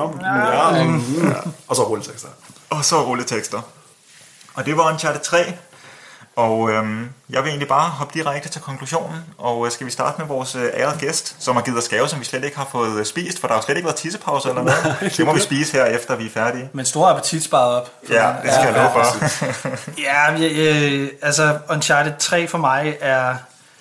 Det er lidt forskelligt, hvad jeg tænker om det. Fordi havde det været en selvstændig... Altså havde det bare været en film, så havde jeg overhovedet... Altså så havde jeg slukket efter... første afsnit, eller første time, eller hvad vi skal sige. Fordi det er som om, at de arbejder med sådan bigger is better. Og Uncharted 3, der har de skruet helt vildt meget op for de her actionsekvenser. Og det distraherer mig fra de dårlige ting i spillet. Jeg glemmer det, som jeg finder irriterende, men når nu vi sidder her og ridser det hele op, og jeg har mine noter, så husker jeg det jo, ikke? Jeg synes virkelig, spillet ærgerligt ikke formår at udforske skurken mere. Det er den her organisation, der har været der i sindssygt lang tid. Jeg vil elske at dykke langt med ned i at finde ud af, hvad er det for en beef, hvis de har jagtet Drake i så mange år. Hvorfor er det, vi så ikke har hørt om dem før? Hvem er de her mennesker? Hvorfor er de så frygtindgydende? Mysteriet i hele spillet, det glemmer jeg. Altså, fordi det bliver så abstrakt. De vil så mange ting lige pludselig. Og vi er så mange steder. Det her kæmpe båd, Sahara, vi rider på heste lige pludselig. Altså, det vil så meget, det her spil. Men det er fint, fordi at spillesekvenserne, actionsekvenserne, de er så fede, så jeg glemmer at være kritisk over for det. Men det er bare, når vi kommer til... Jeg kan ikke engang huske, hvad det hedder, når vi taler om det nu, men den sidste by, vi kommer til... Sandheds Atlantis. Sandheds Atlantis. Det er sådan en flad fornemmelse. Jeg har det mere sådan, nu er jeg her endelig, fordi at min puls har været så meget oppe med alle de andre ting. Nå gud, nu skal jeg også lige igennem den her by. Og det er bare ærgerligt, at synes jeg lidt, at de vil for meget. Men som sådan en actionserie, og som et godt bekendtskab, som Sully og Nathan Drake og Elena er, så nyder jeg at spille det. Og Chloe. Det er dejligt. Og Chloe selvfølgelig. Jeg får glemme. Og Cutter. Og det kan jeg se, jeg har allerede glemt ham jo. Altså den engelske pølse. Så det er bare det her med, at de bygger så stort et spil op, men det er bare en flad fornemmelse til sidst. Jeg nyder at spille det. Jeg elsker de nye ting, der er i spillet. Figurerne, karaktererne. Det er et godt gensyn. Det er jo, at de ikke udforsker muligheden for at dræbe en karakter, som de var så tæt på i toeren også. Men dejligt at genspille. Og det vil jeg glæde mig til at gøre igen om 1 år, 2 år, fordi som du var inde på, det er en dejlig trilogi. Jamen, det er nogle hyggelige bekendtskaber. Altså lige at Nathan Drake Collection, ja. Så et godt spil, et dejligt spil, men jeg synes, de vil for meget med den her titel. Ja. Og det synes jeg jo, man kan se, hvor bliver Charlie Cutter af? Hvad er grunden til, at Talbot han kan halvdelen af de her tricks, han lige pludselig kan? Jeg vil lige smide ind, Charlie Cutter er jo faktisk udført og stemmelagt af den samme skuespiller, som spiller Lazarovic i toren. Er det rigtigt? Bare et lille fun fact. Ja, Graham McTavish. Det er en fun fact. Den var fed. Ja, men så lad os da blive i det spor, fordi at Talbot, han lægger stemme til Navarro, som er håndlangeren i etteren. Nej, han lægger stemme til Tenzin, som er denne her munk, som ikke siger særlig meget i toren, men det er ham, der siger hans små lyde, og så lægger han det. Og så lægger han stemme til Hector Alcazar, som vi støder på i Uncharted 4. Så det er sådan, de samme skuespillere, de bruger. Stemmeskuespillere, de bruger, ja. Præcis. Ja. Så der er masser af gode ting, og man kan godt se, at der er en enkelt eller 2 eller 3 eller 4, der lige bliver efterladt. Og det er stadig spændende, og det ved de godt. Det er nok derfor, de har valgt at gøre det. Ikke? Så hvis vi nu lige skifter fokus for publikum, så skal det nok gå alt sammen, og det gør det typisk også. Ja. Det er en skøn oplevelse i Uncharted 3, men fyldt med logiske huller og tider, hvor vi lige laver et stort hop for at komme hen til noget rigtig spændende. Det gør vi så til gengæld også. Talbot giver næsten aldrig mening for mig. Han er en skidt engelsk karl med slikhår, som gør alt for profit. Jeg må simpelthen lige sidde ned, det er så originalt. Ikke? Men ligesom så mange andre elementer i Uncharted og i serien generelt, det er måske en kliché, det er måske set før, eller det er måske lidt ulogisk, men det virker, det er stærkt, det er medrivende, når man er inde i oplevelsen. Rigtig, rigtig flot spil at kigge på. Det er nok første gang, hvor jeg aktivt sidder og tænker, at dele af selve spiloplevelsen virker lidt gammeldags. Bølger af fjender. Der er også nogle gange med den måde, de bevæger sig på. Altså nogle af animationerne, der er lidt grove. Så ved jeg ikke, det er måske noget, jeg ser nu, hvor det kører i 60 billeder i sekundet, eller et eller andet. Det er ikke noget, jeg har tænkt på tidligere, men der er bare et eksempel. Når en figur eller en bil er forudbestemt på manusbasis til at have noget afstand til Nate, så løser de det nogle gange ved, at en eller anden usynlig kraft lige tager fat i for eksempel Talbot i den der fodjagt. Og så er han bare lige pludselig hurtigt foran dig med en god afstand igen. På en eller anden måde, der ser lidt naturligt ud og får mig til at tænke over det. Men det er altid en stor oplevelse. Jeg føler mig altid kælet for, at den overordnede kvalitet. Det er nok også derfor, når de falder tilbage på de der tydelige mekanismer, eller sådan usandsynlige historieudviklinger, så stikker det ud. Ikke? Altså, men niveauet er virkelig højt i Uncharted. Jamen, altså I sagde begge to mange ting, som jeg er helt enig i. Altså du slog lidt på det her, Greve, med at man glemmer ret meget undervejs, eller i hvert fald det der med at stille sig kritisk over for nogle af de valg, spillet tager, og det kommer kun til spillets gode. Og det er jo også en styrke i spillet, at det er så god til at komme hurtigt videre, så man ikke når at tænke for meget over det, hvorfor at karaktererne gør, som de gør, eller hvorfor der er det her spring i handlingen på den måde. Og jeg forstår også godt, da vi snakkede forventninger i begyndelsen, at det her spil, det gled lidt ind hos dig, Thomas, som endnu et Uncharted, fordi at når vi går det igennem, sådan beat for beat, så føles det lidt som Uncharted 2 igen, bare større. Helt ned til slutningen, at vi bruger omkring 5% af spillet i den her store by, som de har designet, og så vælger at ødelægge til slut, at man når slet ikke at lære den at kende, eller hvad der rigtig er sket med den. Altså vi så selvfølgelig, at de alle sammen er blevet skøre af at drikke vand og så videre, men sådan vi ligesom indbyggerne i byen i toeren. Ja, det hele det går rigtig, rigtig stærkt, og så igen med fake out med, at der er en, man elsker, der dør, der så ikke dør alligevel. Det bliver, altså jeg forstår godt, hvorfor at samtalen om, hvad der er bedst, Uncharted 2 eller Uncharted 3, fylder så meget i sådan Uncharted communityet, fordi at det er bare lige til højre benet. De ligner så meget hinanden, de to spil. Og jeg ender nok et sted, hvor jeg hælder mest til Uncharted 3, men det er fordi, at mange af de ting, som som serien gør, som jeg er utilfreds med, der ikke giver mening, jamen det synes jeg også toeren gør. Og når jeg bare sidder og spiller det, så sidder jeg sgu bare og hygger mig. Og så kan man godt lyde kritisk, når man går det igennem på et podcast, men spillet er vitterligt god til bare at komme hurtigt videre, man hygger sig, og så skal du ikke tænke for meget over hele den her sektion af 4 kapitler på et skib. Overhovedet ikke har noget at gøre med historien overordnet. Det var fucking fedt at gøre, så nyd nu bare det. Jeg synes, det er et sindssygt godt spil, der gør alt, hvad Uncharted 2 gør. Jeg ved ikke, om skydemekanikkerne lider lidt. Nogle gange så giver jeg ret i, at der er ret mange bølger af fjender. Men altså alle animationerne, og nogle, sådan, der er på et tidspunkt, hvor at Nathan Drake, han skal skubbe en kasse, så han kan komme videre, der ligesom falder ned på jorden. Men så skubber han, og så mister han ligesom, fodfæstet, og falder ligesom med kassen ned. Ja. Og det er bare en lille specifik animation, de har lavet til den ene scene, og det synes jeg bare, der er mere i Uncharted 3. Og det er sådan nogle der ting, som jeg virkelig elsker serien for som helhed. Og så jeg synes helt klart, det er et bekendtskab værd. Hvis man er fan af Uncharted 2, så er det en klar anbefaling herfra. Helt klart. Det er skide godt. Man keder sig sgu sjældent, og det er også en styrke i sig selv. Og så kan det godt være, at man kan sidde og blive lidt mavesur, når man sidder og snakker om nogle af tingene. Men helt klart en anbefaling herfra. Og bare glæder mig til, at vi skal snakke om 4'eren. For der har jeg rigtig mange gode ting at sige. Har jeg lyst til at sige. Jeg kan ikke engang løbe langt, siden jeg spiller det snart. Det kan godt være, at der er mange logiske huller igen. Det burde vi lave et afsnit om, ja, så vi kan få besøgt det igen. Ja. Og så tænker jeg bare, at vi skal slutte af. I hvert fald med at sige tusind tak til dig, Kasper, fordi du gad være med igen. Altid en fornøjelse. Tak fordi I vil have mig. Selvfølgelig. Vi skal have bide rotte her, inden du stikker ud af døren. Ja. Og nu er der jo kommet en remake af de originale GTA-spil, eller den kommer her til, er det november eller til næste år? Jeg tror, det er den 11. november. Ja, det er her inden. Det er her lige om lidt. Når vi snakker, så er det lige om lidt. Jamen, fordi at hvis vi 3 får fat i den, så kunne det da være, at man skulle snakke Vice City eller GTA 3 og prøve at tage den oplevelse.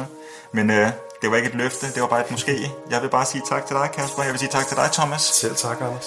Og det bliver ikke GTA, vi kigger på næste gang, men en anden Rockstar-titel. Teaser. Ja. Jeg siger det. Du siger det? Ja. Er du færdig? Har du rundet den helt? Jamen, jeg har rundet den. Jamen, vi ses her om 2 ugers tid til at snakke om Bully, eller som det hedder i Europa i dag, Canis Canem Edit. Ja, et sjovt navn. Er det fordi, de gik efter GTA, så CCE? Nej, det er bare, det er en lang historie. Det er noget om censur teaser, og drama. Teaser, 2 uger, der får I den historie. Og det er latin, det betyder dog eat dog. Nice. Så det handler om handling og hele præmissen i spillet. Vi skal snakke om Bully, og det bliver næste gang i Trykstart. Vi lyttes ved. Vi ses. Hej.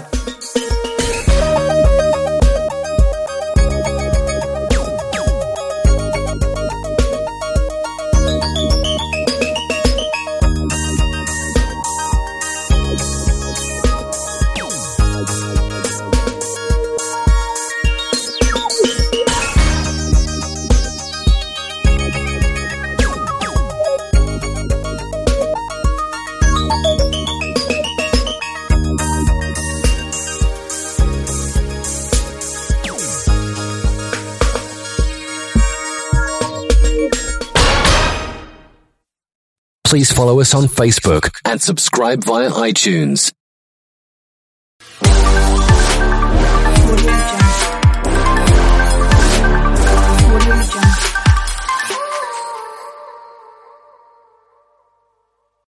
Read a searing new exploration of the terrifying next stages of the opioid epidemic and the quiet stories of community repair. The Least of Us by the New York Times bestselling author Sam Quinones is out now. Live from a basement in Dubuque, Iowa. I'll bet you $20 I can get you gambling before the end of the day. 30 minutes from the Field of Dreams and 4 hours from the closest professional sports team. It's not a lie if you believe it. On the banks of the Mississippi River. I'm funny how? I mean funny like I'm a clown, I amuse you? It's the Degenerate Sports Betting Show with Matthew Friedman. That's what I do. I drink and I know things. And now your host, Matthew Friedman. Hello, everyone. I'm Matt Friedman, Matt F. the Oracle. Welcome to the Degenerate Sports Betting Show, brought to you by Bets TV and sponsored by the FTN Network, where you can get all the season-long and daily fantasy and sports betting content your degenerate heart desires, including my fantasy football write-ups and all of my NFL sides, totals, and player props. Use the highly original promo code Friedman for 20% off of your FTN subscription. That is Friedman for 20% off at FTN. Thanks for checking out the show. Subscribe to the Bets TV channel on YouTube and rate, review, and subscribe to the show on your favorite podcast app. It is Tuesday afternoon, and we have a very special guest joining us. I'm talking about the director of racing sports at DraftKings, Johnny Avello. He is here with us today. Johnny, welcome on into the show. It is fantastic. I'm thrilled, absolutely thrilled to have you here. Hey, Matt, good to meet you, and thanks for having me on. Yes, let's start first by talking about DraftKings and how you guys did this past weekend. It was this weekend blew my mind from a sports betting football fan perspective. Can you talk about what that was like for the book yesterday? Yeah, we did really well this weekend, and we did well last weekend too. They were two of our better NFL weekends, and that's because the unpredictable happened, and that's what that's when we have our biggest weeks. Prior to that, we had a couple of really poor weekends where the predictable did happen. So it's about the unlikely outcome. For instance, the Bills was one of the bigger bet games. And the reason I tell you that is because there was a substantial amount of money on the Bills money line, whether it was on, the straight bet or parlays or, teasers. There was a bunch of money on the Bills to win the game straight up or tease down to a lower number. And, that blew up all those bets. And so therefore, that turns out to be one of the biggest wins of the day for us. So it comes down to, what kind of a mix we get, on the results on certain games for the weekend. I'm thinking about it from the sort of psychology of being a sports bettor. A rather unnuanced kind of square thing that someone could do is bet on a home favorite. And road dogs have absolutely crushed this year. 51-30-1 against the spread are road dogs. And it feels like if that's the case, that would be pretty good for the sports books. Do you have any thought on what we've seen out of road dogs this year and potentially why it is that they are doing so well? Or is this something that just feels like, sometimes random stuff happens and it will probably even out? Oh, it'll probably even out more so than at, 51-30. But a couple of things to look at is that, home teams weren't getting much respect during the COVID time last year because there was no fans in the stands. So therefore, the home field advantage was cut down considerably, almost to nothing in some cases. Well, this year there's fans back in the stands, but doesn't seem to be making a difference. So that's one thing to keep, that we'll have to go back and evaluate has something changed in home field? Another thing is, remember, when we're lines makers, that's what we do. We put up odds. Those lines aren't always correct, but they're correct for betting purposes.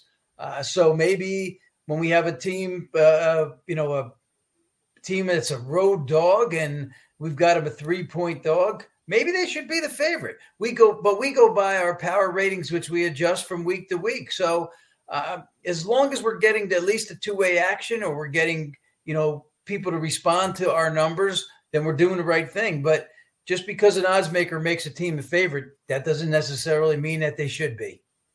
All right, so we had a wild weekend from the NFL, and I mean, it matches up perfectly with the fact that you guys had your second ever sports betting world championship this past weekend. What a weekend of football to go align with this magnificent event that you guys have.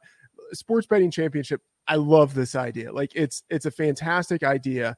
Can you talk a little bit about how it unfolded? And if you guys are going to do this again and ideas that you guys have for what it might look like the third or fourth time when you guys do this down the road. Yeah, it was a fun weekend in New Jersey. I'll be honest, we had a little hiccup on Friday night when the contest started. And, some people were unable to get some of the bets through. It was equal across the board. So we had to make some adjustments to the contest, but it went very smoothly after that. And everybody had a great time. If you went to Weehawken in New Jersey, which was right on the river with this beautiful Manhattan skyline. You're overlooking that while you're in this room watching the games and having food and drink and making your wagers. It was excellent. But you could have also played from 10 different jurisdictions. You could have played from Arizona. You could have played from Colorado, Wyoming. You could have played from Pennsylvania, New Hampshire, Virginia, Tennessee. So what we did is we gave people the options. If you couldn't make it, you could play from a place where sports wagering was approved and DraftKings was there. So overall, this is our second go at it. And we haven't made a decision on the future of this contest, but all indications are we'll be moving forward. Mm-hmm. So I'm coming from the daily fantasy background, and so when I ask this question, this is kind of the perspective I'm coming from. I'm thinking of DraftKings having a millionaire maker contest every weekend. It would be awesome if eventually DraftKings Sportsbook got to the point of having a big contest like this every weekend. I know that's kind of projecting into the future, but do you think something like that could be possible down the road once you guys feel like you have the system in place, everything is in line with how it is that you would want everything to unfold? I can see something similar to that, Matt. You're right. The daily fantasy has millionaire makers for every sport and quite a few of them during the year. And this contest and that's all part of this, what we call the championship series. And this was part of the championship series. And we're planning on expanding the championship series into other verticals that we also do. But yes, I could see a variation of that, Matt. Maybe not every weekend, but some weekends during the year and for possibly, different sports. So, and then having it all bundle up into one big one at the end of the year. Definitely something on my mind. Mm-hmm. That would be fantastic. I look forward to seeing the future of sports betting in a big sense with big contests like this. All right, let's talk a little bit more about football. The public teams this year. Who has the public been on in terms of the handle and what you guys have seen at DraftKings? Well, there's two they've been on for sure. The Cowboys, they've got on them early and stayed on them, and the Cowboys have had a great season, and definitely against the spread they've done so good. Not this past weekend, but prior to that, the Bucks. Certainly on the Bucks, a money line every game, teasers every game, future book. They're right there at the top in the money that's been drawn in the future book. The Cardinals, they've jumped on them. It took them a few weeks to believe that team was real, but they've been riding them since. Packers are another. And the one team they're jumping on that hasn't had the great returns, and that's the Chiefs. The Chiefs are now at 5-4. And the Chiefs also have, grabbed a lot of money in the future book. But, now that we're going to see the Chief, everybody was complaining about the Chief defense, and that seems to have worked the last couple of games, but the offense has sputtered a little. So they're playing the Las Vegas Raiders this week. That's a big game for both teams. It'll be interesting to see after the result of that game. I think we'll get a clear indication on, maybe who belongs and who doesn't. Mm-hmm. Johnny, you mentioned there, the Buccaneers and the Chiefs as teams that the book has taken significant money on in the futures market. Can you talk a little bit about the liabilities for teams winning the Super Bowl and how it is that you see that market right now? Yes. Those teams have definitely drawn the most money so far. There's others now. The one nice thing about having a future book, you have liability in there, and those two certainly are some liability. But remember this, that we are adding to that pot all the time. It's up all week long, and then we make adjustments after the games are played. So the Chiefs have, even though the Chiefs have fallen down a little bit on the ladder, because, they just haven't shown what we expected. There are some others that have drawn some money. Bills have drawn some money. The Titans have drawn some money. The Rams, certainly the Packers and the Cowboys. So, even though you've got these teams where you have this exposure if they win.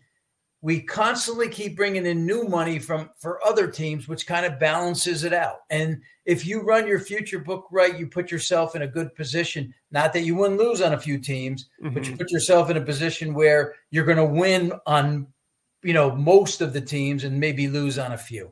I'm going off script here, but while we're talking about the futures market, I'm wondering if there's a team that's further down the board that actually has a surprising amount of money on them. Maybe that it was just one big bettor coming in, but a team that's like, you know what, like I'm kind of surprised that the public or whoever it is has come in and put this much money on this team that most people wouldn't think of as being a legitimate Super Bowl contender.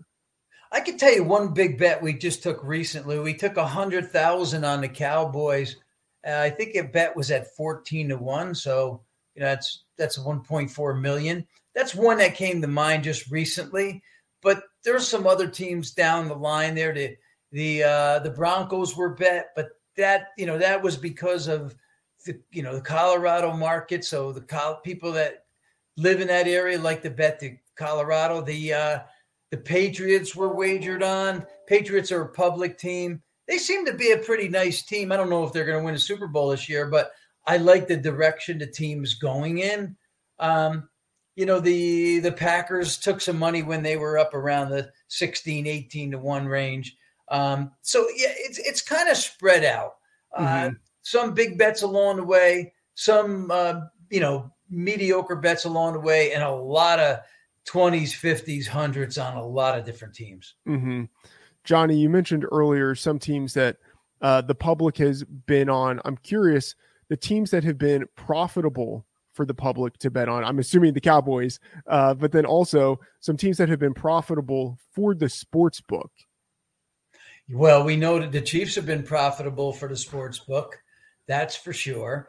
Other teams have been profitable for us are the Steelers because, they haven't covered some games where we had quite a bit of money on them.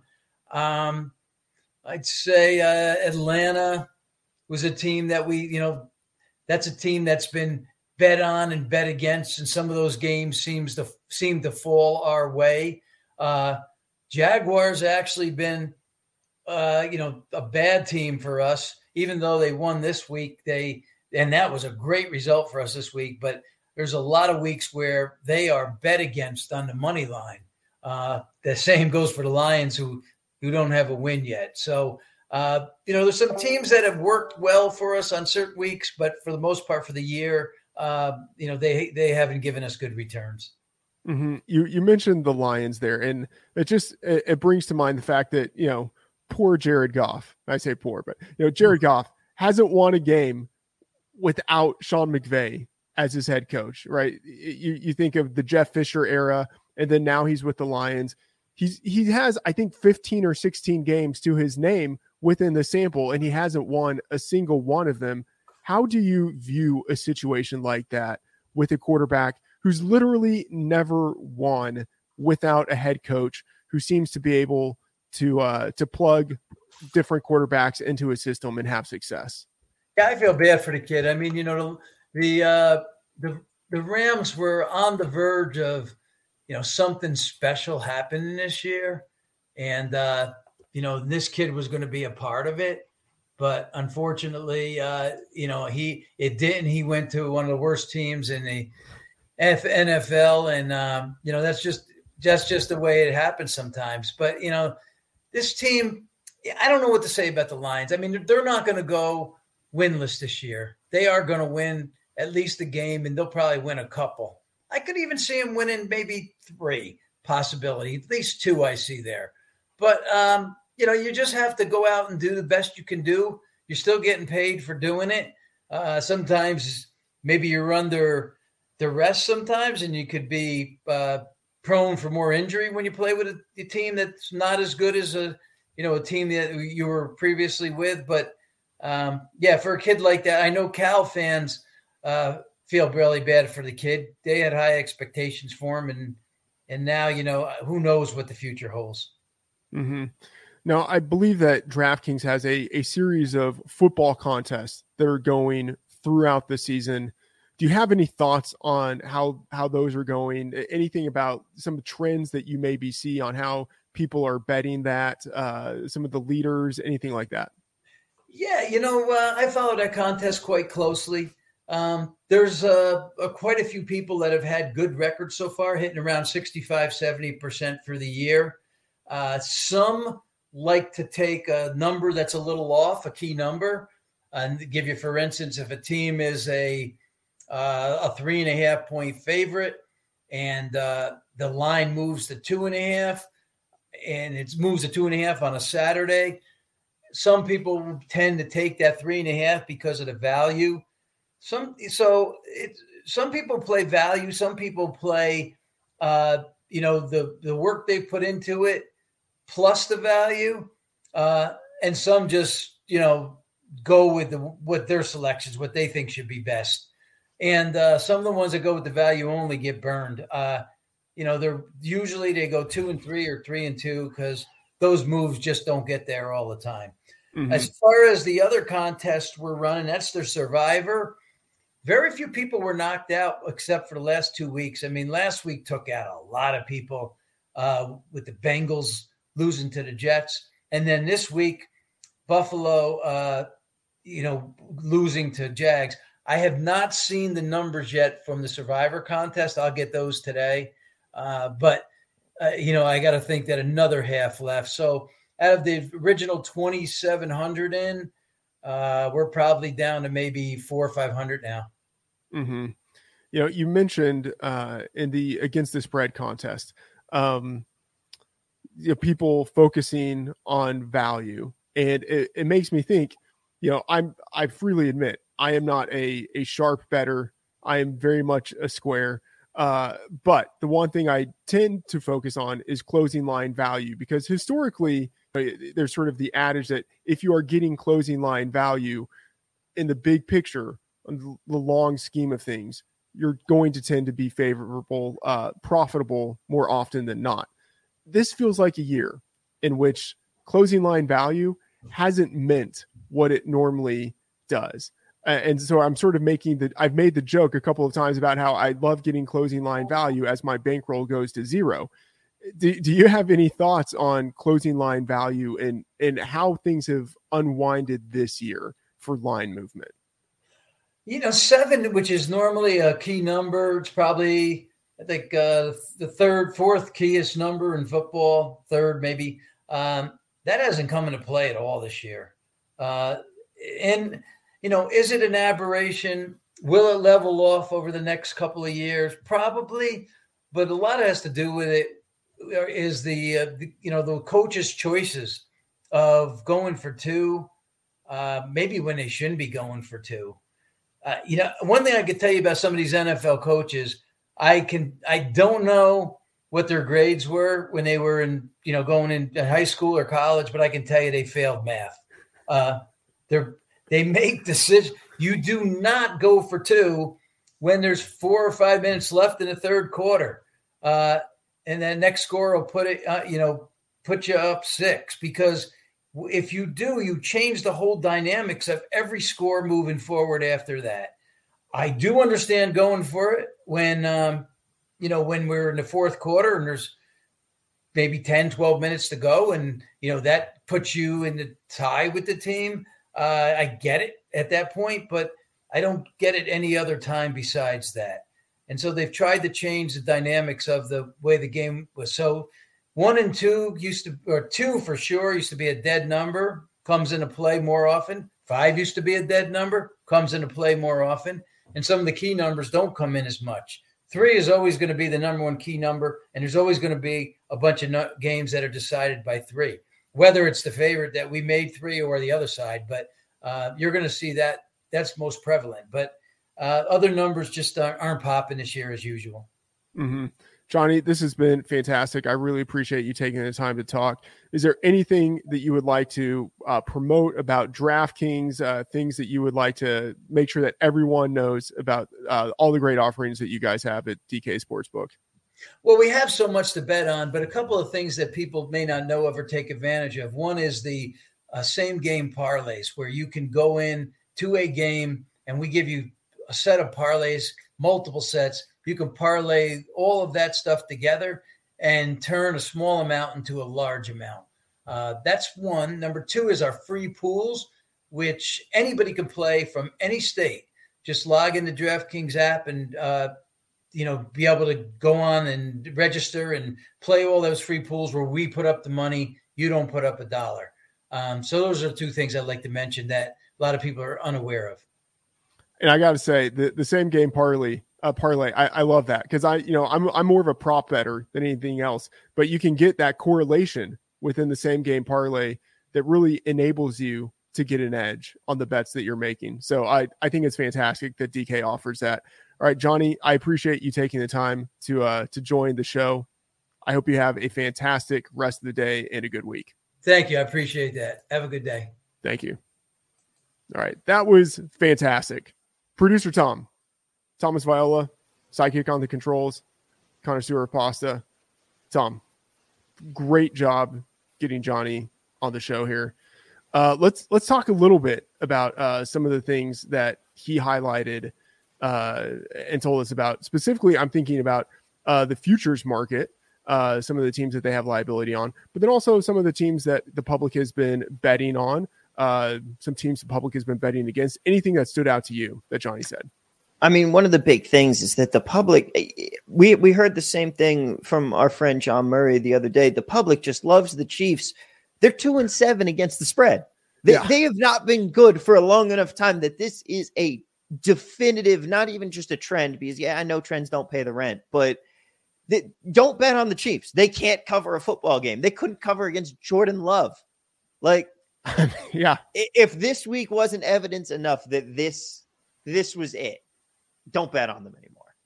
Yeah. Well, I mean, maybe trends don't pay the rent, but betting on the Chiefs, that certainly pays DraftKings rent. Yeah. So, I mean, that, and it's not just this season, it's going back to last season. The Chiefs, especially in the second half of the year, were not good against the spread last season. The Chiefs. Yeah. It makes a lot of sense too, because it is that perfect storm of you have a team that's going to be hyped up last few years, warranted. And they have a phenomenal offense. You know that they're going to put up the points, but the defense has always been so suspect that even if the game isn't close, even if you're going to get a blowout, this is a really good team. So they had a lot of double-digit spreads last year, which opens you up even further to a backdoor cover because of the fact that you don't have the defense that can stop them normally. And now you certainly don't have the defense because you've got a 21-point lead and nobody cares. Mm-hmm. I love him talking about people going against the Lions on the money line. You should just call them the Money Lions. Nailed it. I mean, I haven't done that, but it feels very tempting because, of course, they are going to win a game at some point. But Jared Goff, I mean, he is someone that I just look at and I want to bet against. I don't know that they're going to win a game at some point, to be honest. I think they will, but it does feel like they had their shot. I feel like at this point, you're waiting till the end of the season and hoping they catch a team that just is checked out already. But they look bad now. If you had to set the over-under on number of games, right, 8 games left, number of games from here to the end of the season that they win, are you setting that number at 0.5 or 1.5? 0.5. Yeah. I think at 0.5 it is juiced to the over, but yeah, I don't see this team winning 2 games anymore. If they had won one of the ones in the early slate that they legitimately had a chance to, because they had a couple close losses back then, it doesn't feel like those games are coming back. Do you feel that the market, I mean, people know that this Lions team is bad. Do you think that the market appreciates the depths to which this team is bad? Because I will say, I think that there is a difference between the spread and the money line. And I know that they are correlated, but there are some teams that I look at and I could think, okay, you have a chance to cover, but you do not have a real chance of winning this game. For the Lions, I think that's tough because it's just like they're going to have such big spreads for most of the rest of the slate. that if you're taking the money line, that's just because you're convinced that they're going to cover and you want a little bit of a sprinkle on the off chance that they win outright. Mm-hmm. I'm thinking about like betting against the Lions on the money line. That's the perspective of like, if you think, okay, some weeks they have a chance to cover, but like, and they will cover just because of like grit, right? Just because that is the type of team where like they're never going to quit, right? Like they are like the perpetual live underdog on the cover. Yeah. But this team sucks. Yeah. Like they will not win games. In that aspect, like I just think, okay, just fine. Do a money line parlay with the Lions. You know, like you'll always be getting value if you do that. I mean, once their money line gets to a certain point, then you're no longer getting the value, and It makes more sense to leave them off. Yeah. But I mean, if they ever, happen to have a game the same day that maybe the Red Wings and the Pistons have a game, I can think of a decent parlay I can make out of those three. Okay, Tom, that was true degeneracy in action. All right, Tom, I believe that we have a subscription for FTN that people can win. Tell the good people how it is that they can win that. That is right. It is very simple, guys. You want to win your own FTN subscription? We're going to be doing a drawing. All you have to do to enter. We have two shows here, of course, the Degenerate Sports Betting Show you're listening to right now and the Friedman Fantasy Football Show. Head to the podcast app of your choosing. Screenshot your 5-star rating of both shows, and then tag myself on Twitter at TV at Work. Entries cut off at the end of the week, and we will pick someone in the near future. They'll be getting their own brand new FTN subscription. It's that simple. Takes 2 minutes and would really help us out. Please hit us with those 5-star ratings. And if you like the show, tell a friend. If you don't like the show, just pretend this never happened. just pretend it never happened. Or tell a friend and be like, these guys are so bad, you must listen so that you can bet against them. I'm fine with that too. Yeah, fade us. Either way, I'm fine with that. All right, Tom, again, awesome job on getting our guest, Joe Avello. No, I said that wrong. How do I say his name, Tom? Johnny Avello. Great guest, director of race and sports at DraftKings Sportsbook. All right, that is the show. You can find all of my work at FTN on Friday, the fantasy football breakdown on Thursday, the best bets article on Tuesday, the fantasy football rankings, which I've already published. I update them on Thursday, Saturday, and Sunday, all throughout the week in the bets tracker at FTN. I'm loading in my NFL sides, totals, and player props, sometimes some NBA player props if I have the time. And then on Twitter, on YouTube, on your favorite podcast app, and on FTN, you can get daily episodes of the Friedman Fantasy Football Show and the Degenerate Sports Betting Show. And always use the highly original promo code Friedman for 20% off at FTN. All right, that is the show. You can find me and Tommy V on Twitter at Matt F. The Oracle and TV at Work. Thanks for joining us, and see you next episode.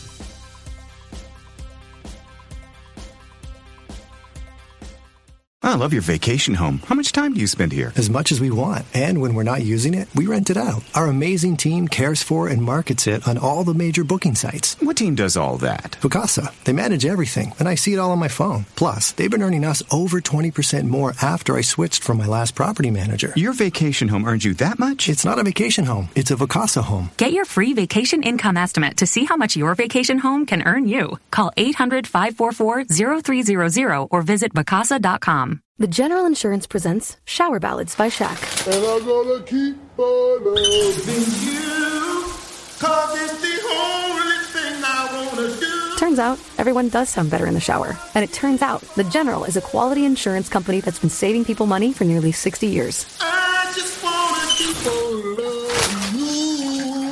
For a great low rate and nearly 60 years of quality coverage, make the right call and go with The General. The General Auto Insurance Services, Inc. and Insurance Agency, Nashville, Tennessee. Some restrictions apply. If you enjoyed today's show, please head over to iTunes, give us a rating, and leave a review.